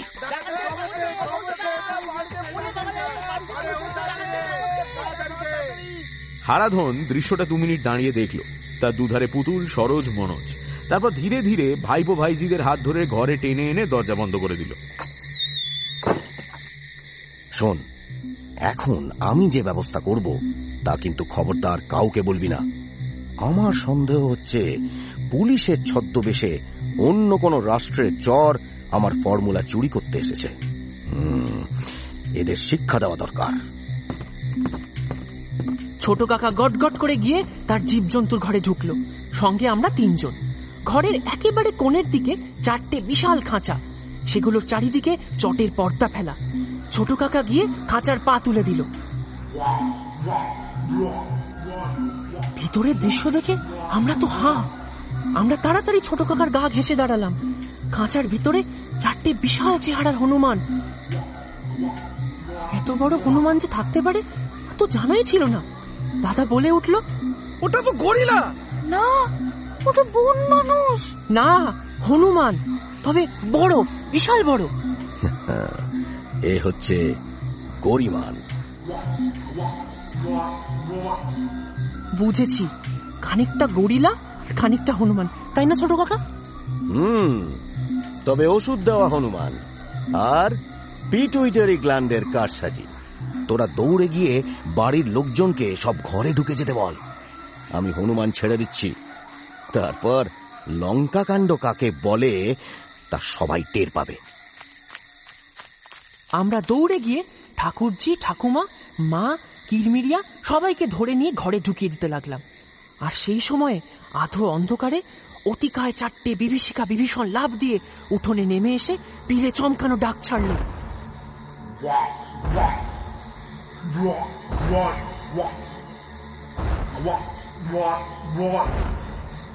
সে ডাক শুনলে রক্ত জল হয়ে যায়। সে চেহারা দেখলে ভিড়মি খেতে হয়। কিন্তু তার চেয়েও বড় কথা হলো, তারা এক একটা পুলিশকে মেইনটি ইঁদুরের মতো এক এক হাতে তুলে যখন এধার ওধার ছুঁড়ে ফেলছিল, তখন তাদের এলেন দেখে সবাই তাজ্জব। প্রথমটায় পুলিশরা ব্যাপারটা বুঝতেই পারেনি। একজন আবার একটা হনুমানকে জড়িয়ে ধরেছিল খুনিকে ধরেছে ভেবে। তারপরেই দেখা গেল সে মহাশূন্যে উড়ে পাঁচিলের ওধারে গিয়ে পড়ল। একজন পুলিশ গিয়ে পড়ল টিনের চালে, আর হনুমানদের একজন 2টো পুলিশকে 2 বগলে নিয়ে মহানন্দে এক চক্কর নাচ নেচে নিল। ঠাকুর মশাই ঘরের জানলা দিয়ে সে দৃশ্য দেখছিলেন। আদ্যা দিদির ডাকের গুণ আছে। এই যে দেখছি 4-4টে পালোয়ান ডাকাত। না না, ডাকাত তো নয়, সর্বনাশ, এই যে স্বয়ং রামচন্দ্রের ভক্ত। ও আদ্যা দিদি, কলিকালে 2 পাতা বিজ্ঞান পড়ে ম্লেচ্ছরা ধর্ম মানতে চায় না, কিন্তু নিজের চোখে সবাই এসে দেখুক ভক্তের বিপদের সময় ভগবান তার অনুচর পাঠান কিনা। ওই দেখো সবাই, 2 চোখ ভরেছে, দেখো স্বয়ং রাম ভক্ত হনুমানেরা এসেছে। কি করাল বিশাল চেহারা, কি সাংঘাতিক গায়ের জোর। জয় বাবা হনুমানের জয়, জয় বাবা হনুমানের জয়। जय बजरंगबली, जय महावीर हनुमान जी की, जय श्री राम, जय जानकी मैया जी की। সেই বিশাল হনুমানের মারমূর্তি দেখে পুলিশরা দিক বিদিক জ্ঞান শূন্য হয়ে দুদ্দার দৌড়ে পালাচ্ছে। মুহূর্তের মধ্যে সব ফর্সা। খালি উঠোনে হনুমানগুলো লাফাচ্ছে। ঠাকুরজি তাড়াতাড়ি ঠাকুর ঘর থেকে একটা দিক কলা নিয়ে উঠোনে ছুঁড়ে দিলেন। খাও বাবারা, খাও খাও খাও খাও। ছোট কাকা দরজার আড়াল থেকে সাংকেতিক শীষ দিতেই হনুমানগুলো কলার কাঁদি নিয়ে চোখের পলকে ল্যাবরেটরিতে ঢুকে গেল। বাইরে নিশি দারোগা, বাবা, দুঃখবাবু, গণেশবাবু বা পাড়ার লোকজন কেউ কিছুই বুঝতে পারলেন না যে কাণ্ডটা কি ঘটছে। সবাই দেখলেন সেপাইরা কার যেন তাড়া খেয়ে পালাচ্ছে। একজন সেপাইও দাঁড়ালো না যাকে ধরে জিজ্ঞেস করা যায় যে ব্যাপারটা কি। সবাই পাই পাই করে ছুটে পালালো। নিশি দারোগা দু হাতে বাবাকে জাপটে ধরে চেঁচাতে লাগলেন, ওরে বাবা রে বাবা, ওরে বাবা রে ভূত, ওরে বাবা ডাকাত, ও খুনি, রাখা বাবু রক্ষা করুন, রক্ষা করুন। আর কি, আপনার সেপাইরা তো সব পালিয়েছে, আপনি আর কি করবেন? বাড়ি ফিরে যান। একা একা যাবো কি করে, মানে এতটা পথ, আবার যদি কিছু হয়। এই রঘু, যা দারোগা বাবুকে এগিয়ে দিয়ে আগে যা। বাড়ি আবার ঠান্ডা হলে রাখবাবু সবাইকে ডেকে মিটিং এ বসলেন। ভজুটার কোনো খোঁজ নেই। বাড়ির মেয়েরা বাদে সবাই লাঠি, টর্চ, হ্যারিকেন নিয়ে বেরিয়ে পড়ো। তাকে খুঁজে না আনা পর্যন্ত রহস্যটা পরিষ্কার হবে না। আর এটাও বোঝা যাচ্ছে না পুলিশরা হঠাৎ সার্চ থামিয়ে পালালো কেন। সবাই তোমরা বলছো বটে হনুমান তাড়া করেছিল, কিন্তু তাতে ঘটনাগুলো আরো জট পাকাচ্ছে। প্রশ্ন হচ্ছে হনুমানই বা এলো কোত্থেকে? হনুমানগুলোকেও খুঁজে দেখো, এ বাড়িতে তো তাদের উৎপাত ছিল না। এই কথা শুনে হারাধন খুব গম্ভীর হয়ে গেল, আর মনোজ, সরোজ, পুতুল নিজেদের মধ্যে গা টেপাটিপি করতে লাগলো। ভক্তের ডাকে স্বয়ং ভগবান তাদের পাঠিয়েছিলেন, তাদের আর কোথায় খুঁজবে? মানে আমার পায়ে না, উনি বাবা বড় ব্যথা, খোঁজাখুঁজিতে আমাকে বাদ দিন। উনি বাবা রে, সবাই খোঁজাখুঁজিতে বেরিয়ে গেলে বাড়ির মেয়েদেরকে পাহারা দেবে, আমি বরং বাড়ি পাহারা দেব। দুঃখবাবু, গণেশবাবু, ছাত্রছাত্রীদের সামনে কোনো কাপুরুষতার দৃষ্টান্ত স্থাপন করবেন না। ভজুকে খুঁজে না পেলে অনেক গোলমাল দেখা দেবে। আর দেরি নয়, সবাই বেরিয়ে পড়ো। বাড়ি পাহারা দেওয়ার জন্য পিসিমা একাই যথেষ্ট। তিনি আজ পুলিশের বিরুদ্ধে যে পৌরুষ দেখিয়েছেন তা কোনো পুরুষেও দেখাতে পারেনি। কাজেই আমি তার উপর বাড়ি দেখাশোনার ভার দিয়ে নিশ্চিন্ত। পুরুষরা সবাই ভজুকে খুঁজতে যাবে। এদিকে শরবতের গুণে ভজবাবুর ভারী ফুর্তি এসে গেছে। এত ভালো লাগছে তার যে বলার নয়। মাঝে মাঝে গান গেয়ে উঠছেন। রাত 12টা বেজে গেল। ভরপেট মাংস আর ভাত খেয়ে ডাকাতরা খানিক গড়াগড়ি দিয়ে উঠে পড়েছে। পুরুত মশাই সকলের কপালে তেল, সিঁদুর আর যজ্ঞের কালি লাগিয়ে দিয়েছেন, কানে জবা ফুল গোঁজা। ভজবাবু মন্দিরের চাতালে বুক চিতিয়ে দাঁড়িয়ে হাতে খাড়া নিয়ে রক্ত চোখে সব দেখছিলেন। এবার হাঁক দিয়ে বললেন, এই সব লাইন করে দাঁড়া। ডাকাতরা চটপট দাঁড়িয়ে গেল। সুন্দর মতো মেজ সর্দার ভজবাবুর পাশেই দাঁড়িয়েছিল। তার দিকে চেয়ে ভজবাবু একগাল হাসলেন। দেখলে সবাই কেমন আমাকে মানে? আরে আপনার কথাই আলাদা। হাতের খাড়াটা মাথার উপর ঘুরিয়ে ওদের হুকুম দিন তো। এই খাড়াটা ঘোরাই বলো। বলছি তো, ঘোরান। ওরে ওরে, এই চেয়ে দেখ আমার তলোয়ার, টুকরো করে কি যেন ভুলে গেছি। ভাই সব, আজ বড় আনন্দের দিন। আমি কথা বলতে পারছি না। আজ আমার কথাগুলি সব যেন কিরকম আনন্দের চোটে গান হয়ে যেতে চলেছে। তা ভালোই, আমি গানে গানেই তোমাদের আদেশ করব, তোমরা সেই মতো চলবে। কি চলবে তো? কেমন? জয় হুকুম সর্দার। তালে গাই। হে দস্যু বর্গ, হাতে নাও খাড়া, চলো যাই লুণ্ঠন কর্মে, চল রে চল বন্ধু দল, সামনে চল সবাই, চল রে চল বন্ধু দল, সামনে চল সবাই।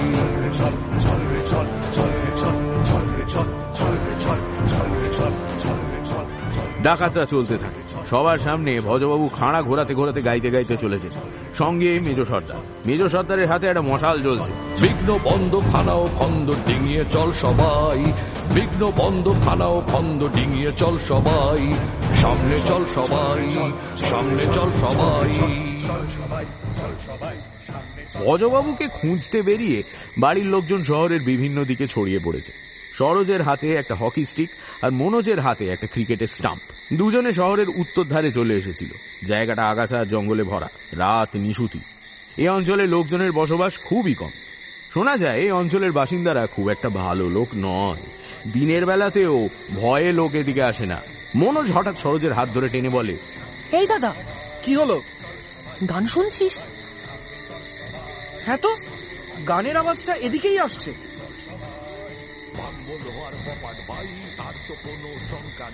এই মেজো কাকার গলা। ওই শোন, আরো কাছে এসে গেছে।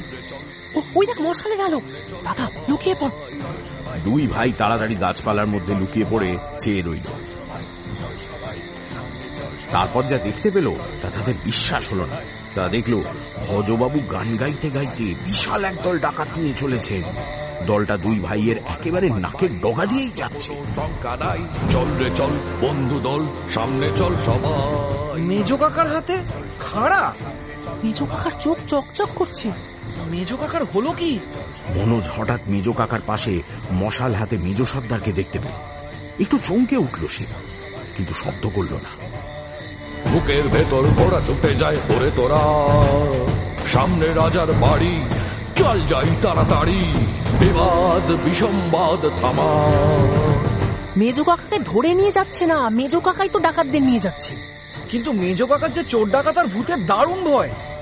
দাদা, ডাকাতদের নিয়ে মেজো কাকা রাজবাড়ির দিকে যাচ্ছে। এক্ষুনি ছোট কাকাকে খবরটা দেওয়া দরকার। অত ঝামেলায় গিয়ে কি হবে? চল, তার চেয়ে মেজো কাকাকে গিয়ে ধরলেই তো হয়। বলবো শিগগির বাড়ি চলো, বাবা ডাকছে। বাবা ডাকছে শুনলেই সুরসুর করে চলে আসবে। দূর, তুই মেজো কাকাকে ভালো করে দেখিসনি? দেখলি না মেজো কাকার চোখ কেমন চকচকে, মুখটা ফোলা ফোলা, হাতে খাড়া আর গলায় গান। এই সেই মেজো কাকা নয় রে দাদা, দেখলে আমাদের চিনবেই না। আর ডাকাতটা এবার ছাড়বে কেন? চল দাদা, বাড়ি গিয়ে ছোট কাকাকে ডেকে আনি। দুই ভাই বাড়ির দিকে দৌড়তে থাকে। বাড়ির ফটকেই ঠাকুরজি, তাঁর সাদা থান, তিনি মালকোচা মেরে পড়েছেন। হাতে টর্চ, লাঠি আর কোমরে দড়ি দিয়ে বাঁধা একটা দা। ঠাকুমা উঠোনের দরজায় চুপটি করে বসে চোখের জল মুছছে। মা তাঁর পেছনে দাঁড়িয়ে। সরোজ আর মনোজ ফটকের দিকে গেল না। দুই ভাই ল্যাবরেটরিতে গিয়ে ঢুকলো। ঢুকতেই তারা দেখে হারাধন তৈরি হয়ে বেরোচ্ছে। একটা গরিম্যানকে শিকলে বেঁধে নিয়েছে হারাধন, অন্য হাতে একটা টর্চতল, মানে টর্চ প্লাস পিস্তল। এটা হারাধনের নিজের আবিষ্কার। একই সঙ্গে টর্চ এবং পিস্তলের কাজ করে। আর তার কাঁধে সেই বদমাস কাকটা বসে আছে।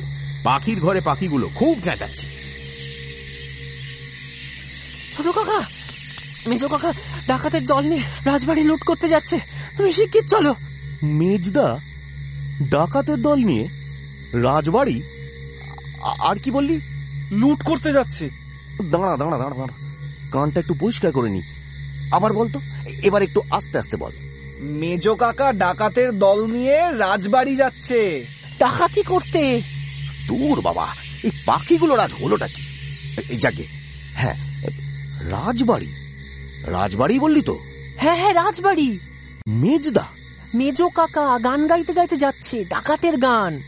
রাজবাড়ি রাজবাড়ি হেমশাই রাজবাড়ি, রাজার বাড়ি, যাকে বলে ষষ্ঠী তৎপুরুষ সমাস। এ তো জলের মতো সোজা। এ কি দুঃখ বাবু, আপনি এখানে? আর কোথায় লুকোবো বলুন? এই বদমাস পাখিগুলোকে লুকিয়ে থাকতে দেয়, তখন থেকে চেঁচাচ্ছে। লুকিয়ে ছিলেন কেন? লুকোবো না? একে তো খুনি, তার উপর পুলিশ, 3 নম্বর হনুমান, 4 নম্বর এই রাতে ভজবাবুকে খুঁজতে যাওয়া। চাকরি করতে এসে তো প্রাণটা দিতে পারি না মশাই। কিন্তু এই পাখিগুলো এখনো চেঁচাচ্ছে কেন? গণেশ বাবু আছেন যে, এই গণেশ বাবু বেরিয়ে আসুন। হ্যাঁ, গান গাইলেই হলো নাকি? সবাই যদি গান গাইতে পারতো তবেই হয়েছিল আর কি। হঠাৎ গানের কথা কেন?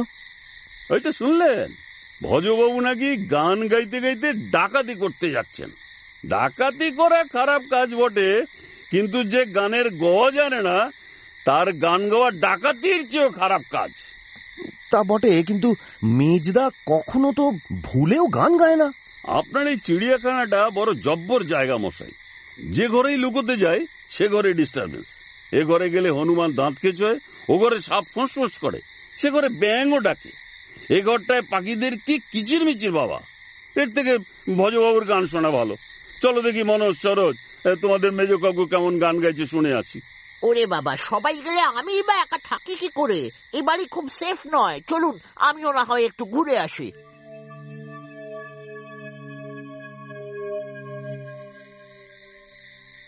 রাত্রিবেলা রাজা গোবিন্দনারায়ণের ঘুম ভালো হলো না। তার কারণ হলো, শোয়ার আগে তিনি কোমরে একটা মোটা ঘুঞ্চিতে রাজবাড়িতে যত চাবি আছে সব বেঁধে নিয়ে তবে ঘুমোতে যান। রাজবাড়ির চাবির সংখ্যা কম নয়, দেউড়ির চাবি থেকে শুরু করে ভাঁড়ারের চাবি মিলিয়ে ছোট বড় শখানেক তো হবেই। কোমরের চারধারে গোল মোটা লম্বা ছোট বড় হরেক রকমের চাবি ঝুলিয়ে রাজা যখন শোন তখন সেগুলো গায়ে ফোটে। তার ওপর একটু নড়লে চড়লেই চাবিগুলো ঝনঝন করে বিকট শব্দ করে। গোবিন্দনারায়ণের আজ রাতে ঘুম না হওয়ার একটা তৃতীয় কারণও আছে। গোয়েন্দা বরদাচরণের কাছ থেকে তিনি আজই জানতে পেরেছেন যে চোরাকুঠুরিতে জমানো টাকাগুলো সবই অচল। তাঁর অবশ্য বিশ্বাস হয়নি, তাই সন্ধ্যের পর তিনি চোরাকুঠুরি থেকে 2 টাকা বের করে চাকরকে বাজারে পাঠিয়েছিলেন মুড়ি কিনে আনতে। চাকর এসে টাকা দুটো ফেরত দিয়ে বলেছে, দোকানদার জিজ্ঞেস করলো এই নোট দুটোয় কি উটের ছবি ছাপা আছে। গোবিন্দনারায়ণ তখন থেকে শোকমগ্ন। তার উপর হাড় হাবাতে গোয়েন্দাটা মহা জ্বালাতন শুরু করেছে তখন থেকে। আপনি আমার মাস মাইনেটা কি ওইসব টাকা দিয়ে দেবেন নাকি? আপনার মতলব তো ভালো ঠেকছে না। চুপ, একদম চুপ, কানে কাছে বব করবে না। আমি যে অনেক আশা করে কেসটা হাতে নিয়েছিলাম, শেষে কিনা অচল টাকা। তর্কে বিতর্কে রাত হয়ে যাওয়ায় বরদাচরণ আর বাড়ি ফেরেননি। সকালে রাজবাড়ির রূপোর বাসন বেচে মাইনে নেবার ভয় দেখিয়েছেন। হেসেলে রাতের খাওয়া সেরে বাইরের দরবার ঘরে ঘুমোতে গেছেন। সেই থেকে গোবিন্দনারায়ণের ঘুম নেই। চোরাকুটুরির সব টাকা অচল। গোয়েন্দা সকালবেলা রূপোর বাসন নিয়ে যাবে। ভাগ্নেটা গাওয়া ঘিয়ের লুচি খেয়ে গেল। রাত 12টার পর গোবিন্দনারায়ণ আর বিছানায় থাকতে পারলেন না। এই শীতেও বিছানাটা গরম ঠেকছে। উঠে চাবির শব্দ তুলে একটু পায়চারি করছিলেন। সে সময় শুনতে পেলেন কে যেন দেউড়ির কাছ থেকে গান গাইছে। দরজা খোলো হে, ঝটপট খোলো, দাঁড়িয়ে রয়েছি আমরা। গান গোবিন্দনারায়ণের খারাপ লাগে না। তিনি তাই ভালো করে শোনার জন্য দোতলার অলিন্দে এসে দাঁড়ালেন। আর দাঁড়িয়েই মূর্ছিত হয়ে রইলেন কিছুক্ষণ। দরজা যদি না খোলো টেনে তুলে দেবো চামড়া। রাজবাড়ি 2-4 জন বুড়ো দারোয়ান এখনো অবশিষ্ট আছে, তবে তারা সব ঘুমোচ্ছিল। গান শুনে উঠে সবাই বাইরে এসে ফটকের দৃশ্য দেখে তো একেবারে হাঁ। সব হাঁ করে দেখছিস কি? খুলে দে ফটক। একজন বুড়ো দারোয়ান চাবির জন্য রাজার কাছে দৌড়ে এল। রাজা মূর্ছা ভেঙে উঠলেন। দুগা দুগোতে না আসেনি, হতভাগা গোয়েন্দাটা বসে বসে বাইরে খায়। ওটাকে ঘুম থেকে তুলে দে তো, আর দৌড়ে পেছনের ফটকে গিয়ে পুলিশে খবর দে। লাথি মেরে ভাঙবো তালা, দারোয়ান দৌড়ে পালা, বাঁচতে যদি যা। মুহূর্তের মধ্যে 40-50টা মশাল জ্বলে উঠল। সেই সঙ্গে রাজবাড়ির পুরনো মরচে পড়া ফটকে দমাদম লাথি পড়তে লাগলো। কয়েক মুহূর্তের মধ্যেই ফটক ভেঙে ডাকাতরা রাজবাড়ির মধ্যে ঢুকে পড়ল। ওদিকে নিশি দারোগা রাতে কিছু খাননি। 2 চুমুক দুধ বার্লি খেয়ে শুয়ে মা কালীর নাম করছিলেন। একটা সেপাই তার গা হাত পা টিপে দিচ্ছিল। সদ্য ঘুমটা এসেছে এমন সময় থানা থেকে লোক এসে খবর দিল রাজবাড়িতে নাকি ডাকাত পড়েছে, যেতে হবে। শুনে দারোগাবাবু দুঃস্বপ্ন মনে করে এক পাশ থেকে আর এক পাশে ভিড়ে শুলেন, কিন্তু থানার লোকটা ছাড়ে না, কেবল ডাকাটা কি করে।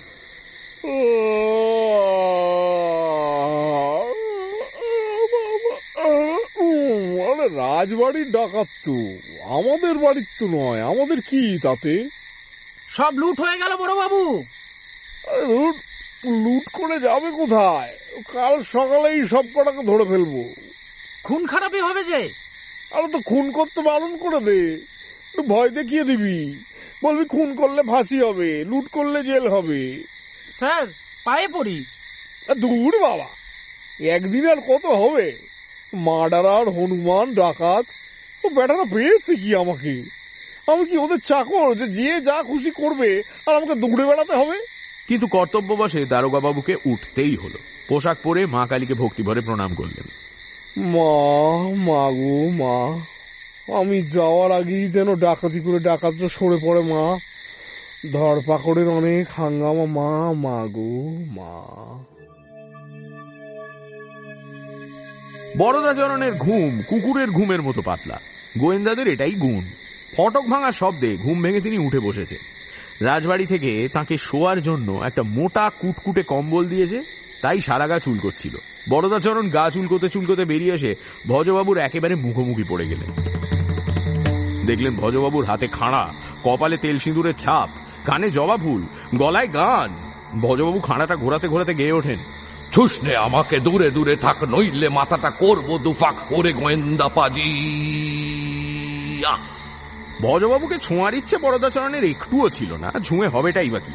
এত রাতে কারই বা চোর পুলিশ খেলতে ইচ্ছে করে? ভজবাবু, এত রাতে কি ব্যাপার? বরদাচরণ পিস্তলের জন্য খাপে হাত দিলেন, কিন্তু পিস্তল তো নেই। আর পিস্তলহীন গোয়েন্দা যে কত অসহায় তা বুঝতে পেরে বরদাচরণ পিছু ফিরে দৌড় লাগালেন। কিন্তু পারবেন কেন? দৌড়ে হয়তো পারতেন, কিন্তু প্রথমেই সিংহাসনে হোঁচট খেয়ে মেজে পড়লেন। উঠে ছুটতে গিয়ে ফের দেওয়ালে ধাক্কা খেলেন। বলো আজ তুমি কোথায় পালাবে? যেখানেই যাও সেখানেই যাবে দস্যুরা তোর পেছনে। অন্ধকারে কে যেন চেঁচিয়ে বলে ওঠে, হচ্ছে না, সুর হচ্ছে না। কে বলে সুর হচ্ছে না? ডাকাতদের ধাক্কা দিয়ে গণেশবাবু ঢুকে পড়লেন। আমি বলছি, গানটাই আর কি নয় ভজবাবু, শিখতে হয়। ওটা কিরকম গান হলো শুনি?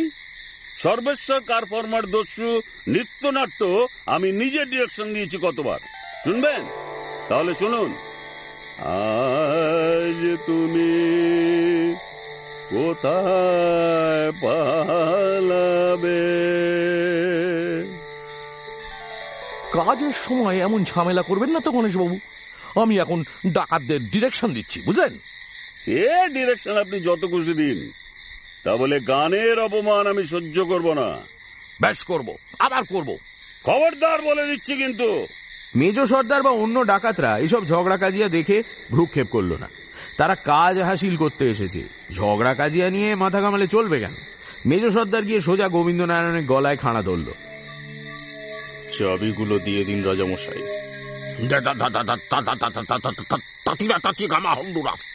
তার মানে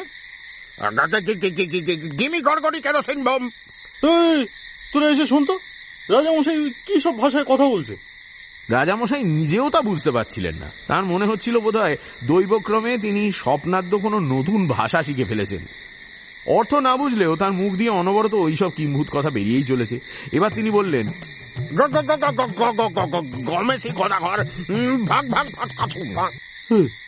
বুঝতে পারছিস কানাই এসব কি বলছে? না, ঠিক বোঝা যাচ্ছে না। তেলুগু হতে পারে। কানাই, ওই রাজামশাইয়ের কোমরের ঘুমছি থেকে চাবির গোছাটা খুলে দিত।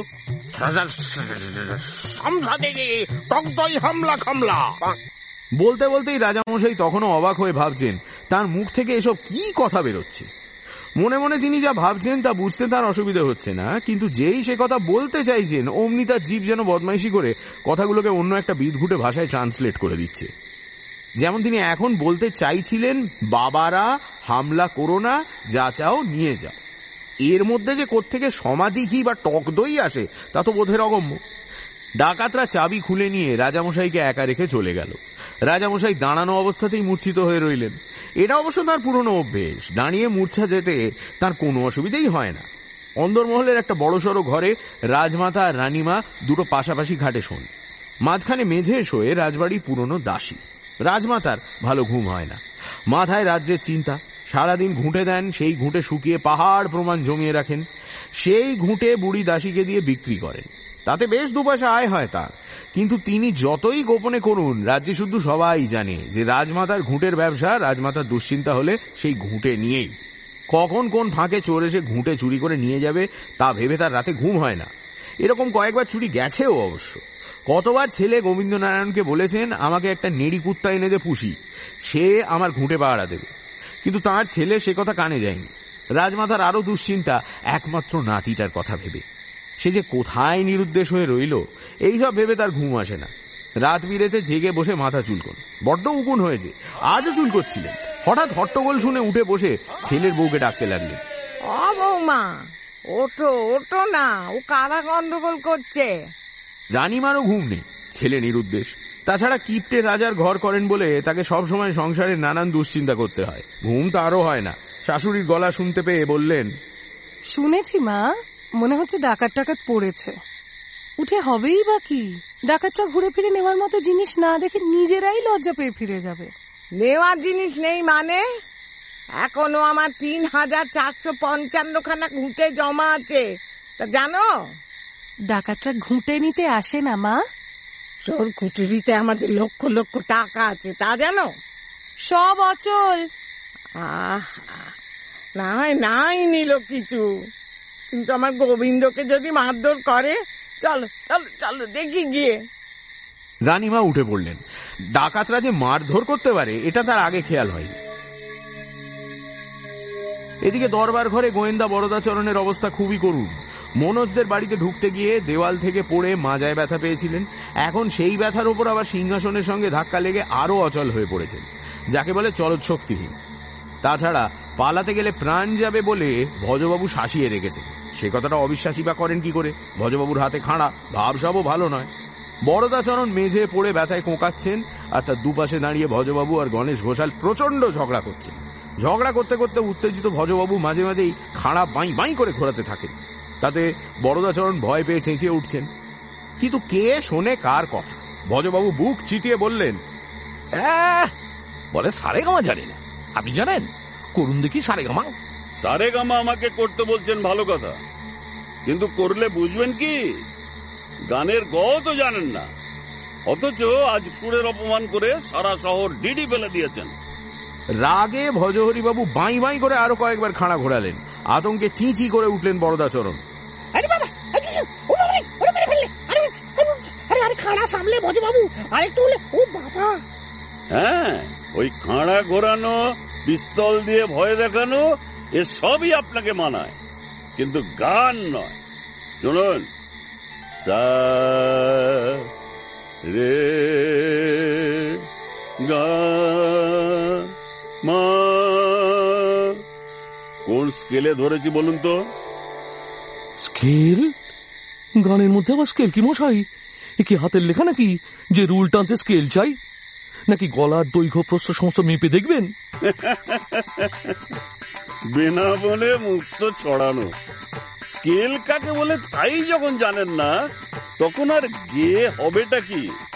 তবু গানের মধ্যে যে সম্মোহনী শক্তিটা আছে, তাতে আপনার মতো অসুর লোকেরও হয়তো উপকার হতে পারে। তাই শোনাচ্ছি, শুনুন। ডাকাত দলের প্রচন্ড চেঁচামেচি, গণেশবাবুর গলা সাধা, বরদাচরণের ক্ষীণ আর্তনাদ মিলেমিশে সে এক বিটকেল কাণ্ড।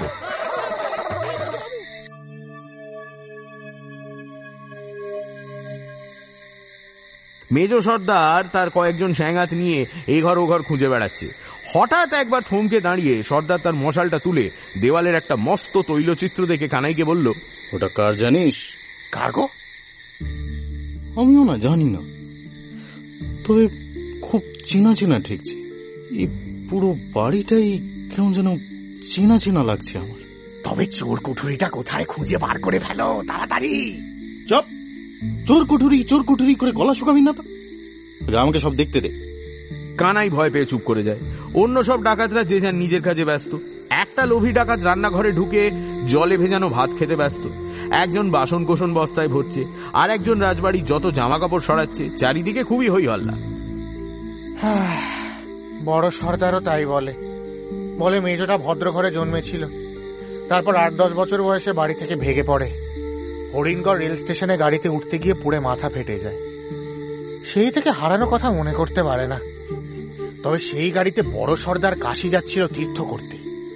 মেজ সর্দার কোন বাড়ির ছেলে তা সে নাকি বুঝতে পেরেছিল। সেই টেনে ট্রেনের মধ্যে ছেলেটাকে তুলে নেয়। মাথায় মতলব ছিল ছেলেটাকে লুকিয়ে রেখে তার বাপের কাছ থেকে মোটা টাকা আদায় করবে, কিন্তু সে আর হয়নি। বড় সর্দারের বউয়ের তো ছেলেপুলে ছিল না। সে ছেলেটাকে নিজের ছেলের মতো করে বুকে আগলে রাখল। পাছে ছেলেটাকে তার বাবা মা কোনোদিন চিনতে পেরে দাবি করে বসে, সেই জন্য পরে বউয়ের আবদারে তীর্থ থেকে ফিরে এসে ছেলেটার বাড়ি থেকে তার সব ছবি চুরি করে নিয়ে যায়। ওদিকে বড় সর্দারের মতি ফেরানোর জন্য তার বউ তীর্থে তীর্থে ঘুরে বেড়াতো খুব, সঙ্গে সঙ্গে ছেলেটাকেও রাখতো। তা বড় সর্দারের মতিগতি ভালোর দিকেই যাচ্ছিল। কিন্তু বছর 2 আগে যেই বউ মরল, অমনি আবার পুরনো পোকা মাথায় কিলবিল করে উঠল। সর্দার আমাকে গোপনে বলেছে ছেলেটার বাবার অবস্থা এখন পড়তির দিকে, টাকা চেয়েও লাভ হবে না, তার চেয়ে ছেলেটাকে ডাকাতির তালিম দিয়ে ছেড়ে দিলে বুড়ো বয়সে দুটো পয়সার মুখ দেখা যাবে। হ্যাঁ, তাহলে মেজ সর্দার কোন বাড়ির ছেলে? সে কথা সর্দার প্রাণ গেলেও বলবে না। হে, আমার তো সন্দেহ হয়। আমারও হয়, কিন্তু কথা চেপে রাখ, নইলে গোলমালে পড়বি। মেজ সর্দার রাজবাড়ির দেওয়ালে দেওয়ালে অয়েল পেন্টিং দেখে দেখে ঘুরে বেড়াচ্ছে। পেছনে ডাকাতের দল, কিন্তু তারা সর্দারের হাবভাব দেখে কিছু বুঝতে পারছে না। ছবি যদি দেখতে হয় তো পটের দোকানে গিয়ে যত খুশি দেখো, না হয় এক্সিবিশনে যাও। ডাকাতি করতে এসে ছবি দেখার কথা তারা জন্মে শোনেন। একসময় ছবি দেখা শেষ করে মেজ সর্দার গম্ভীরভাবে বললেন, কিছু বুঝলে সর্দার? চোর কুঠুরি কোথায় তা এবার জলের মতো বুঝতে পারছি। এই পূব দিকের দেওয়ালে বংশের তৃতীয় রাজা হেরম্ব নারায়ণের ছবি। এই ছবিতে হেরম্ব নারায়ণের বাঁ হাতের কোড়ে আঙুলটা যেদিকে বেঁকে আছে, সেটা হলো চোর কুঠুরিতে যাওয়ার প্রথম পথ। পথটা অন্দরমহলে গেছে। সেখানে গোঁসাঘরের বাইরের দেওয়ালে পঞ্চম রাজা ভীম নারায়ণের ছবি আছে। তার ডান হাতের তর্জনী চোর কুঠুরিতে যাওয়ার দ্বিতীয় পথটা চিনিয়ে দেবে। সে পথ ধরে গেলে একটা মস্ত শোবার ঘর পাওয়া যায়। সেখানে দেওয়ালে নবম রাজা পবন নারায়ণের ছবিটা ভালো করে দেখলে দেখা যাবে যে তিনি মেঝের দিকে তাকিয়ে ভুরু কুঁচকে কি যেন খুঁজছেন। অর্থাৎ আমাদেরও মেঝেতেই খুঁজতে হবে। মেঝেটা ভালো করে খুঁজলে কয়েকটা সূক্ষ্ম চিহ্ন দেখা যাবে। সেগুলো অনেকটা তীরের ফলার মতো। সেই চিহ্ন ধরে হামাগুড়ি দিয়ে এগোলে খাটের তলায় এক জায়গায় গুপ্ত দরজা দেখা যাবে। এত সব কি করে বুঝলে গো? কে জানে কি করে বুঝলাম, কিন্তু আমার সব মনে পড়ে যাচ্ছে যেন। সর্দারের মাথা খুব পরিষ্কার। মেজ সর্দারের পিছু পিছু ডাকাতরা এগোতে লাগলো। ঠিক এই সময় একটা বিশাল কালো চেহারা একতলা থেকে এক লাফে রাজবাড়ির দোতলায় উঠে গেল। দরবারের ঘরের দরজা থেকে একটা টর্চের ঝলকানি এলো, সেই সঙ্গে গুড়ুম করে গুলির শব্দ। গণেশবাবু ভৈরবীতে চমৎকার বিলম্বিত করছিলেন। গুলির শব্দ হতেই তিনি দড়াম করে মেঝেতে পড়ে নিশ্চুপ হয়ে গেলেন। ভজবাবু খানিকটা হতভম্ব হয়ে রইলেন। ডাকাতদের কারুর বন্দুক পিস্তল নেই তিনি জানেন, তবে কি পুলিশ? সন্দেহ হতেই ভজবাবু বিপুল বিক্রমে খাড়া ঘোরাতে ঘোরাতে বীর দর্পে কবিতা আবৃত্তি করতে লাগলেন। কে যেন সতর্ক গলায় ডাকলো, ছোড়দা। আর একজন বলল, মেজ কাকু। নহি দাদা, নহি আমি মেজ কাকু। সম্মুখ সমরে আত্মীয়তা ঘোর দুর্বলতা, ছাড়োদার যাব অস্ত্রাগারে। বজবাবু, বজবাবু দোহাই আপনার, শিগগিরই শুয়ে পড়ুন যদি বাঁচতে চান। একটা লাশ পড়েছে, আপনাকেও গুলি করবে। শুয়ে পড়ুন, শুয়ে পড়ুন। এর মধ্যে হারাধন সেখানে এসে পৌঁছে গেছে। কারো লাশ পড়েনি, গুলি আমি ছাদে চালিয়েছি। হ্যাঁ, তাহলে গণেশ বাবু? আমার গোবিন্দকে তোরা কি করেছিস? ও সে ভাববেন না ঠাকুমা, রাজামশাই দাঁড়িয়ে আছেন সামনের দিকের বারান্দায়। আর আমার ঘুঁটে কাজে নন্দীবাড়ির চাকর 500 ঘুঁটে নিতে আসবে। সে ঘুঁটে দেবেন, ঘুঁটে আমরা নিই না। আমরা টাকা করি, সোনা, দামি জিনিস নেব। আপনার ঘর ছেড়ে দিন, এখন মেলা কাজ আছে আমাদের। চোর কুঠুরির গুপ্ত দরজা খুঁজে বের করতে হবে। সে আর খুঁজতে হবে না বাছা, পূর্ব দক্ষিণ কোণের ওই খাটটা সরালেই দেখতে পাবে। চোরা কুঠুরির দরজা খোলাই আছে, কিন্তু নেওয়ার কিছু নেই। লাখ লাখ অচল টাকা। যাও, নিজেরাই দেখে এসো গে। অচল টাকা? অবশ্য হওয়ারই কথা। আমি ছোটবেলায় দেখেছি ওসব টাকা বহুকালের পুরনো। তখনই বোধহয় বাজারে চলতো না, এখন তো আরই চলবে না। ছেলেবেলায় দেখেছ মানে? তুমি কি বাবা এ বাড়িতে এসেছো কখনো? তাই মনে হচ্ছে জানেন, সবই চেনা লাগছে। তুমি একটু কাছে এসো তো বাবা, তোমার মুখখানা একটু ভালো করে দেখি। ও আমার ডাকাত ছেলেরা, তোমরা একটু মশালগুলো ভালো করে ধরো তো। রাজা গোবিন্দনারায়ণের মূর্ছা হঠাৎ ভাঙল, কারণ কে যেন তার ঘাড়ে আর মুখে সুড়সুড়ি দিচ্ছিল। মূর্ছা ভেঙে তিনি হাই তুলে পিছু ফিরতেই আবার মূর্ছা গেলেন এবং দাঁড়িয়ে। তার কারণ হারাধনের কিম্ভূত এবং অতিকায় গরিম্যানটা গোবিন্দনারায়ণকে শুঁকে দেখছিল।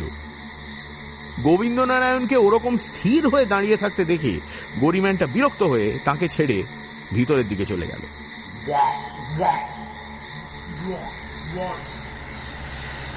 রাজবাড়ির ফটকে ততক্ষণে পুলিশের গাড়ি টাড়ি সব এসে গেছে।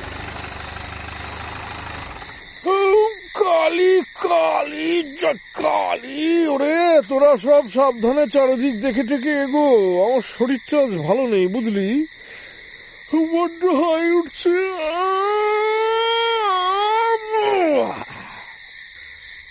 বাবা বড় বাবু, আমরা যখন জাম্বুবানের হাতে ভালোই খেলাম তখন আপনি বাইরে দাঁড়িয়ে গল্প করছিলেন। এবার না জানি আবার কার পাল্লায় পড়ি। এবার দয়া করে আপনি আমাদের সঙ্গে সঙ্গে থাকুন।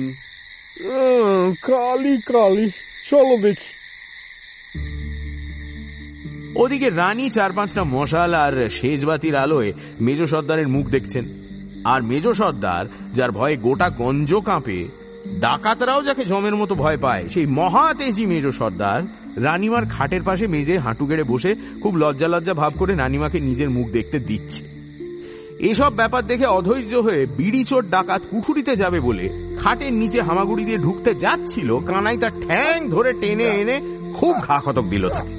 সর্দারের হুকুম হয়নি তার আগেই ঢুকছিলি যে বড়, দেব গর্দান নামিয়ে। আমিও গর্দান নামাতে জানি। কে কেমন গর্দান নামাতে পারে এ নিয়ে দুজনে তুমুল ঝগড়া লেগে গেল। সেই গোলমালে অবশ্য রানীমা বা মেজ সর্দার কারুরই কান নেই। রানীমা ডাকাতের সর্দারের মাথায় হাত বুলিয়ে দিচ্ছেন। ভাবতেও ভয় করে যদি সত্যি না হয়। কিন্তু বাবা, তুমি যদি আমার হারানো ছেলে কন্দর্প নারায়ণ হতে। যদি আমার নাতি কন্দু এখন ফিরে আসতো। ঠিক এই সময় পিস্তল হাতে হারাধন, খাঁড়া হাতে গোয়েন্দা বরদাচরণ এবং ছবি হাতে মনোজ এসে ঘরে ঢুকলো। বরদাচরণ মনোজের হাত থেকে ছো মেরে ছবিটা কেড়ে নিল।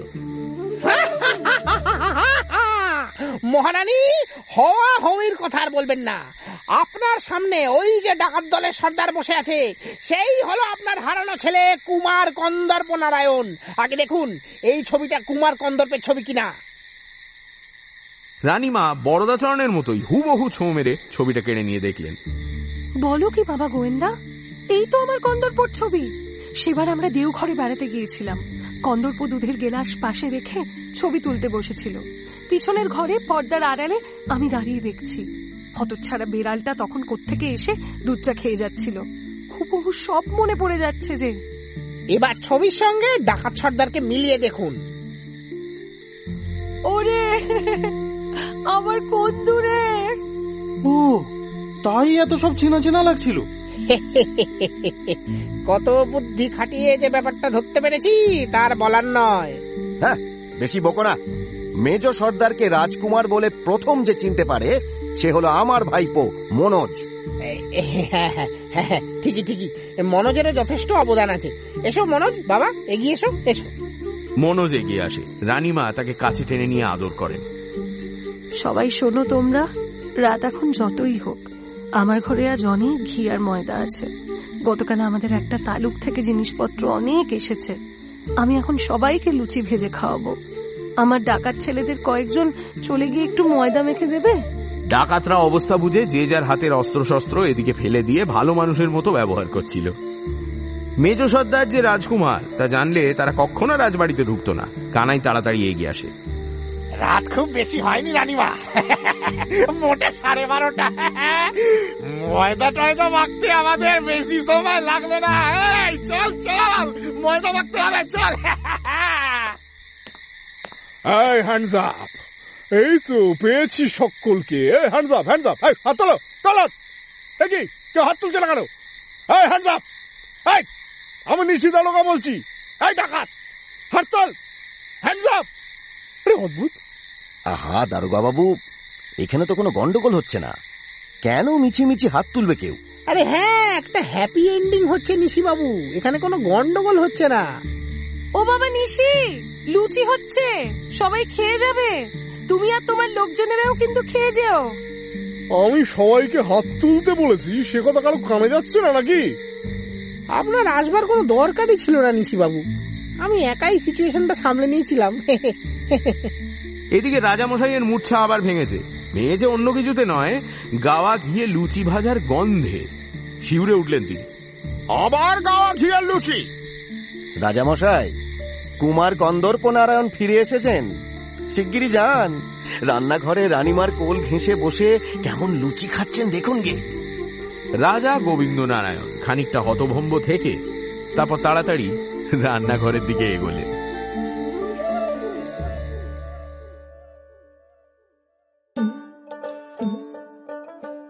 সানডে সাসপেন্সে আজ শুনছিলেন শীর্ষেন্দু মুখোপাধ্যায়ের লেখা মনোজদের অদ্ভুত বাড়ি। গল্পের বেতার রূপ সর্বরী ঘোষাল। গল্প পাঠে রাজা গোবিন্দ নারায়ণ, গোলক মাস্টার, চোট্টা গোবিন্দ ও রামুর চরিত্রে দীপ। মনোজ সমাপন মিশ্র। রাখহরি বাবু দেবজ্যোতি ঘোষ। সতীশ ভরদ্বাজ ও শার্দুল চৌধুরী শঙ্করী প্রসাদ মিত্র। ঠাকুমা বামা সুন্দরী দেবী রায়। বরদাচরণ ও নিশি দারোগা সোমক। ঠাকুরজি আদ্যাশক্তি দেবী ও রাজমাতা উর্মিমালা বসু। কিরমিরিয়া গোধূলি। হারাধন ও হরশঙ্কর অংশুমান পাল। গণেশ ঘোষাল বাসুদেব কর্মকার। শ্রুতিধর ঘোষ ও তারক স্যার দীপ বসু। ভজহরি বাবু রাজীব চট্টোপাধ্যায়। পুতুল দেবস্মিতা। সরোজ ও টমেটোওয়ালা অত্রি। রঘুর ভূমিকায় বাবু। পালং শাক বিক্রেতা সুস্মিতা। কৌস্তবের চরিত্রে প্রণব। মেজ সর্দার ও কন্দর্প নারায়ণ সায়কামান। রানীমা লাজবন্তী। দুঃখহরণ বাবু জুয়ারি ও র্যাপারওয়ালা পুষ্পল। অন্যান্য চরিত্রে রিচার্ড, রতন, সুভাষ, অলঙ্কার এবং অয়ন। সমবেত কণ্ঠে রোহন, সুভাষ, প্রণব, শ্রীচরণ, রতন, মোহর, লাজবন্তী ও গোধূলি। কানাই, ফচকে ফটিক ও গল্পের সূত্রধার অগ্নি। পর্ব পরিচালনা দীপ এবং পুষ্পল। ধ্বনি পরিকল্পনা, স্পেশাল এফেক্টস এবং original music Pradyut Chattopadhyay. Poster design join the dots. ভজহরি বাবুর গানগুলো লিখেছেন কবি নীরেন্দ্রনাথ চক্রবর্তী। শেষ হল শীর্ষেন্দু মুখোপাধ্যায়ের লেখা মনোজদের অদ্ভুত বাড়ি। আগামী সপ্তাহে আরও একটি রোমাঞ্চকর গল্প নিয়ে হাজির হবে সানডে সাসপেন্স।